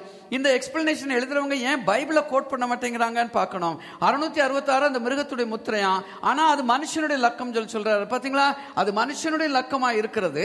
அதனுடைய லக்கம் 666. உங்களுக்கு பைபிள்ல நம்பர்ஸ் ரொம்ப முக்கியமானது தெரியுமா? உங்களுக்கு ஒவ்வொரு நம்பருக்கும் மீனிங் இருக்குது. நம்பர் 1 சொன்னா ஒன்றான மெய் தேவனை நம்ம வணங்குகிறோம். நம்பர் 3 சொன்னா அவருடைய திருத்துவத்தை குறிக்கிறது. நம்பர் 7 சொன்னா அவருடைய பரிபூரணத்தை குறிக்கிறது. இந்த மாதிரி நிறைய. நம்பர் 8 சொன்னா நியூ பிகினிங், அந்த மாதிரி இருக்குது. அப்போ மனுஷனுடைய நம்பர் என்னவா இருக்கும் யோசிச்சு பாருங்களேன். பைபிள்ல நம்பர் 6. ஏன் 6 சொல்றீங்க? கொஞ்சம் சத்தமா சொல்லுங்கம்மா. வீட்டில் ஹஸ்பண்ட பேசும்போது பேசுங்கம்மா, கொஞ்சம் சத்தமா. ரகசியமா பேசுறாங்க. சரி, 6வது நாளிலே மனிதன் படைக்கப்பட்டதுனாலே மனிதனுடைய நம்பர் 6 என்று சொல்லி நம்ம அறிந்து கொள்ள வேண்டும். அதுவே அவரே சொல்றாரு, அது மனுஷனுடைய லக்கமா இருக்கிறது. ஆனா 666ங்கிறாரு. அப்ப 6 எப்படி 666 ஆகும் என்று சொல்லி பாத்தீங்கன்னு சொன்னா, மனிதனுக்கு 3 பகுதிகளை தேவன் கொடுத்திருக்கிறார். Okay, so what is 666? Right, 3 பகுதிகளை தேவன் கொடுத்திருக்கிறாரு. அது ஆவி, ஆத்மா, சரீரம். அப்போ 666 என்று சொன்னால் 3 முறை 6 வருகிறது. அப்போ மனுஷனுடைய ஆவியையும் ஆத்மாவையும் சரீரத்தையும் அந்தி கிறிஸ்து தன்னுடைய கட்டுப்பாட்டின் கீழ் வைத்திருப்பான். ஆவியை எப்படி கட்டுப்படுத்துவான்? நமக்கு இருக்கிற ஆவிதாங்க தேவன் ஒருவர் இருக்கிறார் என்று உணர செய்கிறது. ஆங்கிலத்தில் சொல்லுவாங்க the spirit makes us God conscious ன்னு சொல்லுவாங்க. அப்போ தேவனை உணர செய்வதும் தேட செய்வதும் நம்முடைய ஆவிதான். அப்போ அந்திகிறிஸ்துடைய நாட்களிலே இந்த உலகத்திலே ஒரு மதத்தையும் அவன் அனுமதிக்க மாட்டான். ஹிந்துயிசம் இருக்காதுங்க, இஸ்லாம் இருக்காது, கிறிஸ்டியன் சர்ச்சஸ் ஒண்ணுமே அந்த நாட்களில் இருக்காது. ஒரே ஒரு மதம் அந்திகிறிஸ்துவின் மதம், ஒரே ஒரு தெய்வம் அந்திகிறிஸ்து. சோ எல்லாருடைய ஆவியையும் அவன் கண்ட்ரோல் பண்ணி தன்னை தவிர வேற யாரையும் வணங்க அவன் அனுமதிக்க மாட்டான். அதனால ஆவி அவனுடைய கண்ட்ரோலுக்குள்ள வந்துவிடும். ஆத்மா it's a seat of our emotions. நம்முடைய உணர்ச்சி வசப்படுகிறோமே, எல்லா உணர்ச்சிகளும் எங்கே இருந்து வருகிறது? ஆத்மாவிலே இருந்து வருகிறது. கோபப்படுகிறோம், எரிச்சல் படுகிறோம், ஒருவர் மேல அன்பு செலுத்துகிறோம், மன்னிக்கிறோம், மன்னிக்க மாட்டோம் சொல்லுகிறோம், ஒரு காரியத்தை திட்டமிட்டு இப்படி செய்ய வேண்டும் என்று நினைக்கிறோம். இது எல்லாம் ஆத்மாவிலே வருகிறது. அந்திகிறிஸ்துவின் நாட்கள் என்ன செய்வான் தெரியுமா? ஒரு மனுஷனும் தன்னுடைய இஷ்டப்படி செய்ய அனுமதிக்கவே மாட்டான். அவனுடைய அந்த முத்திரையின் மூலமாக மனிதரை கண்ட்ரோல் பண்ணுகிறதுனால ஒருவரும் சொந்தமாய் பிளான் பண்ணி ஒன்றுமே செய்ய முடியாது. அந்திகிறிஸ்து என்ன செய்ய வேண்டும் என்று தீர்மானிக்கிறானோ அதைத்தான் அந்த முத்திரையின் மூலமாக மனிதருடைய மூளைகளுக்குள்ளே அனுப்பி கொண்டிருப்பான். சரீரம் ஆவியையும் ஆத்மாவையும் கண்ட்ரோல் பண்ணியாச்சுன்னா சரீரம் ஆட்டோமேட்டிக்கா கண்ட்ரோல் ஆகிவிடும். நான் ஏன் உங்க முன்னாடி நிக்கிறேன், நான் எப்படி உங்க முன்னாடி பேசுகிறேன்னு சொன்னா ஒரே காரணம், எனக்குள்ளா இருக்கிற உயிர். அந்த உயிர் என்னது? ஆவியும் ஆத்மாவும் தான் உயிர். அந்த உயிர் போய்விட்டா என்ன ஆகும்? இந்த சரீரம் சடலமாக கீழே விழுந்து விடும், உணர்ச்சியே இருக்காது. அப்ப பாருங்கள், ஆவியையும் ஆத்மாவையும் கண்ட்ரோல் பண்ணா சரீரம் ஆட்டோமேட்டிக்கா அவனுடைய கண்ட்ரோலின் கீழே வந்துவிடும். சோ அதுக்காக இப்போ என்ன செய்யறான்? அதுக்காக அவன் உபயோகிக்கிறது தான் அந்த முத்திரை, வெரி சிப் என்று போட்டிருக்கிறேன். நான் சொன்ன மாதிரி இன்றைக்கு இருக்கிற சயின்ஸ் அண்ட் டெக்னாலஜி, விஞ்ஞானம் அந்த தொழில்நுட்பத்தின்படி இந்த வெரி சிப் தான் அவனுடைய முத்திரையாக இருக்கும் என்று சொல்லி ஆவிக்குரிய நல்ல பெரிய தலைவர்கள் பண்டிதர்கள் கருதுகிறார்கள். இந்த வெரி சிப்பை பார்த்தீங்கன்னு சொல்லி சொன்னா இட்ஸ் வெரி ஸ்மால் ஆப்ஜெக்ட்டுங்க. பெருசா படத்துல போட்டிருக்கிறேன். ஆனா கீழே உள்ளதுல பாத்தீங்கன்னு சொன்னா ஒருத்தர் என்ன செய்திருக்கிறாரு, தன்னுடைய பெருவிரல் அந்த ஆள்காட்டி விரலுக்கு நடுவில் அதை பிடித்திருக்கிறார். ஒரு பாஸ்மதி ரைஸ் அளவுதான் அது இருக்கும். ஒரு பாஸ்மதி ரைஸ் சொல்லி சொன்னா 1 மில்லிமீட்டர் டயமீட்டர், 11 மில்லிமீட்டர் லென்த், அவ்வளவுதான் இதனுடைய இது. ஆனா இதுக்குள்ள பாத்தீங்கன்னு சொல்லி சொன்னா ஒரு சிப் இருக்கும். அந்த சிப்புக்குள்ள ஒரு மனுஷனுடைய கம்ப்ளீட் ப்ரொஃபைலுங்க, அவனுடைய ஆதியோட அந்தம் என்னவெல்லாம் இருக்குதோ அதை முழுக்க அதுக்குள்ளே லோடு பண்ணி விடலாம். சிம்பிள் ஒரு 13 டிஜிட் நம்பர்ல எல்லாம் அடங்கிவிடும். அதுக்குள்ள பாத்தீங்கன்னு சொன்னா ஒரு தெர்மல் பேட்டரி இருக்கும். மனுஷனுடைய உஷ்ணத்தினாலே தான் அந்த பேட்டரி சார்ஜ் ஆகி கொண்டு இருக்கும். அதுக்குள்ளே ஒரு டிரான்ஸ்பாண்டர் இருக்கும். அது மின்னலைகளை அனுப்பும், மின்னலைகளை பெற்றுக்கொள்ளும். அதற்குள்ளாக ஒரு ஜிபிஎஸ் இருக்கும். ஜிபிஎஸ் சொன்னா குளோபல் பொசிஷனிங் சிஸ்டம். அந்த குளோபல் பொசிஷனிங் சிஸ்டம் சேட்டலைட் மூலமாக ஒவ்வொரு மனுஷனும் எங்கே இருக்கிறான் என்பதை துல்லியமாக காண்பித்து விடும். பாருங்க, இந்த சிப்பில் உள்ள பெரிய அட்வான்டேஜ் என்னன்னு சொல்லி சொன்னா, இந்த சிப்பு வரும்போது ஒரு மனுஷன் தன்னுடைய ஐடென்டிட்டிக்காக ஒன்னையுமே தூக்கிட்டு போக வேண்டாங்க. Nothing at all.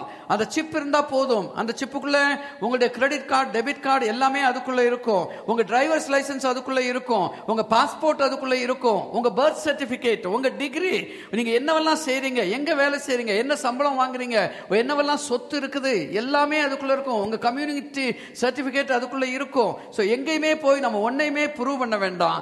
அதனால என்ன அட்வான்டேஜ் தெரியுமா? ஒன்றையுமே நீங்க தொலைக்க மாட்டீங்க. இன்றைக்கு நாங்க வெளியே போகணும்னு சொல்லி சொன்னா நாங்கெல்லாம் பேண்ட் எடுத்து போட்டா ஃபர்ஸ்ட் திங் பண்றது எங்க வாலெட் எடுத்து உள்ள வைப்போம். ஏன்னா அந்த வாலெட்டுக்குள்ள there are so many cards. அந்த கார்டு இல்லாம ஒண்ணுமே செய்ய முடியாது. டிரைவர்ஸ் லைசன்ஸ் அதுக்குள்ள இருக்கும், ATM card, debit card, so many other cards are there inside. அதுக்கு அது மாத்திரம் இல்ல, பணத்தை வச்சிருக்கிறோம். இந்த வாலெட்டை தொலைச்சிட்டா என்ன ஆகும்? பணமும் போயிடும், கார்டும் போயிடும், பெரிய பிரச்சனையாக மாறிவிடும். ஆனா இந்த சிப் வந்தா பணமும் தொலையாது, கார்டும் தொலையாது. ஏன்னா கார்டே இருக்காது, பணமும் இருக்காது. அந்த கரண்ட், அதாவது மோடியுடைய அந்த டிமானிட்டைசேஷன் வந்துச்சு பாத்தீங்களா?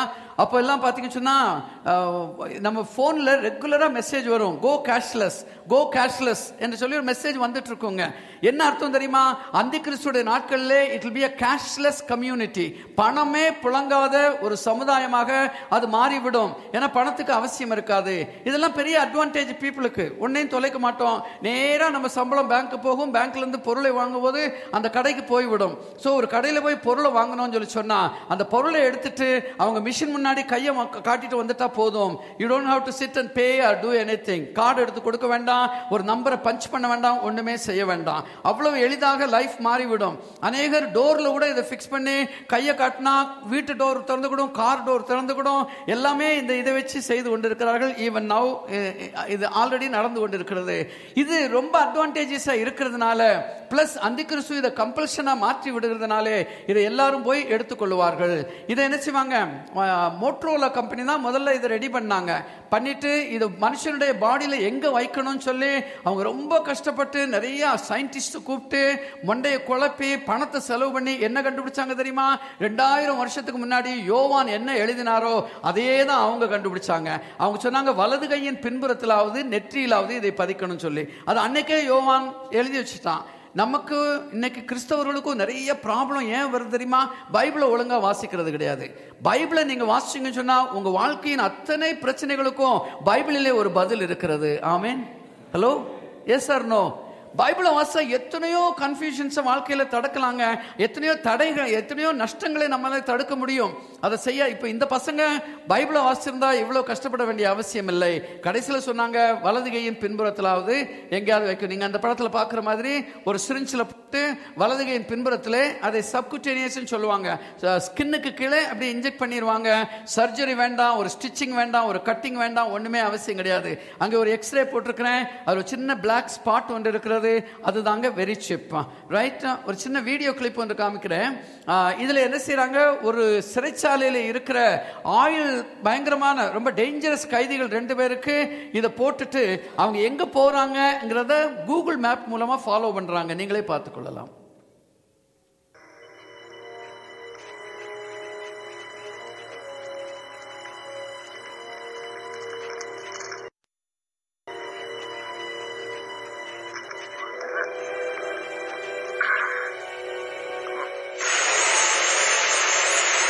Como si se tratara de un capítulo de CSI.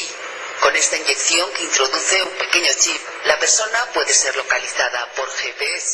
Ahora solo queda verificar si todo está ok y la persona susceptible de un secuestro descansa algo más tranquila. Una vez puesto el punto de gilocaína por el médico, அவர் கையில போடுறாரு பாருங்க, அதான் அந்த syringe வழியா அவ்வளவு ஈஸியா வெளியே வந்துரும். coloca de esta forma, de forma subcutánea, se adhiere a los tejidos de la piel. México se sitúa a la vanguardia de esta tecnología y no es para menos. Supera a Colombia y a Brasil en número de secuestros. Antes solamente era un secuestro por cuestiones económicas. Ahorita ya se está secuestrando desde la clase media hasta la clase alta. Este chip antisecuestro. பார்த்தீங்களா, அந்த கைதிகளை release பண்ணி அவங்க எங்க போறாங்கிறத Google map மூலமா follow பண்றாங்க. So அந்தி கிறிஸ்து இதே மாதிரி தான் எல்லாரையும் ஒரு சிப் எடுக்க பண்ணி அவர்களை ஃபாலோ பண்ணுவதற்கு அவனுக்கு எளிதாக மாறிவிடும். ஓகே, பாருங்கள், பைபிள் படி அந்தி கிறிஸ்து கட்டாயமாக ஒரு இஸ்ரவேலனாகத்தான் இருக்க வேண்டும். அதனால அமெரிக்கன் பிரசிடண்டாகவும் இருக்க முடியாது, போப்பாண்டவராகவும் இருக்க முடியாது, ஆன்டியோகஸ் எபிஃபானஸ் திரும்பி வர முடியாது, ஹிட்லர் திரும்பி வர முடியாது. அவன் இஸ்ரவேலனாக இருப்பான். ஏன் தெரியுமா? அவன் ஆட்சிக்கு வந்த உடனே அவன் செய்யற முதல் காரியம் என்ன தெரியுமா? தானியேல் 9:27 சொல்றாரு, அநேகரோடு கூட ஒரு உடன்படிக்கை செய்வானாம். அநேகர் என்று சொல்லும் போது இது இஸ்ரவேல் ஜனங்களையும் அதை சுற்றி இருக்கிற அரேபியர்களையும் குறிப்பிடுகிறது. சோ இவன் போய் இஸ்ரவேலரோடும் அரேபியரோடும் கூட ஒரு சமாதான உடன்படிக்கை செய்வான். செய்துவிட்டு இஸ்ரவேலருக்கு சொல்லுவான், நீங்க அநேக ஆண்டுகளாக சாலமோன் தேவாலயத்தை கட்ட முயற்சி செய்கிறீர்களே, இப்போ நீங்க அதை கட்டலாம் என்று அனுமதி கொடுப்பான். உங்களுக்கு தெரியுமா, உலகத்திலேயே தேவாலயம் இல்லாத ஒரே ஜனங்கள் யூதர்கள் தாங்க. தேவாலயம் இல்லாத ஒரே இடம் இஸ்ரவேல் தேசம்தான். அவங்களுடைய தேவாலயம் AD 70 இயேசு கிறிஸ்துடைய பின்பதாக 70வது ஆண்டிலே ரோம பேரரசராலே அது முற்றிலுமாக அழித்து நிர்மூலமாக்கப்பட்டதுங்க. அதுக்கு பின்பதாக இஸ்ரவேல் தேசமே இல்லாம போயிடுச்சு. 1948 தான் மறுபடியும் இஸ்ரவேல் தேசம் உருவானது. அந்த நாள் முதல் இந்த நாள் வரைக்கும் எப்படியாவது இந்த ஆலயத்தை கட்டிவிட வேண்டும் என்று முயற்சி செய்கிறார்கள். ஆனால் சுற்றி இருக்கிற அரேபியர்கள் இதை அனுமதிப்பதில்லை. ஐநா சபையும் இதை தடை செய்கிறது. ஆனா அந்தி கிறிஸ்து வந்து அரேபியர்களை தன் வசமாக ஆக்கிக் கொள்ளுவான். நீங்க தொந்தரவு பண்ணாதீங்க, அவங்க ஆலயத்தை கட்டட்டும் சொல்லி இஸ்ரவேலுக்கோடு கூட சமாதான உடன்படிக்கை செய்து இந்த ஆலயத்தை கட்டும்படியாக அவன் அனுமதி கொடுப்பான். அப்ப இஸ்ரவேலர் என்ன நினைப்பாங்க தெரியுமா? இவன் வந்து நமக்கு சமாதானத்தை கொடுக்கிறான், இவன் வந்து நமக்கு பாதுகாவலை கொடுக்கிறார், இவர் வந்து ஆலயத்தை கட்ட சொன்னார், இவர் தான் மேசியாவாக இருக்க வேண்டும் அப்படின்னு சொல்லி இஸ்ரவேல் தேசம் என்ன செய்யும்? சந்தோஷமாக அந்தி கிறிஸ்துவை மேசியா மேசியாவாக ஏற்றுக்கொள்ளும். உங்களுக்கு தெரியுமா, யூதர்கள் இதுவரைக்கும் இயேசுவை ஏற்றுக்கொள்ளவில்லை. ஒரு சின்ன பகுதி இருக்கிறாங்க, மெசியானிக் கிறிஸ்டியன்ஸ் சொல்லி ஒரு சின்ன பகுதி இருக்கிறாங்க. ஆனா மோர் தென் 90% ஜூஸ் இதுவரைக்கும் இன்னும் ஒரு மேசியாவுக்காக காத்துட்டு இருக்கிறாங்க. சோ அவங்க நினைப்பாங்க அந்தி கிறிஸ்து தான் மேசியா என்று சொல்லி. இப்ப நல்லா கவனிங்க, அந்தி கிறிஸ்து மேசியாவாக வரணும்னு சொன்னா கட்டாயமாக அவன் இஸ்ரவேலனாகத்தாங்க இருக்கணும். ஏன்னா வெளியிலிருந்து வருவது ஒரு ஆளை அவங்க என்ன செய்ய மாட்டாங்க, மேசியாவாக ஏற்றுக்கொள்ள மாட்டார்கள். அப்போ அவன் ஒரு இஸ்ரவேலனாக இருக்கணும்னு சொன்னா அவன் எந்த கோத்திரத்தை சேர்ந்தவனாக இருப்பான். 12 கோத்திரங்கள் உண்டு இல்லையா? அந்த 12 கோத்திரத்துல எந்த கோத்திரமாக இருப்பான்னு சொன்னால் அவன் தான் கோத்திரத்தை சேர்ந்த ஒரு இஸ்ரவேலனாகத்தான் இருக்க வேண்டும். ஏன்னு சொன்னா வெளிப்படுத்தும் 7வது அதிகாரம் 5 முதல் 8 வசனம் வாசிங்கன்னு சொன்னா அந்த இஸ்ரவேல் கோத்திரங்களுடைய பெயர்களை அங்கே யோவான் எழுதுகிறாரு. அந்த பெயரை பார்த்தீங்கன்னு சொன்னா அங்க தானுடைய பெயர் இல்ல, இருக்குதுங்களா? வாசிங்கம்மா. யூதா, ரூபன், காத், ஆசேர், நப்தலி, மனாசே, சிமியோன், லேவி, இசக்கார், செபுலோன், யோசேப்பு, பென்யமீன். ஓகே, அப்ப அங்க பாத்தீங்கன்னு சொன்னா அதோட அங்கே தான் என்கிற பெயர் எழுதப்படவில்லை. ரைட். சோ அப்போ தான் கோத்திரத்திலிருந்து அவன் வர வேண்டும். அது மாத்திரமல்ல, தானுடைய சொந்த தகப்பனாகிய யாக்கோபு அவனை குறித்து ஒரு தீர்க்க தரிசனம் சொல்லுகிறார். அந்த தீர்க்க தரிசனத்தை வாசிப்போம். ஆதியாகமம் 49:17. தான் குதிரையின் மேல் ஏறி இருக்கிறவன் மல்லாந்து விழும்படியாய் அதன் குதிகாலை கடிக்கிறதற்கு வழியில் கிடக்கும் சர்ப்பத்தை போலவும் பாதையில் இருக்கிற விரியனை போலவும் இருப்பான். நல்ல கவனிங்க, சொந்த அப்பா மகனை குறித்து சொல்லும் போது அவன் சர்ப்பத்தை போல இருப்பான், விரியனை போல இருப்பான் சொல்லி பைபிள்ல சர்ப்பம்னாலும் சாத்தான் தான், விரியன் என்றாலும் சாத்தான் தான்.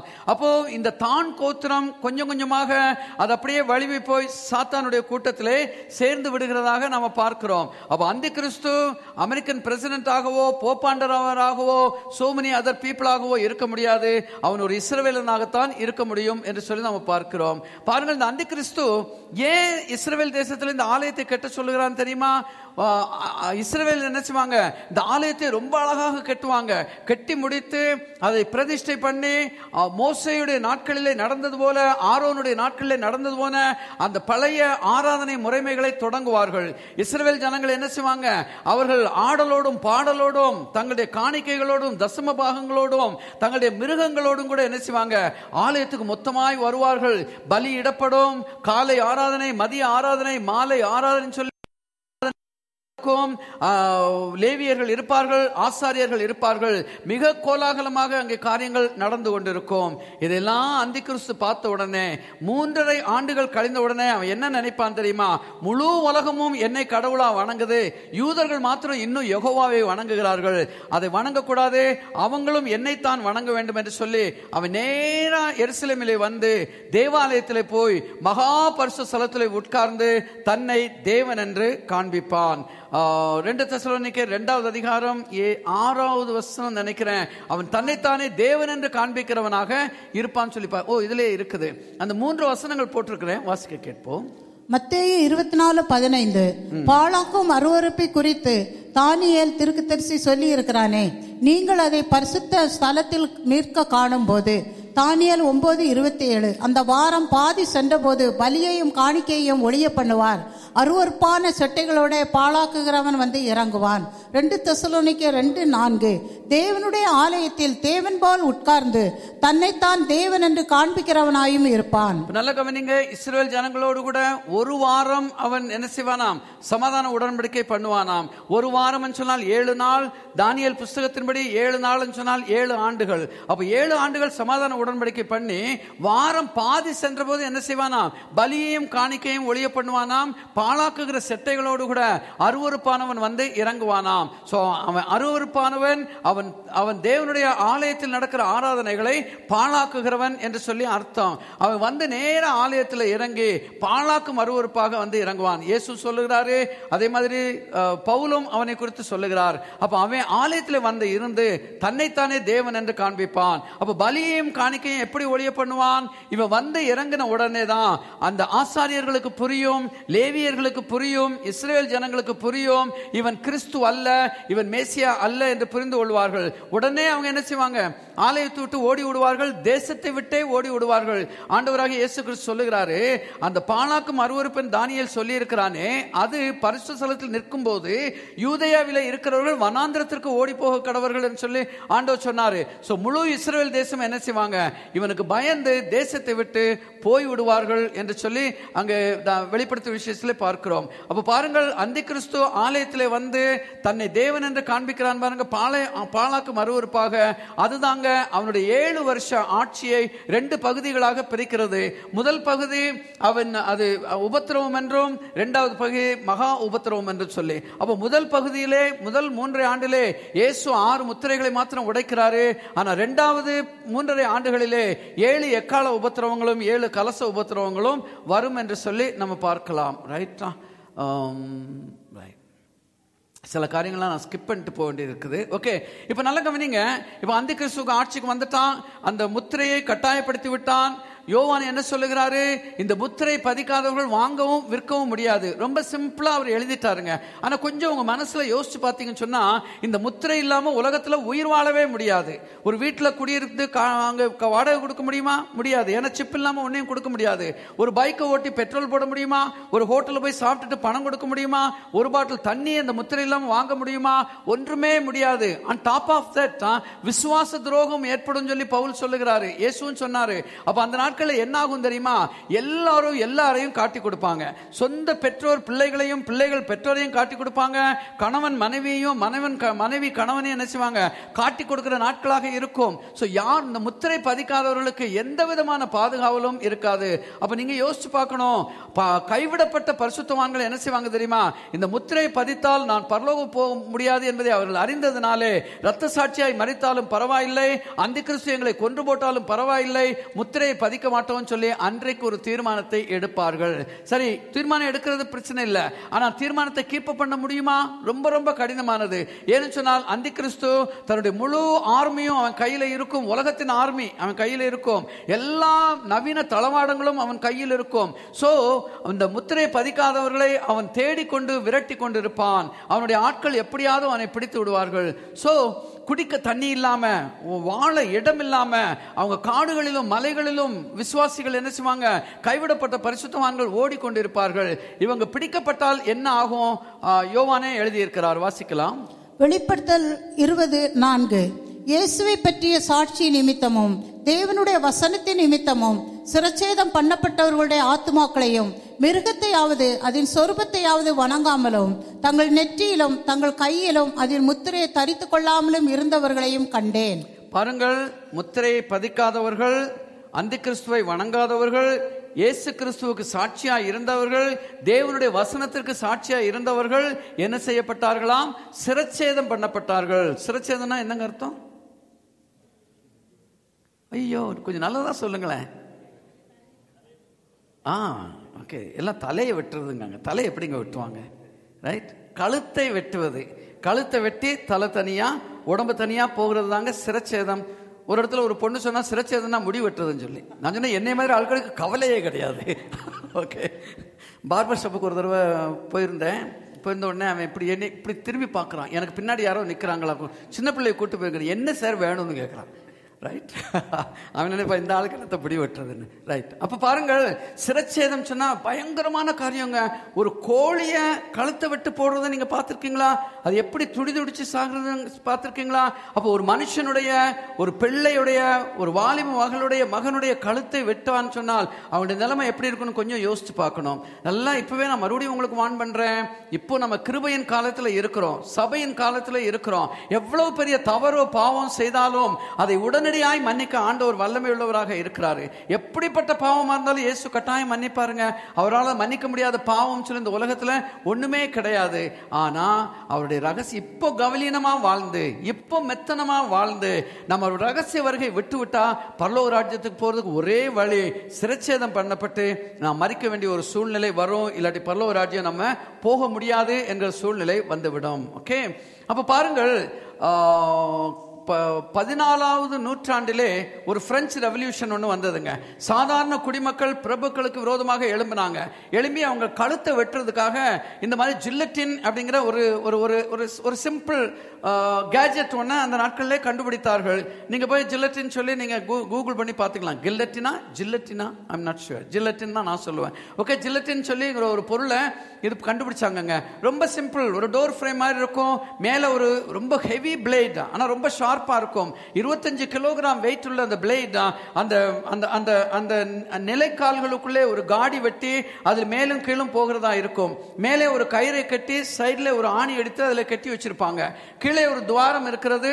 கொல்ல வேண்டிய நபரை அங்கே படுக்க வைத்து கழுத்தை அந்த துவாரத்தில் மாட்டி வைத்து விடுவார்கள்.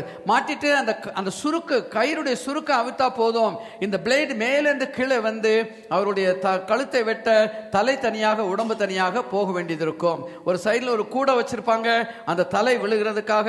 மிக பயங்கரமான ஒரு காரியம். நான் உங்களுக்கு ஒரு வீடியோ ஒன்று காண்பிக்க போகிறேன். நீங்க அந்த வீடியோ தானே தெரியலையே, அந்த பிஹெட்டிங் வீடியோ போடல, ஒரு நார்மல் வீடியோ தான் உங்களுக்கெல்லாம் வந்திருக்கும்.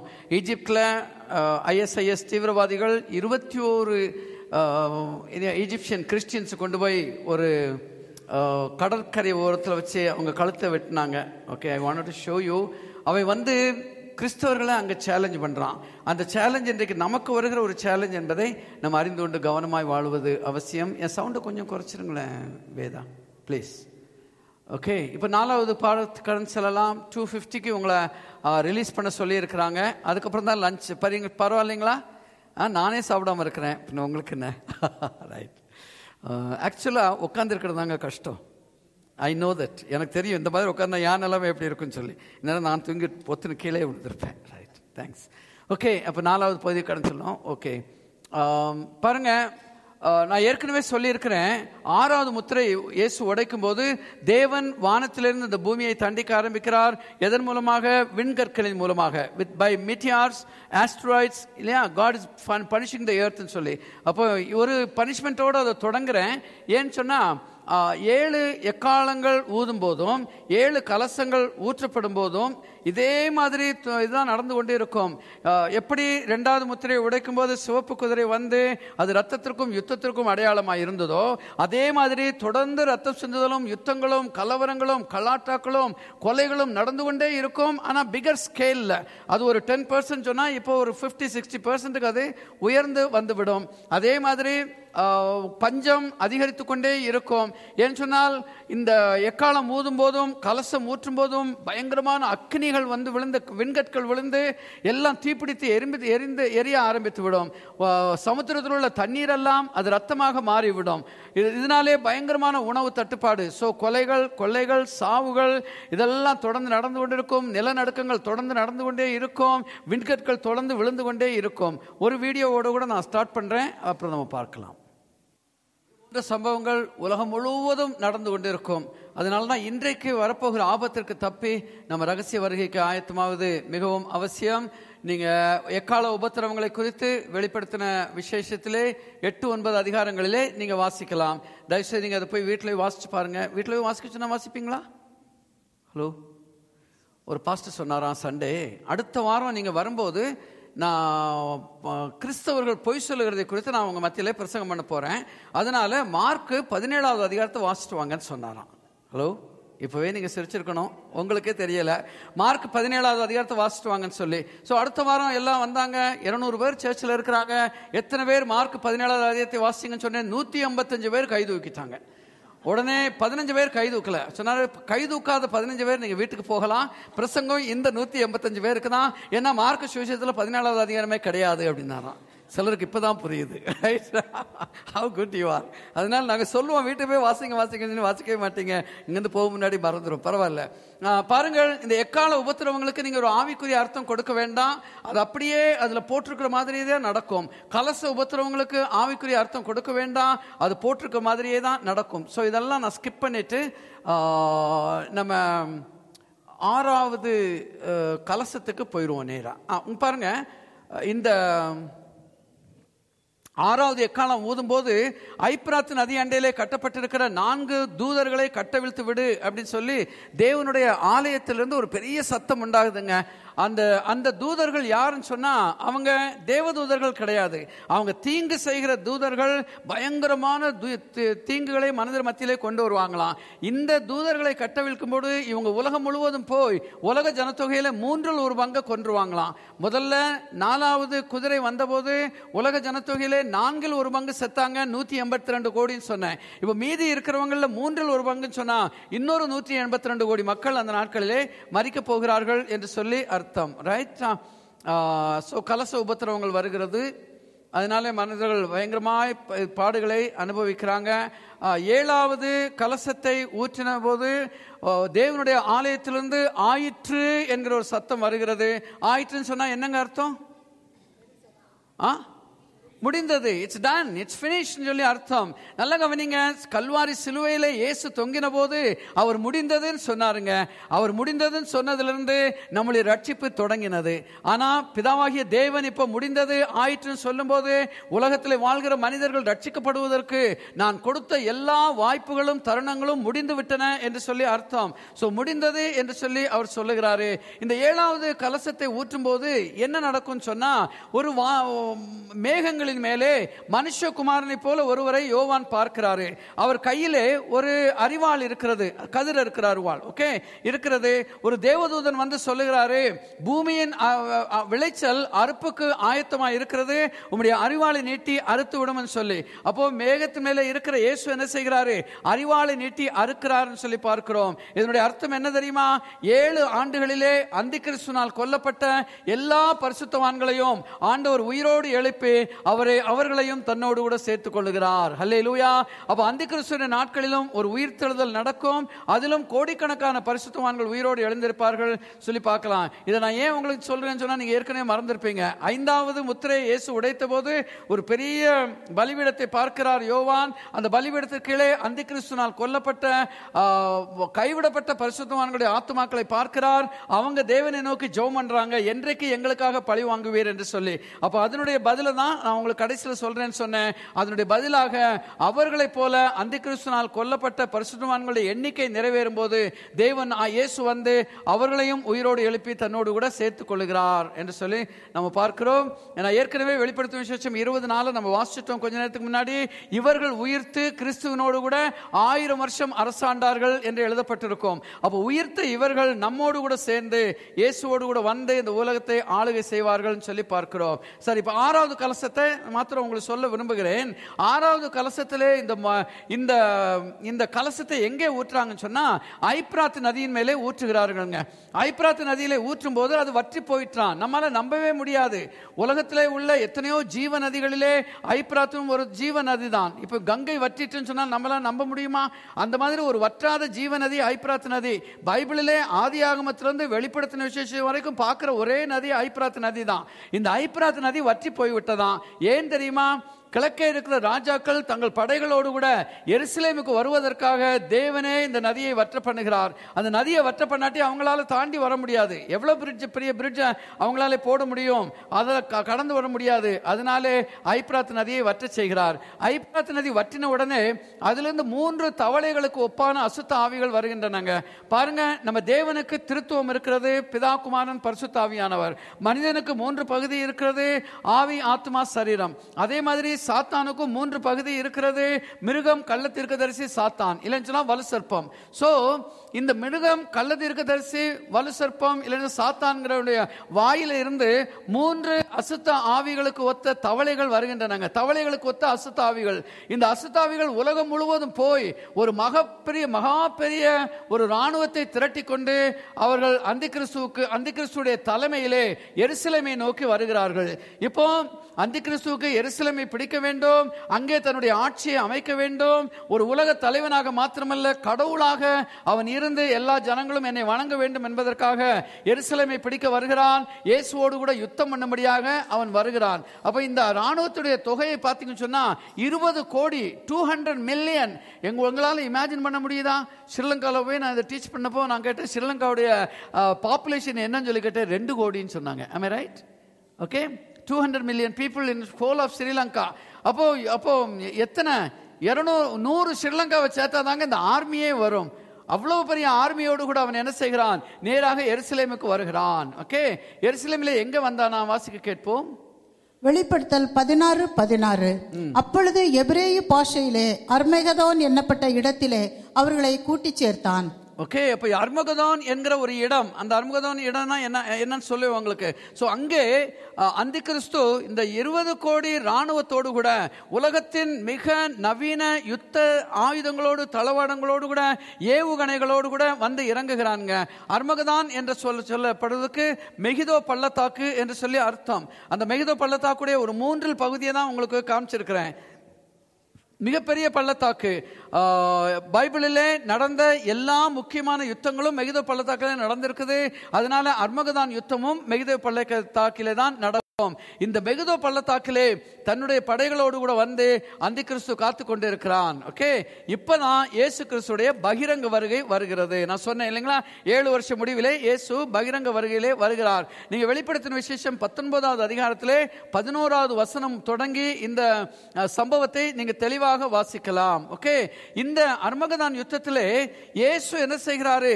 அந்தி கிறிஸ்துவை அங்கே அழித்து போடுகிறார் என்று சொல்லி நாம் பார்க்கிறோம். வாசிக்க கேட்போம். 2 தெசலோனிக்கேயர் 2:8. அவனை கர்த்தர் தம்முடைய வாயின் சுவாசத்தினாலே அழித்து தம்முடைய வருகையின் பிரசன்னத்தினாலே நாசம் பண்ணுவார். யோபு 4:9. தேவனுடைய சுவாசத்தினாலே அவர்கள் அழிந்து அவருடைய நாசியின் காற்றினாலே நிர்மூலமாகிறார்கள். இந்தியாவிலே ஒரு தமிழ்நாட்டிலே ஒரு ஊழியக்காரர் ஒரு கடைசி கால சேனையை திரட்டி கொண்டிருக்கிறாருங்க. அந்த கடைசி கால சேனை எதுக்குன்னு சொல்லிச்சுன்னா அந்தி கிறிஸ்து விரோதமா யுத்தம் பண்றதுக்கான். ஆனா நான் வாசிக்கிற பைபிள் சொல்லுது அந்தி கிறிஸ்துவோடு கூட யுத்தம் பண்ணுகிறது இயேசு கிறிஸ்து என்று சொல்லி என்னுடைய பைபிள் சொல்லுதுங்க. நீங்க எதை நம்புறீங்க? நான் சொல்றேன் உங்களுக்கு, நம்ம யுத்தம் பண்ணணும்னு சொல்லிச்சுன்னா ஆண்டவருடைய உதவி வேணும். ஆனா அவர் யுத்தம் பண்ணணும்னு சொன்னா நீங்களும் நானும் உதவி செய்ய போகிறோம் அவசியமே கிடையாது.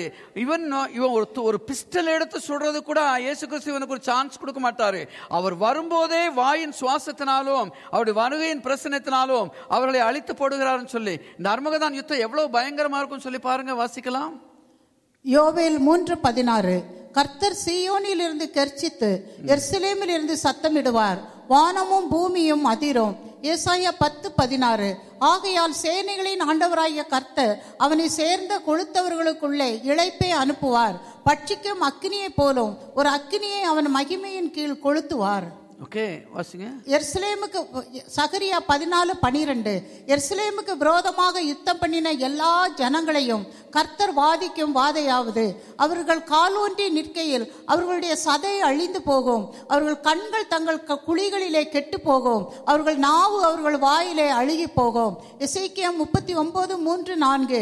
உன் வில்லை உன் இடது கையில் இருந்து தட்டிவிட்டு உன் அம்புகளை உன் வலது கையில் இருந்து விழப்பண்ணுவேன். நீயும் உன் எல்லா இராணுவங்களும் முன்னோடி இருக்கிற ஜனங்களும் இஸ்ரவேல் மலைகளில் விழுவீர்கள். பாருங்க எவ்வளவு தெளிவாய் பழைய ஏற்பாட்டு தீர்க்கதரிசிகள் சொல்றாங்க.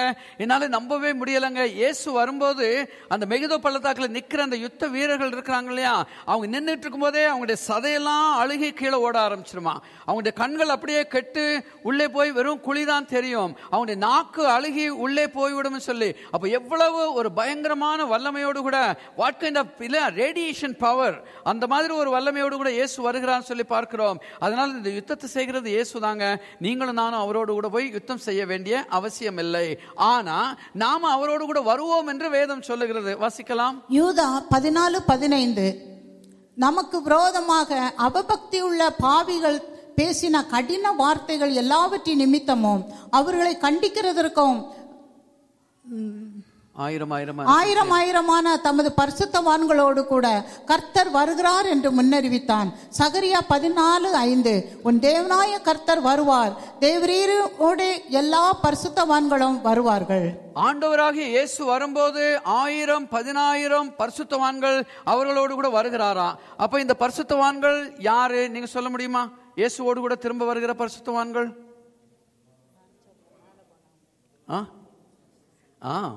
கொஞ்சம் நல்லா சொல்லுங்களேன். எஸ், ரகசிய வருகையிலே எடுக்கப்பட்ட பரிசுத்தவான்கள் இதுல இருப்பாங்க. பழைய ஏற்பாட்டு பரிசுத்தவான்கள் இதுல இருப்பாங்க. இது அந்தி கிறிஸ்துடைய ஆட்சியிலே அவனால் கொல்லப்பட்ட கோடிக்கணக்கான பரிசுத்தவான்கள் இதிலே இருப்பார்கள். சோ இந்த எல்லா பரிசுத்தவான்களோடும் கூட வானங்களோடு கூட இயேசு வருகிறார் சொல்லி பார்க்கிறோம். அப்ப இந்த பரிசுத்தவான்கள் யுத்தம் பண்ண வரல, அவங்க எதுக்காக வருகிறார்கள் பார்க்கலாமே. வாசிங்கம்மா. வெளிப்படுத்தல் 20:4. அவர்கள் உயிர்த்து கிறிஸ்துவுடனே கூட 1000 வருஷம் அரசாண்டார்கள். 2 தீமோத்தேயு 2:12. அவரோடே கூட பாடுகளை சகித்தோமானால் அவரோடே கூட ஆளுகையும் செய்வோம். ரோமர் 5:17.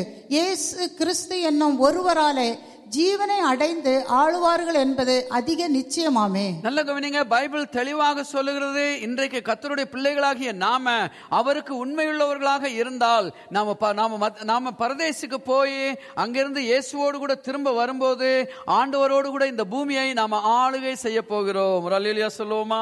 அல்லேலூயா.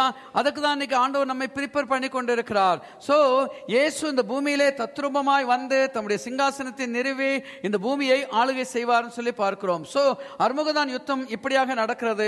அப்ப ஆண்டவராக இயேசு வந்து தம்முடைய வாயின் சுவாசத்தினாலே அந்தி கிறிஸ்துவை அழித்து போடுகிறார். அவனோடு வருகிற 20 கோடி ராணுவமும் அழிக்கப்படுகிறது. சோ இந்த 7 வருட முடிவிலே அந்தி கிறிஸ்துடைய சகாப்தம் ஒரு முடிவுக்கு வந்துவிடும். அந்தி கிறிஸ்து என்கிற மனுஷனுடைய சகாப்தம் ஒரு முடிவுக்கு வந்துவிடும் என்று சொல்லி நாம பார்க்கிறோம். அப்போ அந்தி கிறிஸ்துவை அழித்த பின்பதாக இயேசு செய்கிற முதல் காரியம் என்ன தெரியுமா? வாசிப்போம்.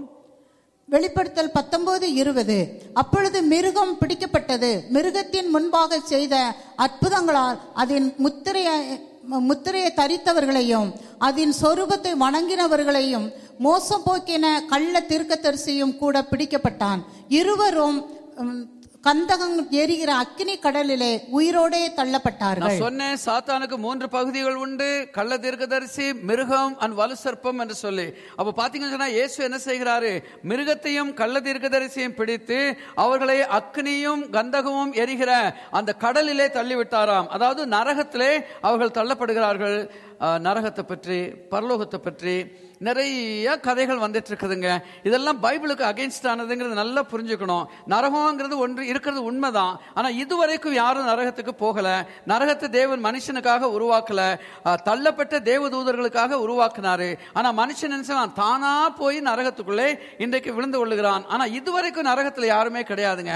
நரகத்துக்குள்ளே போகிற முதல் 2 பேரு இவங்களா தான் இருப்பாங்க. கள்ள தீர்க்கதரிசியும் மிருகமும் தான் இருப்பாங்க. சோ நான் நரகத்துக்கு போனேன், நான் இவங்களை பார்த்தேன் அவங்கள பார்த்தேன் அப்படிங்கறதெல்லாம் அகைன்ஸ்ட் த பைபிள். அவங்க பொய் சொல்றாங்கன்னு சொல்லல, ஆனா வேதத்துக்கு விரோதமா பேசுறாங்கன்னு தான் நான் சொல்றேன். யாரும் நரகத்துக்கு போயிட்டு திரும்பி வர முடியாது. It's one way ticket. போனா போனதுதான். போங்க, இருந்துக்கோங்க, திரும்பி வராதீங்க. அதுதான் என்னுடைய இது. ரைட்? வந்து பொய் சொல்லாதீங்க அப்படி. சோ நரகத்துக்கு யாரும் போக முடியாது. இன்னொன்னு காரியமும் இருக்கு, நான் சொல்றேன். ரைட்? இவங்க 2 பேர் தான் முதல்ல நரகத்துக்குள்ள போகிறாங்க. அப்புறம் இந்த அர்மகதான் யுத்தத்துக்கு பின்பதாக 7 மாதங்கள் இந்த பூமி சுத்திகரிக்கப்படுமாம். ஏன்னா கோடிக்கணக்கான செத்து போன பிணங்கள் அழுகி நாரி எல்லா இடங்களிலும் கடந்து கொண்டிருக்கும். அவர்களை சுத்திகரிப்பார்கள் என்று வேதம் நமக்கு சொல்லுகிறது. வாசிக்கலாம். எசேக்கியேல் 39:12-14. இஸ்ரவேல் வம்சத்தார் தேசத்தை சுத்தம் பண்ணும்படிக்கு அவர்களை புதைத்து தீர 7 மாதம் செல்லும். தேசத்தை சுத்தம் பண்ணுவதற்காக அதில் கிடக்கும் மற்ற பிரேதங்களை புதைக்கும்படிக்கு நித்தமும் தேசத்தில் சுற்றித் திரியும் மனுஷரையும் அவர்களோட கூட புதைக்கிறவர்களையும் தெரிந்து நியமிப்பார்கள். இந்த 7 சபைகளிலே 3வது சபை, லாஸ்டா நான் பேசினது என்ன சபை? தியத்தீரா சபை. தியத்தீராவா பெர்கமுவா? அது சொல்றாரு, ஜெயம் கொண்டு வாழ்கிறவனுக்கு அவனுக்கு நான் என்னுடைய பிதாவினிடத்திலே ஆளுகையை பெற்றுக்கொண்டது போல அவனுக்கும் நான் ஆளுகிற அந்த இதை கொடுப்பேன்னு சொல்லி ஆண்டவர் வாக்கு கொடுக்கிறாரு. ஸோ இன்றைக்கு நீங்களும் நானும் ஜெயம் கொள்ளுகிற ஒரு நல்ல கர்த்தருடைய பிள்ளைகளாக இருப்போம் சொன்னால் இயேசுவோடு கூட நாம் ஆளுகை செய்வோம் என்று சொல்லி நாம பார்க்கிறோம். இப்ப பாருங்க, தொடர்ந்து நான் போகும் முன்னாடி ரகசிய வருகைக்கும் பகிரங்க வருகைக்கும் சில வித்தியாசங்களை சொல்ல விரும்புகிறேன். என்ன பிரச்சனை தெரியுமா? ஆதி நாட்களிலிருந்து ஊழியக்காரங்க இதை பேசிட்டு இருக்கிறாங்க. சிலர் நல்ல பாடல்கள் எழுதியிருக்கிறாங்க, பியூட்டிஃபுல் சாங் இயேசுடைய 2வது வருகை குறித்து. ஆனா என்ன பிரச்சனை தெரியுமா? அவங்க எழுதுற பாட்டுல எது ரகசிய வருகை எது பகிரங்க வருகைன்னு சொல்லி நமக்கு தெரியவே தெரியாது. அதை நம்ம கட்டாயம் இன்னைக்கு தெரிந்து கொள்வது அவசியமாக இருக்கிறது. சில காரியங்கள் எழுதியிருக்கிறேன். ரகசிய வருகையில எப்படி என்ன நடக்கும், பகிரங்க வருகையில என்ன நடக்கும் சொல்லி பார்க்கலாம். ரகசிய வருகையில் இயேசு மத்திய ஆகாயத்திற்கு வருவார். பகிரங்க வருகையில் இயேசு ஒலிவ மலையின் மேல் வந்து இறங்குவார். ரகசிய வருகையிலே ஆரவாரத்தோடும் தேவ எக்காலத்தோடும் பெரும் துணியான கட்டளையோடும் வருவார். பகிரங்க வருகையிலே ஜுவாலித்து எரிகிற அக்கினியோடும் சகல பரிசுத்தவான்களோடும் வருவார். ரகசிய வருகையிலே திருடனை போல வருவார். பகிரங்க வருகையிலே கண்கள் யாவும் அவரை காணும். ரகசிய வருகையிலே சபைக்காக வருகிறார். பகிரங்க வருகையிலே சபையோடு வருகிறார். ரகசிய வருகையிலே மணவாளனாக வருகிறார். பகிரங்க வருகையிலே ராஜாதி ராஜாவாக வருகிறார். ரகசிய வருகையிலே பரிசுத்தவான்களை மீட்க வருகிறார். பகிரங்க வருகையிலே பாவிகளை தண்டிக்க வருகிறார். சோ ரகசிய வருகைக்கும் பகிரங்க வருகைக்கும் நிச்சயமான வித்தியாசங்கள் உண்டு. அதை நம்ம அறிந்து கொள்வது மிகவும் அவசியம். சரி, பாருங்க, இப்போ கள்ள தீர்க்கதரிசியும் மிருகத்தையும் பிடித்து அவர் நரகத்திலே தள்ளிவிட்டார். இப்போ ஒரு பலமுள்ள தேவதூதன் கீழே இறங்கி வருகிறான். அவன் என்ன செய்கிறான் சொன்னா, வலு சர்ப்பமாகிய சாத்தானை அவன் பிடித்து சங்கினியினாலே கட்டி பாதாளத்திலே தள்ளி அதனுடைய கதவை மூடி அதன் மேலே ஒரு சீல் போடுகிறான். எவ்வளவு நாளைக்கு அந்த சீல் பிரேக் பண்ண முடியாது தெரியுமா? 1000 வருஷங்கள் அதை பிரேக் பண்ண முடியாது. 1000 வருஷம் சாத்தான் அதுக்குள்ளே அடைபட்டு கிடப்பான். ஏன் என்று சொன்னால், இயேசு இந்த உலகத்தை 1000 வருஷம் ஆளுகை செய்ய போகிறார். ரைட்?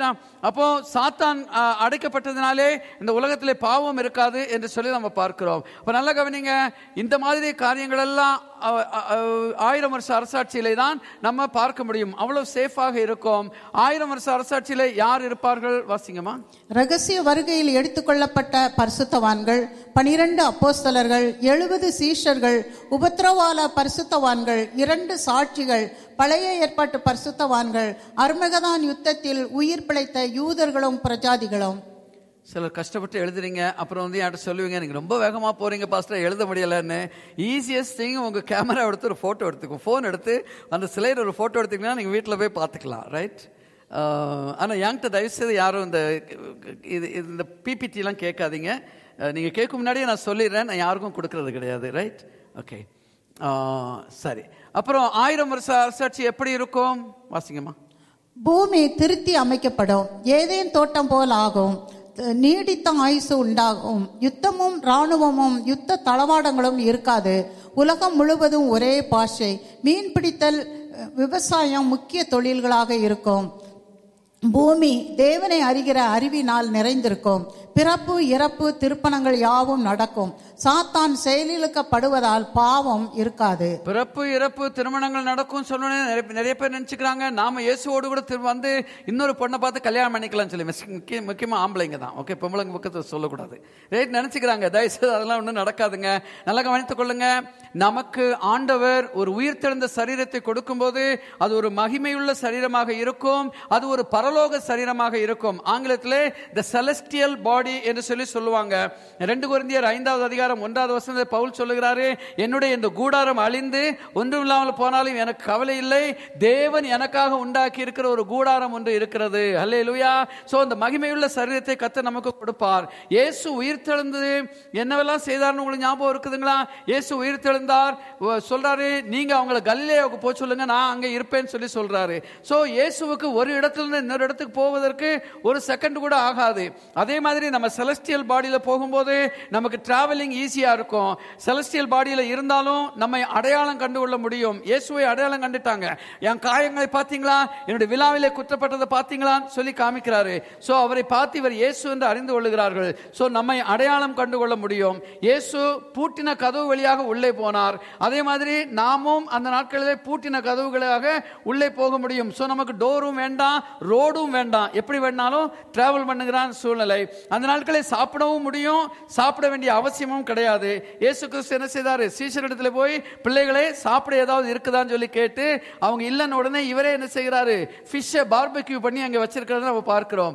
ஸோ யாராவது 1000 வருஷ அரசாட்சியில் நம்மை அழைத்தால் அவங்க வீட்டுக்கு போகலாம், உட்காரலாம், சாப்பிடலாம். ஆனால் சாப்பிட வேண்டும் என்கிற அவசியம் நமக்கு இருக்காது. ஏன்னு சொன்னால் அது ஒரு பரலோக சரீரத்திலே நாம வருவோம். அதனால நமக்குள்ளே நான் சொன்னேன், 4 விதமான லவ் அந்த என்னுடைய பைபிள் ஸ்டடியில நான் உங்களுக்கு சொன்னேன். அந்த 4 விதமான லவ்ல 3 விதமான லவ் போயிடும்.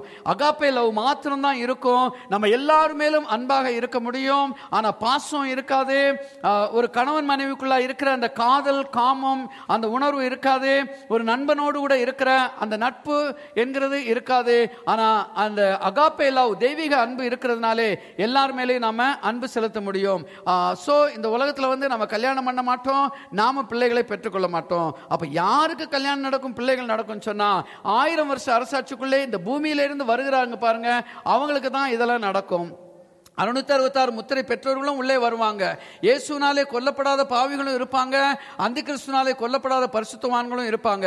ஐயோ, பாவிகளை எப்படி பாஸ்டர் இதுக்குள்ள அலோவ் பண்ணுவாங்கன்னு சொல்லி கேட்டா அவங்களுக்கு பாவம் செய்ய ஒரு சான்ஸே இருக்காது. ஆனா இந்த முத்திரையை பெற்றதுனாலே, அந்தி கிறிஸ்துவை வணங்குறதுனாலே அவங்க பரலோக ராஜ்யத்துக்கு போக முடியாது.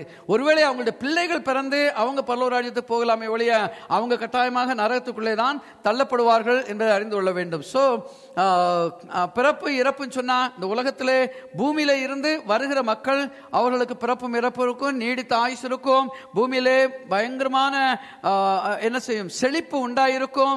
ஏழைகள் இருக்க மாட்டாங்க, அனாதைகள் இருக்க மாட்டாங்க, யாரும் ஆக்சிடென்ட்ல சாக மாட்டாங்க, ஹாஸ்பிட்டல் இருக்காது, நர்சஸ் இருக்க மாட்டாங்க, டாக்டர்ஸ் இருக்க மாட்டாங்க, போலீஸ் இருக்காது, ஜெயில் இருக்காது, கோர்ட் இருக்காது.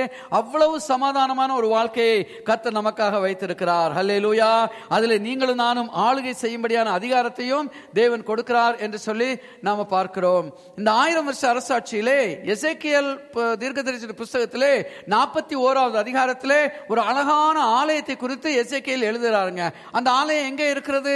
இதுவரைக்கும் கட்டப்பட்டிருக்கிறதா? இல்லை. எப்போ கட்டப்படும்? 1000 வருஷ அரசாட்சியிலே எருசலேமிலே எசேக்கியேல் தீர்க்கதரிசிக்கு வெளிப்படுத்தின ஆலயம் கட்டப்படும். அந்த ஆலயத்தில் இருந்து இயேசு உலகம் முழுவதையும் ஆளுகை செய்வார். அந்த ஆலயத்திற்கு உலகத்தில் உள்ள எல்லா ஜனங்களும் வருவார்கள். ஏசாயா 2வது அதிகாரத்தில் எழுதியிருக்கிற மாதிரி, வாருங்கள் யாக்கோபின் தேவனுடைய ஆலயத்திற்கு போவோம், அவருடைய ஆலயம் பர்வதங்களின் மேலே உயர்த்தப்பட்டிருக்கிறது, அங்கே இருந்து யாக்கோபுடைய தேவனுடைய பிரமாணங்கள் நமக்கு போதிக்கப்படும் என்று சொல்லி எல்லா ஜனங்களும் வருவார்களாம். அந்த மாதிரி எல்லா ஜனங்களும் இயேசுவை வணங்கும்படியாக ராஜாக்களும் உலகத்தில் உள்ள முக்கியமான மனிதர்கள் யாவரும் எருசலேமுக்கு எசேக்கியேல் தீர்க்கதரிசி காண்பித்த அந்த ஆலயத்துக்கு வந்து இயேசுவை பணிந்து கொள்வார்களாம். ரைட்? ஆனா என்ன நடக்கும் தெரியுமா? இவ்வளவு அழகாய் ஆட்சி நடந்ததே, ஆனாலும் மனுஷனுடைய இருதயம் எப்படி இருக்கும் என்று நீங்க கொஞ்சம் பார்க்க வேண்டும். 1000 வருஷ அரசாட்சியின் முடிவில் என்ன நடக்குதுன்னு பாருங்க. வெளிப்படுத்தல் 20ஆம் அதிகாரம் 7-9 வரை. அந்த 1000 வருஷம் முடியும் போது சாத்தான் தன் காவலிலிருந்து விடுதலையாகி பூமியின் 4 திசைகளில் உள்ள ஜாதிகளாகிய கோகையும் மாகோகையும் மோசம் போக்கும் படிக்கும் அவர்களை யுத்தத்திற்கு கூட்டிக் கொள்ளும் படிக்கும் புறப்படுவான். அவர்களுடைய தொகை கடற்கரை மணலத்தனையாய் இருக்கும். அவர்கள் பூமி எங்கும் பரம்பி பரிசுத்தவான்களுடைய பாளையத்தையும் பிரியமான நகரத்தையும் வளைந்து கொண்டார்கள். அப்பொழுது தேவனால் வானத்திலிருந்து அக்கினி இறங்கி அவர்களை பட்சித்து போட்டது. நம்பவே முடியாது. 1000 வருஷம் ஆண்டவர் இந்த பூமியை ஆண்டுகை செய்திருந்தோம், இப்படிப்பட்ட மனிதர்கள் இருப்பாங்களான்னு சொன்னா நம்ப முடியவில்லை. நான் உங்ககிட்ட ஒரு கேள்வி கேட்கிறேன். ஏதேன் தோட்டத்துக்குள்ள எப்படி பாவம் வந்தது? ஆதாமையும் ஏவாளையும் தன்னுடைய ரூபத்திலே உண்டாக்கி தம்முடைய மகிமையினாலே அவர்களை மறைத்து வைத்திருந்தாரே, ஆனாலும் அவங்க போய் பாவம் செய்யலையா? ஏன்னா மனுஷனுடைய அறிவு அப்படிப்பட்டது. இந்த 6வது அறிவை கொடுத்தது தாங்க மனுஷனுக்கு ஒரு பெரிய பிரச்சனை இல்லையா? சிந்திக்கக்கூடிய காரியத்தை கொடுத்ததுனாலதான் மனிதனுக்கு பிரச்சனை. மிருகத்து மாதிரி படைச்சிருந்தா ஒண்ணுமே கிடையாது, வந்தோம் வாழ்ந்தோம் செத்தோம் போனோம் இருக்கும். ஆனா இப்போ நரகம் பரலோகம் என்பதை குறித்து இந்த காரியம் வருவதற்கு காரணமே நம்முடைய 6வது அறிவு தான். அதனாலதான் இந்த இவ்வளவு தூரம் நடந்தும் கூட ஆண்டவருக்கு விரோதமாய் அவர்கள் எழும்புகிறதை பார்க்கிறோம். ஒரு பெரிய, அதாவது அர்மகதோன் யுத்தத்திலேயாவது அந்த ராணுவத்துக்கு ஒரு தொகை இருந்ததுங்க, 200 கோடி என்று சொல்லி. ஆனா இப்ப வர்ற ராணுவத்துக்கு தொகையே கிடையாது. உலகத்தில் உள்ள எல்லா தேசங்களையும் வஞ்சித்து கோகு மாகோகு என்கிறோடைய தலைமையின் கீழாக எருசலேமுக்கு விரோதமாய் வருகிறார்களாம். கோகு என்று சொன்னால் ரஷ்யா, மாகோகு என்று சொன்னால் ஈரான். சோ அந்த நாட்களிலே ரஷ்யாவுடைய தலைமையிலே கிழக்கத்திய எல்லா நாடுகளும், ஈரானுடைய தலைமையிலே அரபு நாடுகள் எல்லாம் சேர்ந்து எருசலேமுக்கு விரோதமாக மறுபடியும் வருகிறார்கள். ஆனா இந்த தடவை தேவன் பொறுத்து கொள்ள மாட்டார். தேவன் வானத்திலிருந்து அக்னியை அனுப்பி அவர்களை முற்றிலுமாய் பட்சி போடுகிறான்னு சொல்லி பார்க்கிறோம். எப்படி இவர்களை சோதிக்கிறார் சொன்னால், 1000 வருஷம் கட்டப்பட்டிருந்த சாத்தானை கட்டவிழ்க்க சொல்லுகிறார். அவன் போய் உலகம் முழுவதும் வஞ்சிக்கிறான். நல்ல கவனிங்க, நீங்க எவ்வளவுதான் பரிசுத்தமாய் வாழ்ந்தாலும் சாத்தானுக்கு இடம் கொடுத்தா தீர்ந்தது. எப்போ நம்ம சாத்தானை வெளியே நிறுத்தி வச்சிருக்கிறோம் அது வரைக்கும் we are safe-ங்க. ஸோ அதனால ஒரு நாளும் சாத்தானுக்கு வாழ்க்கையில இடம் கொடுக்கவே கூடாது. எந்த ஒரு காரியத்துக்கும் இடம் கொடாமல் நம்ம கவனமாக இருப்பது மிகவும் அவசியம். சாத்தான் வந்ததுனாலே மறுபடியும் வஞ்சகம் வருகிறது. அதனாலே தேவனுக்கு விரோதமாக எழும்புகிறார்கள். அதனாலே பயங்கரமான ஒரு அழிவு உண்டாகிறது என்று சொல்லி நம்ம பார்க்கிறோம். சரி பாருங்கள், இந்த 1000 வருஷ அரசாட்சியுடைய முடிவிலே ஒரு 2வது உயிர்த்தெழுதல் ஒன்று இருக்கிறது. அந்த 2வது உயிர்த்தெழுதல் யாருக்குன்னு சொல்லி பார்த்தாங்கன்னா பாவிகளுக்குரிய ஒரு உயிர்த்தெழுதல். வாசிக்கலாம். தானியேல் 12:2. பூமியின் தூளிலே நித்திரை பண்ணுகிறவர்களாகிய அநேகரில் சிலர் நித்தியத்திற்கும் சிலர் நித்திய நிந்தைக்கும் இகழ்ச்சிக்கும் விழித்து எழுந்திருப்பார்கள். தானியேல் 20:12-13. மரித்தோராகிய சிறியோரையும் பெரியோரையும் தேவனுக்கு முன்பாக நிற்க கண்டேன். சமுத்திரம் தண்ணீருள்ள மரித்தோரை ஒப்புவித்தது. மரணமும் பாதாளமும் தண்ணீருள்ள மரித்தோரை ஒப்புவித்தன.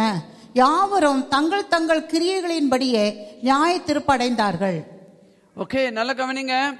எங்கெங்கே மனுஷர் எப்படி எப்படிலாம் செத்தாங்களோ பரவாயில்ல, அங்கே இருக்கிற எல்லா பாவிகள் ஆதாம் முதல் இந்த கடைசி மனுஷன் வரைக்கும் பாவத்திலே மரிக்கிறவர்கள், இயேசுவை ஏற்றுக்கொள்ளாமல் மரிக்கிற யாவரும் உயிரோடு எழுந்து வருவார்களாம். அவர்கள் வந்து தங்கள் தங்கள் கிரியைகளின்படி அவர்கள் நியாய தீர்ப்பு அடைந்தார்களாம். அப்ப இந்த நியாய தீர்ப்பு என்ன அப்படின்னு சொல்லி கேட்டீங்கன்னா, இதுதான் வெள்ளை சிங்காசன நியாய தீர்ப்பு. ஒரு வெள்ளை சிங்காசனத்தை யோவான் பார்க்கிறாரு. அதன் மேலே உட்கார்ந்திருக்கிற இயேசுவை பார்க்கிறார். அவருக்கு முன்பதாக மரித்து போன பாவிகள் எல்லாம் உயிரோடு எழுந்து அவருக்கு முன்பதாக நிற்கிறார்கள். புஸ்தகங்கள் திறக்கப்படுகின்றன. அந்த புஸ்தகங்களிலே இவருடைய கிரியைகள் எழுதப்பட்டிருந்தது. ஒவ்வொருவரும் அந்தந்த கிரியைகளின் நிமித்தமாக நியாயம் தீர்க்கப்படுகிறார்கள். பின்பதாக ஜீவ புஸ்தகம் திறக்கப்படுகிறது. ஜீவ புஸ்தகத்திலே உங்களுடைய பெயர்கள் இல்லை என்று சொல்லப்பட்டு இவர்கள் யாவரும் அக்னியும் கந்தகமும் எரிகிற அந்த கடலாகிய நரகத்திற்குள்ளே இவர்கள் தள்ளப்படுகிறார்கள். இதுக்கு முன்பதாக பார்த்தீங்கன்னு சொன்னா வெளிப்படுத்தும் விசேஷம் 20வது அதிகாரம் 7வது வசனத்திலே சாத்தானும் நரகத்திலே தள்ளப்படுகிறான். அப்புறம் மரணமும் பாதாளமும் நரகத்திலே தள்ளப்படுகின்றன. ஏன்னா இனி மரணத்துக்கும் வேலை கிடையாது, இனி பாதாளத்துக்கும் வேலை கிடையாது. அவைகள் எல்லாம் நரகத்திலே தள்ளப்படுகின்றன. கடைசியாக ஆண்டவரை ஏற்றுக்கொள்ளாமல் பாவத்திலே வாழ்ந்த எல்லா ஜனங்களும் நரகத்திலே தள்ளப்படுகிறார்கள். இதற்கு பெயர் 2ஆம் மரணம். ஓகே, ஸோ 2ஆம் மரணம் தாங்க திரும்பி வராத ஒரு மரணமாக காணப்படுகிறது. இவர்கள் யாவரும் நரகத்திலே தள்ளப்படுகிறார்கள் சொல்லி இப்பதான் யோவான் புதிய வானத்தை பார்க்கிறார். ஒரு புதிய வானம் புதிய பூமி இறங்கி வருகிறது. அவர் சொல்லுகிறாரு, இப்போ நாம இருக்கிற வானத்துக்கும் பூமிக்கும் இடமில்லாமல் போய்விட்டது, இது மறைந்து விட்டதுன்னு மறைந்து போகிறதுன்னு சொல்லி. ஆனா பேதுரு எழுதும்போது 2 பேதுரு 3வது அதிகாரத்தில் எழுதுகிறாரு, நாம இப்போ வாழ்கிற இந்த வானமும் பூமியும் வெந்து உருகி சாம்பலாகி விடும் என்று சொல்றாரு. ஏன்னா அவ்வளவு தூரம் பூமிக்குள்ள இருக்குது. ஓகே, எல்லாம் அணு ஆட்டம் பாமும் ஹைட்ரஜன் பாமும் கோடிக்கணக்கில் உள்ள ஒழிச்சு வச்சிருக்கிறாங்க. அமெரிக்காவும் ரஷ்யாவும் பல தேசங்களும் அதெல்லாம் வெடிச்சு செதறி இந்த பூமியே வெந்து சாம்பலாகி விடுமாம். அப்போ இந்த பூமி இருக்கிற இடத்திலே புதிய வானமும் புதிய பூமியும் இறங்கி வருகிறது. அருமையானவர்களே, அந்த புதிய வானமும் புதிய பூமியும் தான் இயேசு நமக்காக உண்டாக்கி கொண்டிருக்கிற பரலோகம். ஆமென். நல்லா புரிந்து கொள்ளணும். நாம பரலோகம் போக வேண்டாம், பரலோகம் நம்மை தேடி இங்கே வருகிறது. அந்த பரலோகத்திலே புதிய எருசலேம் இறங்கி வருகிறதை பார்க்கிறார். ஏன்னா புதிய எருசலேம் வரும்போது இதோ தேவாதி தேவன் மனிதர் மத்தியில் வாசம் பண்ணுகிறார் அப்படிங்கிற தீர்க்க தரிசனம் நிறைவேறும். ஏன்னா பெர்மனண்டா மனிதரோடு கூட இருக்கும்படியாய் தேவனும் அங்கே இறங்கி வருகிறார் என்று சொல்லி பார்க்கிறோம். அப்ப இதுதான் பரலோகம் என்பதை அறிந்து கொள்ள வேண்டும். நல்லா கவனிச்சுக்கோங்க, மனுஷர் யாரும் பரலோகத்துக்கு போகிறது கிடையாது. இப்போ நல்லா புரிஞ்சுக்கணும். ஓகே, அந்த நாட்கள் வரும் வரைக்கும் யாரும் பரலோக ராஜ்யத்துக்கு பரலோகத்துக்கு போக மாட்டாங்க. யாராவது பரலோகத்துக்கு போறாங்கன்னு சொல்லி சொன்னா நான் அவங்கள பற்றி ஒன்றும் சொல்லலை, ஆனா பிப்ளிக்கலி இட் இஸ் ராங், அது நடக்காது என்பதை அறிந்து கொள்ள வேண்டும். ஒரு வசனத்தை என் ஒய்ஃப் வாசிப்பாங்க, நீங்களே கேளுங்க. யோவான் 3வது அதிகாரம் 13 John 3:13 நினைக்கிறேன். யோவான் 3ஆம் அதிகாரம் 13ஆம் வசனம்.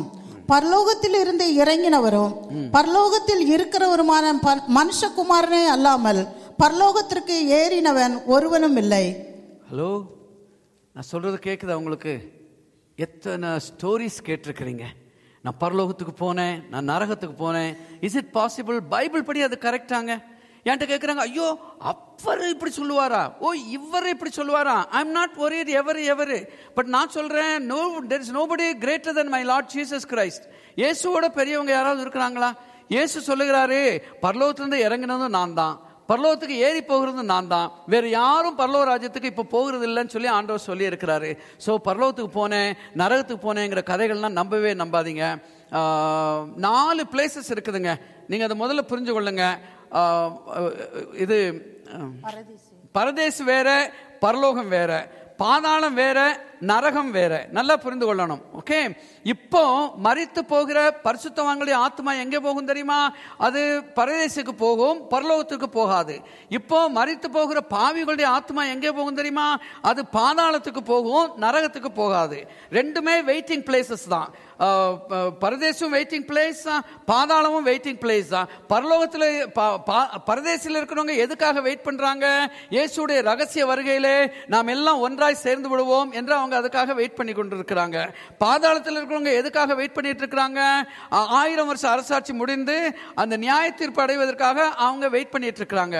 ஸோ இவங்களுடைய வெயிட்டிங் முடியும் போது இவங்க பரதேசிலிருந்து வருகிறவங்க பரலோகத்துக்கு போவாங்க, பாதாளத்துக்கு வருகிறவங்க நரகத்திற்கு போவார்கள். நன்றாய் புரிந்து கொள்ளணும். இதை யாராவது மாற்றி சொன்னாங்கன்னு சொன்னா நீங்க நம்பாதீங்க. ஓகே, ஒருத்தர் இது பரதேசுக்கும் போயிட்டு பாதாளத்துக்கும் போயிட்டு பூமிக்கு வர முடியுமா? நீங்களே சொல்லுங்க, வர முடியுமா? இயேசு கிறிஸ்து ஒரு ஊமையை சொன்னாரு. ஒரு ஐஸ்வர்யவான் இருந்தான், லாசரு என்று ஒரு மனிதன் இருந்தான். 2 பேரும் செத்தாங்க. லாசரு எங்கே போனாரு? ஆபிரகாமுடைய மடி.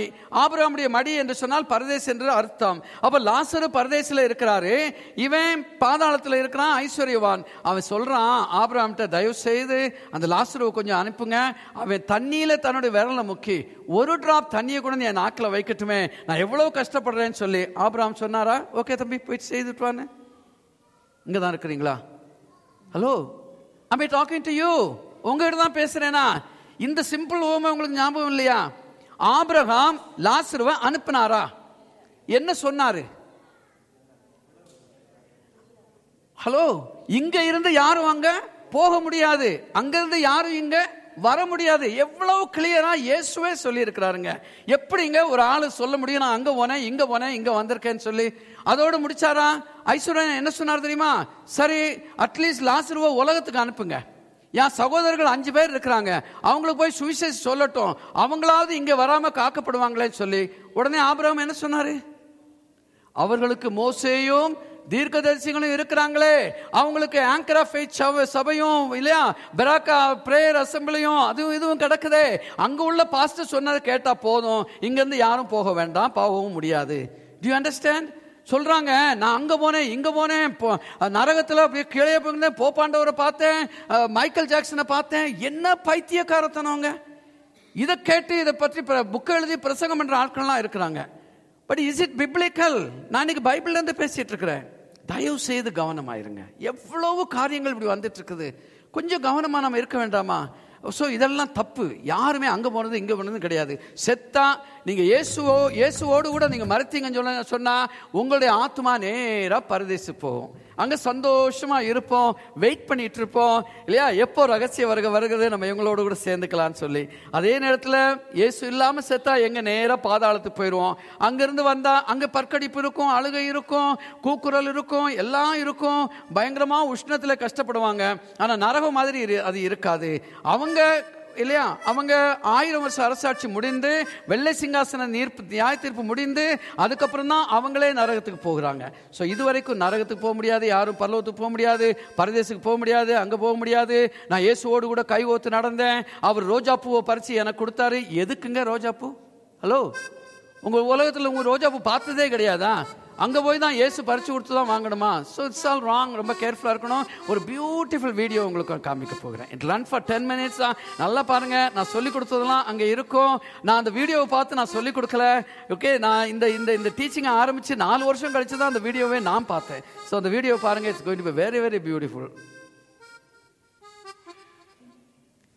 சத்தம் ப்ளீஸ்.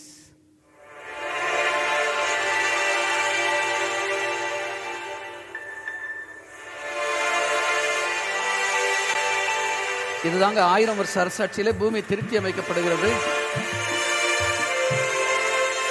இது எசேக்கியேலுடைய தேவாலயம்.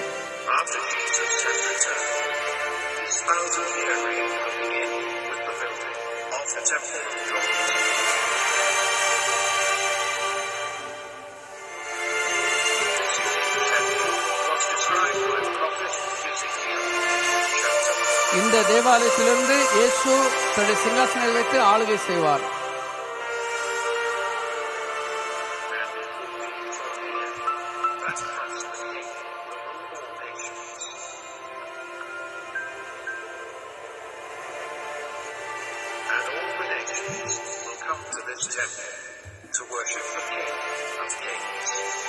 இங்கேதான் எல்லா ஜாதிகளும் இயேசுவை தொழுது கொள்ளும்படியாக வருவார்கள்.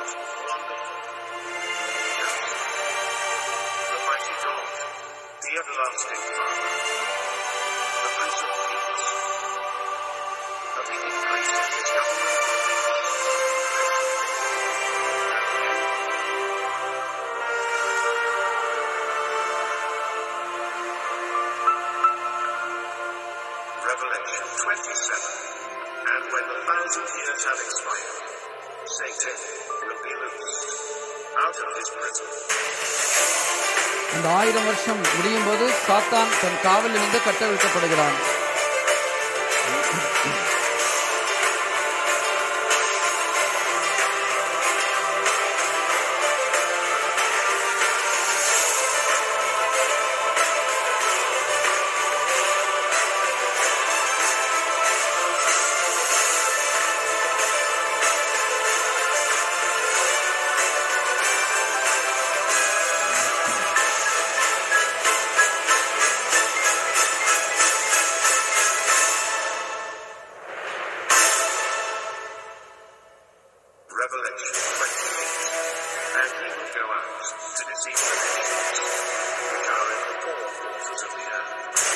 அவன் உலகத்தின் 4 பகுதிகளும் சென்று கோகு மாகோகு இவர்களை வஞ்சித்து தேவனுடைய பிரியமான நகரத்துக்கு விரோதமாய் கொண்டு வருகிறான். அதுதான் எருசலேம், நடுவில் இருக்கிறது எசேக்கியேலுடைய தேவாலயம்.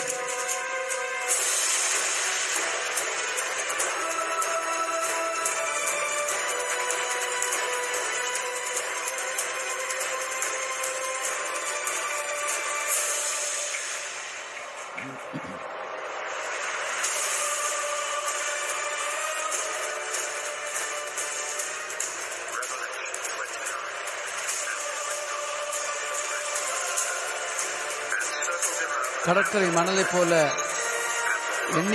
எண்ணிக்கை கடங்காத ஒரு படை திரண்டு வருகிறது.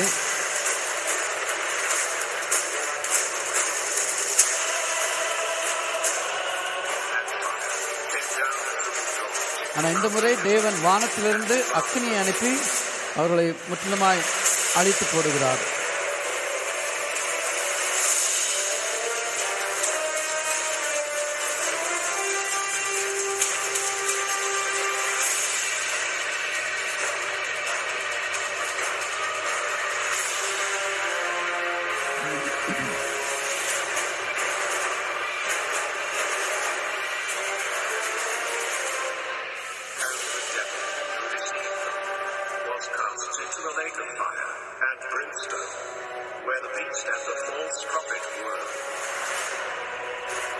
வெளிப்படுத்தும் 20:7 சாத்தான் அந்த கந்தகமும் அக்கினியும் எரிகிற கடலிலே தள்ளப்படுகிறான், நரகத்தில்.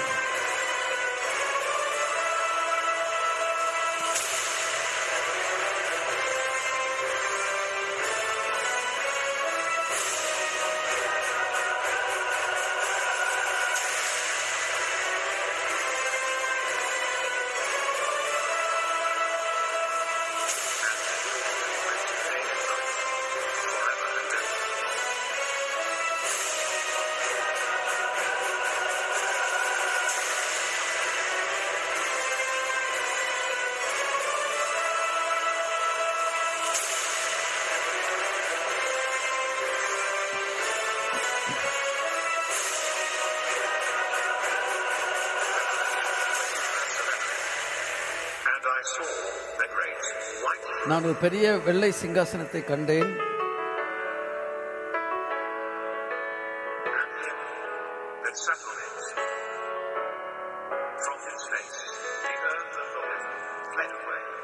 அவருடைய முகத்திற்கு முன்பதாக வானமும் பூமியும் மறைந்து போயின, அவைகளுக்கு இடம் இல்லாமல் போயிட்டு. பாருங்க, இப்ப இருக்கிற வானமும் பூமியும் அப்படியே மறைந்து ஒன்றும் இல்லாமல் போய்விடும்.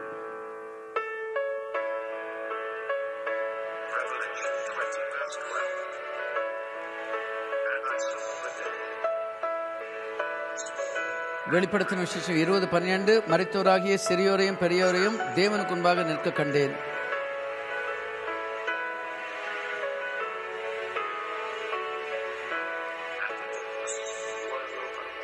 அப்பொழுது புஸ்தகங்கள் திறக்கப்பட்டன.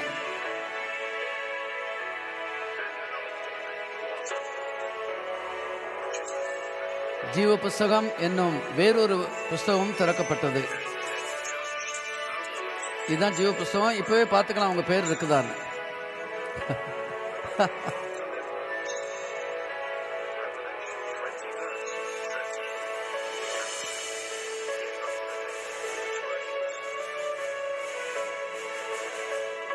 இது பாவிகளுடைய உயிர்த்தெழுதல்.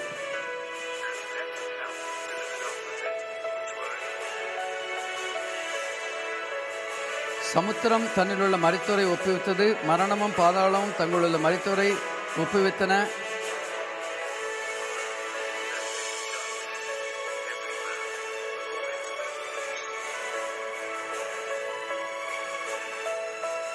யாவரும் தங்கள் தங்கள் கிரியைகளின்படியே நியாய தீர்ப்படைத்தார்கள்.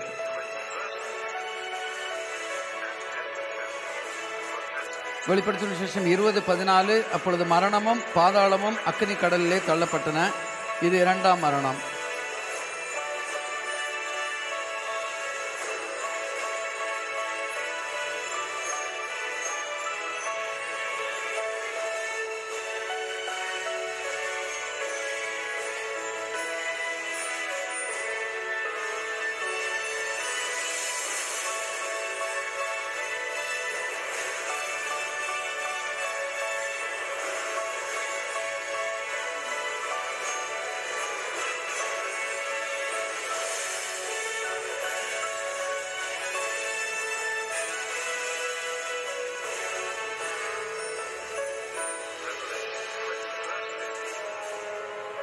ஜீவ புஸ்தகத்தில் எழுதப்பட்டவனாக காணப்படாதவன் எவனோ அவன் அக்கினி கடலிலே தள்ளப்பட்டான்.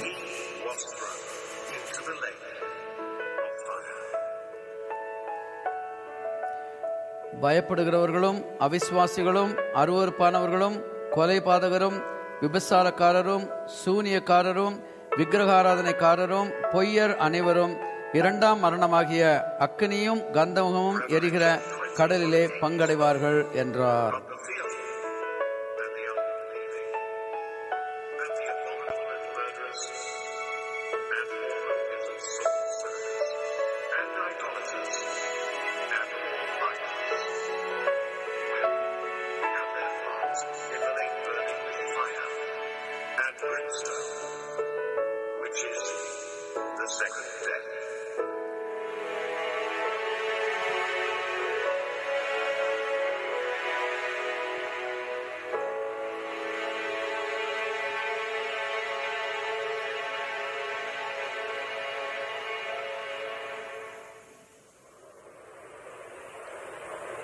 புதிய வானம், புதிய பூமி, புதிய எருசலேம்.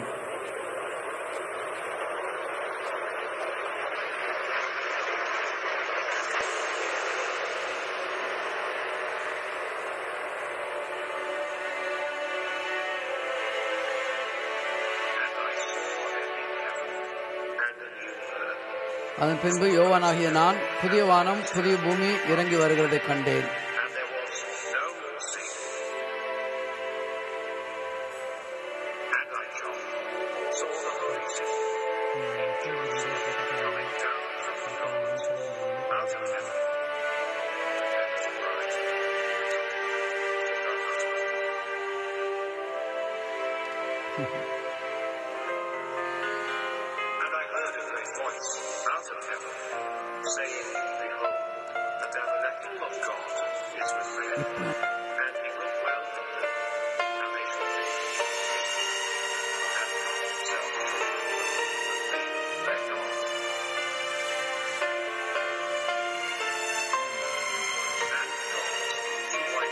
ஓகே,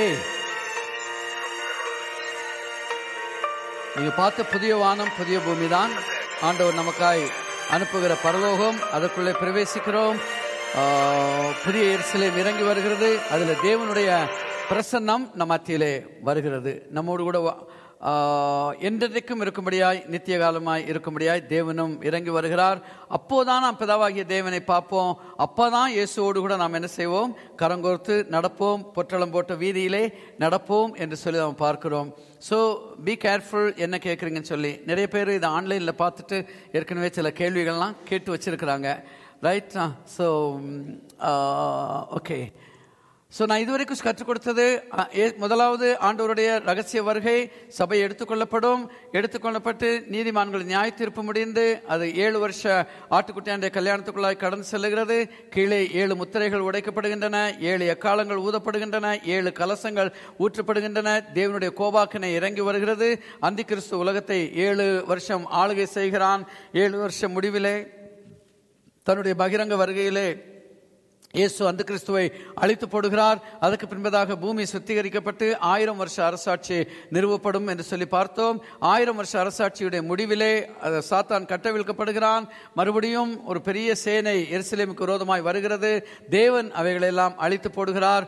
அதற்கு பின்பதாக வெள்ளை சிங்காசன நியாய தீர்ப்பு. எல்லா பாவிகளும் நியாய தீர்க்கப்பட்டு நரகத்தில் தள்ளப்படுகிறார்கள். அதற்கு முன்பதாக சாத்தான் தள்ளப்படுவான், மரணமும் பாதாளமும் தள்ளப்படும் என்று சொல்லி நாம் பார்க்கிறோம். அதற்கு பின்பதாக தான் 2 விதமான நித்தியங்கள் வருகிறது. ஒன்று நித்திய மரணம், ஒன்னொன்று நித்திய ஜீவன். நித்திய ஜீவனுக்கு இயேசு அல்லாமல் வேறு வழியே கிடையாது. மேலே வானத்திலும் கீழே பூமியிலும் மனுஷன் ரட்சிக்கப்படுவதற்கு இயேசுவின் நாமம் அல்லாமல் வேறு ஒரு நாமம் கொடுக்கப்படவில்லை என்று வேதம் நமக்கு தெளிவாக சொல்லுகிறது. அதனால் நம்ம கவனமாய் வாழ வேண்டும். ஒரு கிறிஸ்தவ வாழ்க்கை என்பது ஒரு ஓட்ட பந்தயம். அந்த ஓட்ட பந்தயத்தை எப்படி ஓட வேண்டும் என்று நமக்கு வேதம் தெளிவாக சொல்லுகிறது. அந்த பந்தய பொருளை பெரும்படியாய் நாம் ஓட வேண்டும் என்று சொல்லுகிறது. ஸோ அதற்கு நிச்சயமான ஒரு நல்ல ஆயத்தம் நமக்குள் இருப்பது மிகவும் அவசியமாக இருக்கிறது. யார் பரலோக ராஜ்யம் போவார்கள்? Okay, it's another topic. இப்போ அதெல்லாம் உங்களுக்கு சொல்றதுக்கு நேரம் கிடையாது. சுருக்கமாக பார்த்தீங்கன்னு சொல்லி சொன்னால், முதல்ல 8 படிகளை தாண்டி பரலோக ராஜ்யம் போகலான்னு சொல்லி வேதம் தெளிவாக இருக்கிறது. முதல்ல நம்ம ரட்சிக்கப்பட்டிருக்கணும். ஓகே, இயேசுவை சொந்த ரட்சகராக ஏற்றிருக்கணும். 2வதாக முழுகி ஞானஸ்நானம் பெற்றிருக்கணும். குழந்தை ஞானஸ்நானம் பிப்ளிக்கலே கிடையாது. முழுகி ஞானஸ்நானம் பெற்றிருக்கணும். 3வதாக நாம என்ன எழுதியிருக்கிறேன், ஒரு விசுவாச வாழ்க்கைக்குள்ளே வந்துவிட வேண்டும். எல்லாவற்றுக்காகவும் நான் ஆண்டவரைத்தான் நம்ம விசுவாசிப்பது அவசியமாய் காணப்படுகிறது. அதுக்கப்புறம் கற்பனைகளின் படி நடக்கணுமா? கற்பனை கைக்கொள்ளுதல். கற்பனைகளை கட்டாயம் கைக்கொள்ள வேண்டும். நம்முடைய பைபிள் ஒரு கற்பனை புஸ்தகமா இருக்கணும். பிதாவுடைய சித்தத்தை செய்யணும். பிதாவுடைய சித்தம் ஒரு மனுஷனும் அழிந்து போகிறது அவருடைய சித்தம் அல்ல.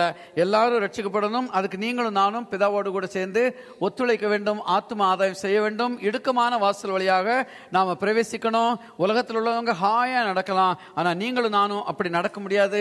கட்டாயமாக இடுக்கமான வாசல் வழியாக பிரவேசிக்கணும். பாவம் செய்ய தூண்டுகிற இந்த மாம்சத்தை நாம் ஒருக்க வேண்டும். ஃபிளஷ் எத்தனையோ காரியங்களை செய்யன்னு சொல்லணும், ஆனா நம்முடைய ஆவி அதுக்கு எதிர்த்து நின்று செய்ய மாட்டேன் என்று சொல்லி நம்ம செய்ய படிக்க கற்றுக்கொள்ள வேண்டும். இதெல்லாம் செய்தா ஜீவ புஸ்தகத்திலே நம்முடைய பெயர் எழுதப்படும். அப்படி எழுதப்பட்டாதான் நம்ம பரலோக ராஜ்யத்துக்கு போக முடியும். ஸோ திஸ் இஸ் ஒரு காமன் க்ரௌடாக இருக்கிறதுனால I cannot give an altar call. அதனால நீங்கள் ஆண்டவருக்கு பிரியமாய் வாழுங்க, பைபிளை ஒழுங்காக வாசிங்க, ஜெபம் பண்ணுங்க. எந்த சர்ச்சுக்கு போனாலும் அந்த சர்ச்சுக்கு உண்மையாக இருங்க. சபையை விட்டு பிரிந்து போகிறவங்க ஆந்தி கிறிஸ்துவின் ஆவியை உடையவர்கள்னு சொல்லி பைபிள் எழுதியிருக்குதுன்னா சொல்லலை. ஸோ சபையை விட்டு பிரியாதீங்க, இருக்கிற சபையில் ஒழுங்காக இருங்க, நல்லா இருங்க. காணிக்கை தசவம் வாங்கல, சபையில் செலுத்துங்க, சபையின் ஊழியங்களை தாங்குங்க, ஊழியக்காரர்களை கனப்படுத்துங்க, யாரையும் குறித்து இழிவாக பேசாதீங்க. எல்லா பிரதர் சிஸ்டர்ஸோடும் கூட அன்போடு கூட வாழுங்க. தெய்வீக அன்பை நீங்க காமிக்காம நம்ம தேவனை என்ன செய்ய முடியாது, நேசிக்கவே முடியாது. ஒரு சகோதரனை சகோதரியை நம்ம பகிச்சுக்கிட்டு எப்படி இந்த உலகத்தில் வாழ முடியும்? அதனால சந்தோஷமாய் வாழுங்க. இதோடு கூட என்னுடைய ஸ்டடியை நான் முடித்துக் கொள்கிறேன். உங்களுக்கு கேள்வி நேரத்துக்காக ஒரு 5 minutes கொடுக்குறேன். ஏன்னா 2:50 வரைக்கும் பாஸ்டர் குணசீலன் எனக்கு டைம் கொடுத்துருக்காரு. 2:45 ஆச்சு. I'll give you a little time to ask some questions. Question ரெலவெண்ட்டாக கேளுங்க, இந்த ஸ்டடிக்கு ஏற்றபடி கேளுங்க. சும்மா எதையாவது கேட்டுட்டு இருக்காதீங்க. காயின் யாரை கல்யாணம் பண்ணான்னு. காயின் யாரை கல்யாணம் பண்ணா உங்களுக்கு என்ன? நீங்கள் கல்யாணம் பண்ண ஆளு ஞாபகம் இருந்தால் போதும். ரைட். அதனால ஏதாவது நீங்கள் கேள்வி கேட்கலாம். அதுக்கப்புறம் உங்களுக்கு நல்ல ஒரு லஞ்ச் வச்சுருக்கிறாங்க. ரைட். நான் பர்பஸாக லஞ்சை கட் பண்ணிவிட்டு நேராக டீச் பண்ணி முடிச்சிட்டேன். ஸோ லஞ்சை சாப்பிடுங்க, சந்தோஷமாக போங்க. நாங்களும் இங்கே இருந்து இன்னொரு 1 monthல நாங்கள் இந்தியாவுக்கு போயிடுவோம். ஸோ நம்ம மறுபடியும் சந்திப்போமான்னு தெரியாது. ஆனால் கட்டாயம் மத்திய ஆகாயத்தில் என்ன செய்ய வேண்டும், நம்ம சந்திக்க வேண்டும். ஒரு வழியிலேயே சொல்லுவோமா? ரைட். அதுக்கு ரெடியாக வாழுங்க. Once again I thank you for coming. இந்த நாளை எடுத்து நீங்கள் வந்ததுக்காக உங்களுக்கு நன்றி சொல்லுகிறேன். ஏதாவது கேள்வி இருந்தால் நீங்கள் கேட்கலாம், நான் உங்களுக்கு ஒரு பதில் சொல்லுவேன். என்னால் முடிந்த அளவுக்கு பதில் சொல்லுவேன். Any questions? என்னம்மா 1000 வருஷ சர்ச்சில் கொஞ்சம் இந்த மைக்கு அங்கே வருது மைக் வருது. 1000 வருடம் அரசாட்சியிலே நாம் முதலாம் உயிர்த்தெழுதலில் பங்கடைந்த பரிசுத்தவான்கள் ஆளுகை செய்வார்கள். பின்பு சாத்தான் கட்டவிழ்க்கப்படுகிறான். சாத்தான் கட்டவிழ்த்த பின்பு அவன் அந்த ஜாதிகளை கூட்டிக் கொண்டு கோகையும் மாகோகையும் அழைத்து வருகிறான். அப்போ என் பரிசுத்த பர்வதம் எங்கும் தீங்கு செய்வார் ஒருவரும் இல்லை என்று எழுதப்பட்டிருக்கு. அந்த 1000 வருட அரசாட்சியிலே தீங்கே கிடையாது. அப்போ இந்த சாத்தான் போய் எப்படி அந்த ஒரு கடற்கரை மணலத்தனையான கூட்டத்தை அது கூட்டிக் கொண்டு வருகிறான்? அதுதாம்மா சாத்தானுடைய வேலை. மனுஷரை வஞ்சிக்கிறது தான் சாத்தானுடைய வேலை. நான் சொன்னேன், ஏதேன் தோட்டத்துக்குள்ள போய் ஏவாளை அவனால வஞ்சிக்க முடியும்னு சொல்லி சொன்னா, இந்த ஜனங்களை வஞ்சிக்கிறது எவ்வளவு இதான காரியம். மனுஷனுடைய மூளை எப்பவுமே அப்படித்தான், ஒரு மதில் மேல் பூனை மாதிரி தான். இந்த பக்கம் பாயுமா அந்த பக்கம் பாயுமான்னு தெரியாது. ஸோ அந்த 1000 வருட அரசாட்சியில தேவனோடு தானே நம்ம ஆளுகை செய்கிறோம், இயேசுவோடு கூட ஆளுகை செய்கிறோமா. ஆனாலும் ரிபல்லியன் அப்படிங்கிறது மனுஷனுடைய மனசுக்குள்ள இருந்துட்டே தான் இருக்கும். ஆண்டவர் இல்லம்மா, இல்ல எப்போன்னு கேக்குறீங்களா, எப்படின்னு கேக்குறீங்களா? எப்படிங்கிறது இதுதான். ஓகே, வஞ்சிக்கிறதுனா என்ன? ஏமாத்துறது இல்லையா, பொய்யை உண்மை மாதிரி சொல்றது. அதாவது பரிசுத்த பர்வதம் எங்கும் தீங்கு செய்வார் ஒருவரும் இல்லை அப்படின்னு சொல்ல. தீங்கு செய்கிறது வேற, பாவம் செய்கிறது வேற. ஓகே, நான் சொன்னேன், திருடர்கள் இருக்க மாட்டாங்க, கொள்ளையடிக்க மாட்டாங்க, யாரும் கொலை பண்ணி சாக மாட்டாங்க, யாரும் வியாதி வந்து சாக மாட்டாங்க, ஆக்சிடென்ட்ல யாரும் சாக மாட்டாங்க, ஒருத்தர் வீட்டில் போய் ஒருத்தர் திருடிட்டு வர மாட்டாங்க, ரோட்ல அடிச்சு போட்டுற மாட்டாங்க. இதுதான் தீங்கு செய்கிறது. ஒரு மிருகத்தோடு கூட, ஒரு சிங்கத்தை பார்த்தா கூட அது நம்மளை ஒன்றும் செய்யாது. சிறுபுள்ள போய் ஒரு விரியன் பாம்பு புற்றுக்குள்ள கைவிட்டாலும் அது ஒன்றும் செய்யாது. இதுதான் தீங்கு செய்யாம இருக்கிறது. ஆனா மனிதனுடைய மனதில் இருக்கிற பாவம் entirely thing. Just for example, அவன் எந்த மாதிரி அதை செய்வான், என்ன மாதிரி கூட்டுறதுக்கு ஒரு ஏதாவது சொல்லணும் இல்லையா? நாம கட்டாயம். வஞ்சிக்கிறதுனா பொய் சொல்றது. எப்படி ஏவாள்கிட்ட பொய் சொல்லி வஞ்சித்தான்? தேவன் சொல்றாரு, அதை சாப்பிட்டனால நீங்க சாவீங்கன்னா நீங்க சாக மாட்டீங்க, நீங்க தேவனை மாதிரி நீங்க மாறிடுவீங்க அப்படின்லாம் சொல்லி பொய் சொல்றாரு இல்லையா? அந்த மாதிரி ஏதாவது பொய் சொல்லுவான். என்ன சொல்லுவான்னு தெரியாது. அந்த முதலாம் உயிர்த்தெழுல பங்கடைந்த அந்த பரிசுத்தவான்கள் அக்கினியனால அப்ப அழிக்கப்படுறாங்க. அதுல கடற்கரை மணலத்தனையா இருக்கிற கூட்டங்கள் அப்படி இல்ல. தேவனுக்கு விரோதமாய் வருகிறவங்க தான் அந்த அக்னினால அழிக்கப்படுறாங்க. சாத்தான் போய் கோகு மாகோக வஞ்சித்து கொண்டு வர்றான் இல்லையா, அந்த கூட்டம் தான் அழிக்கப்படுறாங்க. பரிசுத்தவான்கள் எப்படி அழிக்கப்படுவாங்க? 2 கூட்டங்கள் இருக்கு. பரிசுத்தவான்கள் அந்த டைம்ல 1000 வருஷ அரசாட்சியுடைய முடிவில் 2 கூட்டமா மாறிடும். ஓகே, உபத்திரவ காலத்துல வந்தவங்க, பட் பல ஜெனரேஷன் போயிடும் 1000 வருஷ அரசாட்சியில. ஓகேமா? ரைட். எனிதிங்? வேற ஏதாவது கேள்வி இருக்குதுங்களா? ஓகே, இதுதான் என்னுடைய கான்டாக்ட் டீட்டெயில்ஸ். ஒருவேளை இப்போ உங்களுக்கு கேட்க முடியாது, பின்னாடி ஏதாவது சந்தேகம் இருக்குது கேட்கணும் அப்படின்னு சொல்லி சொன்னால் நீங்கள் கட்டாயம் என்கிட்ட கேட்டிங்கன்னு சொன்னால் உங்களுக்கு நான் பதில் கொடுப்பேன். நான் வாட்ஸ்அப்பில் இருக்கிறேன், நான் எனக்கு ஃபேஸ்புக்லேயும் நான் ஆக்டிவாக இருப்பேன். இமெயில் ஐடி இருக்குது, நீங்கள் இமெயில் மீது தான் போடலாம். ஐஎம்ஓவில் இருக்கிறேன், ஐஎம்ஓவில் கூப்பிடலாம். அதான் என்னுடைய இந்தியன் ஃபோன் நம்பர்ஸ், 2 நம்பருமே வாட்ஸ்அப்பில் இருக்குது. ஸோ நீங்கள் கட்டாயம் என்கிட்ட நீங்கள் இந்த விஷயமா ஏதாவது கேட்கணும்னு சொன்னால் தாராளமாக கேட்கணும், உங்களுக்கு பதில் சொல்ல நான் ரெடியாக இருக்கிறேன். Right? So God bless you all.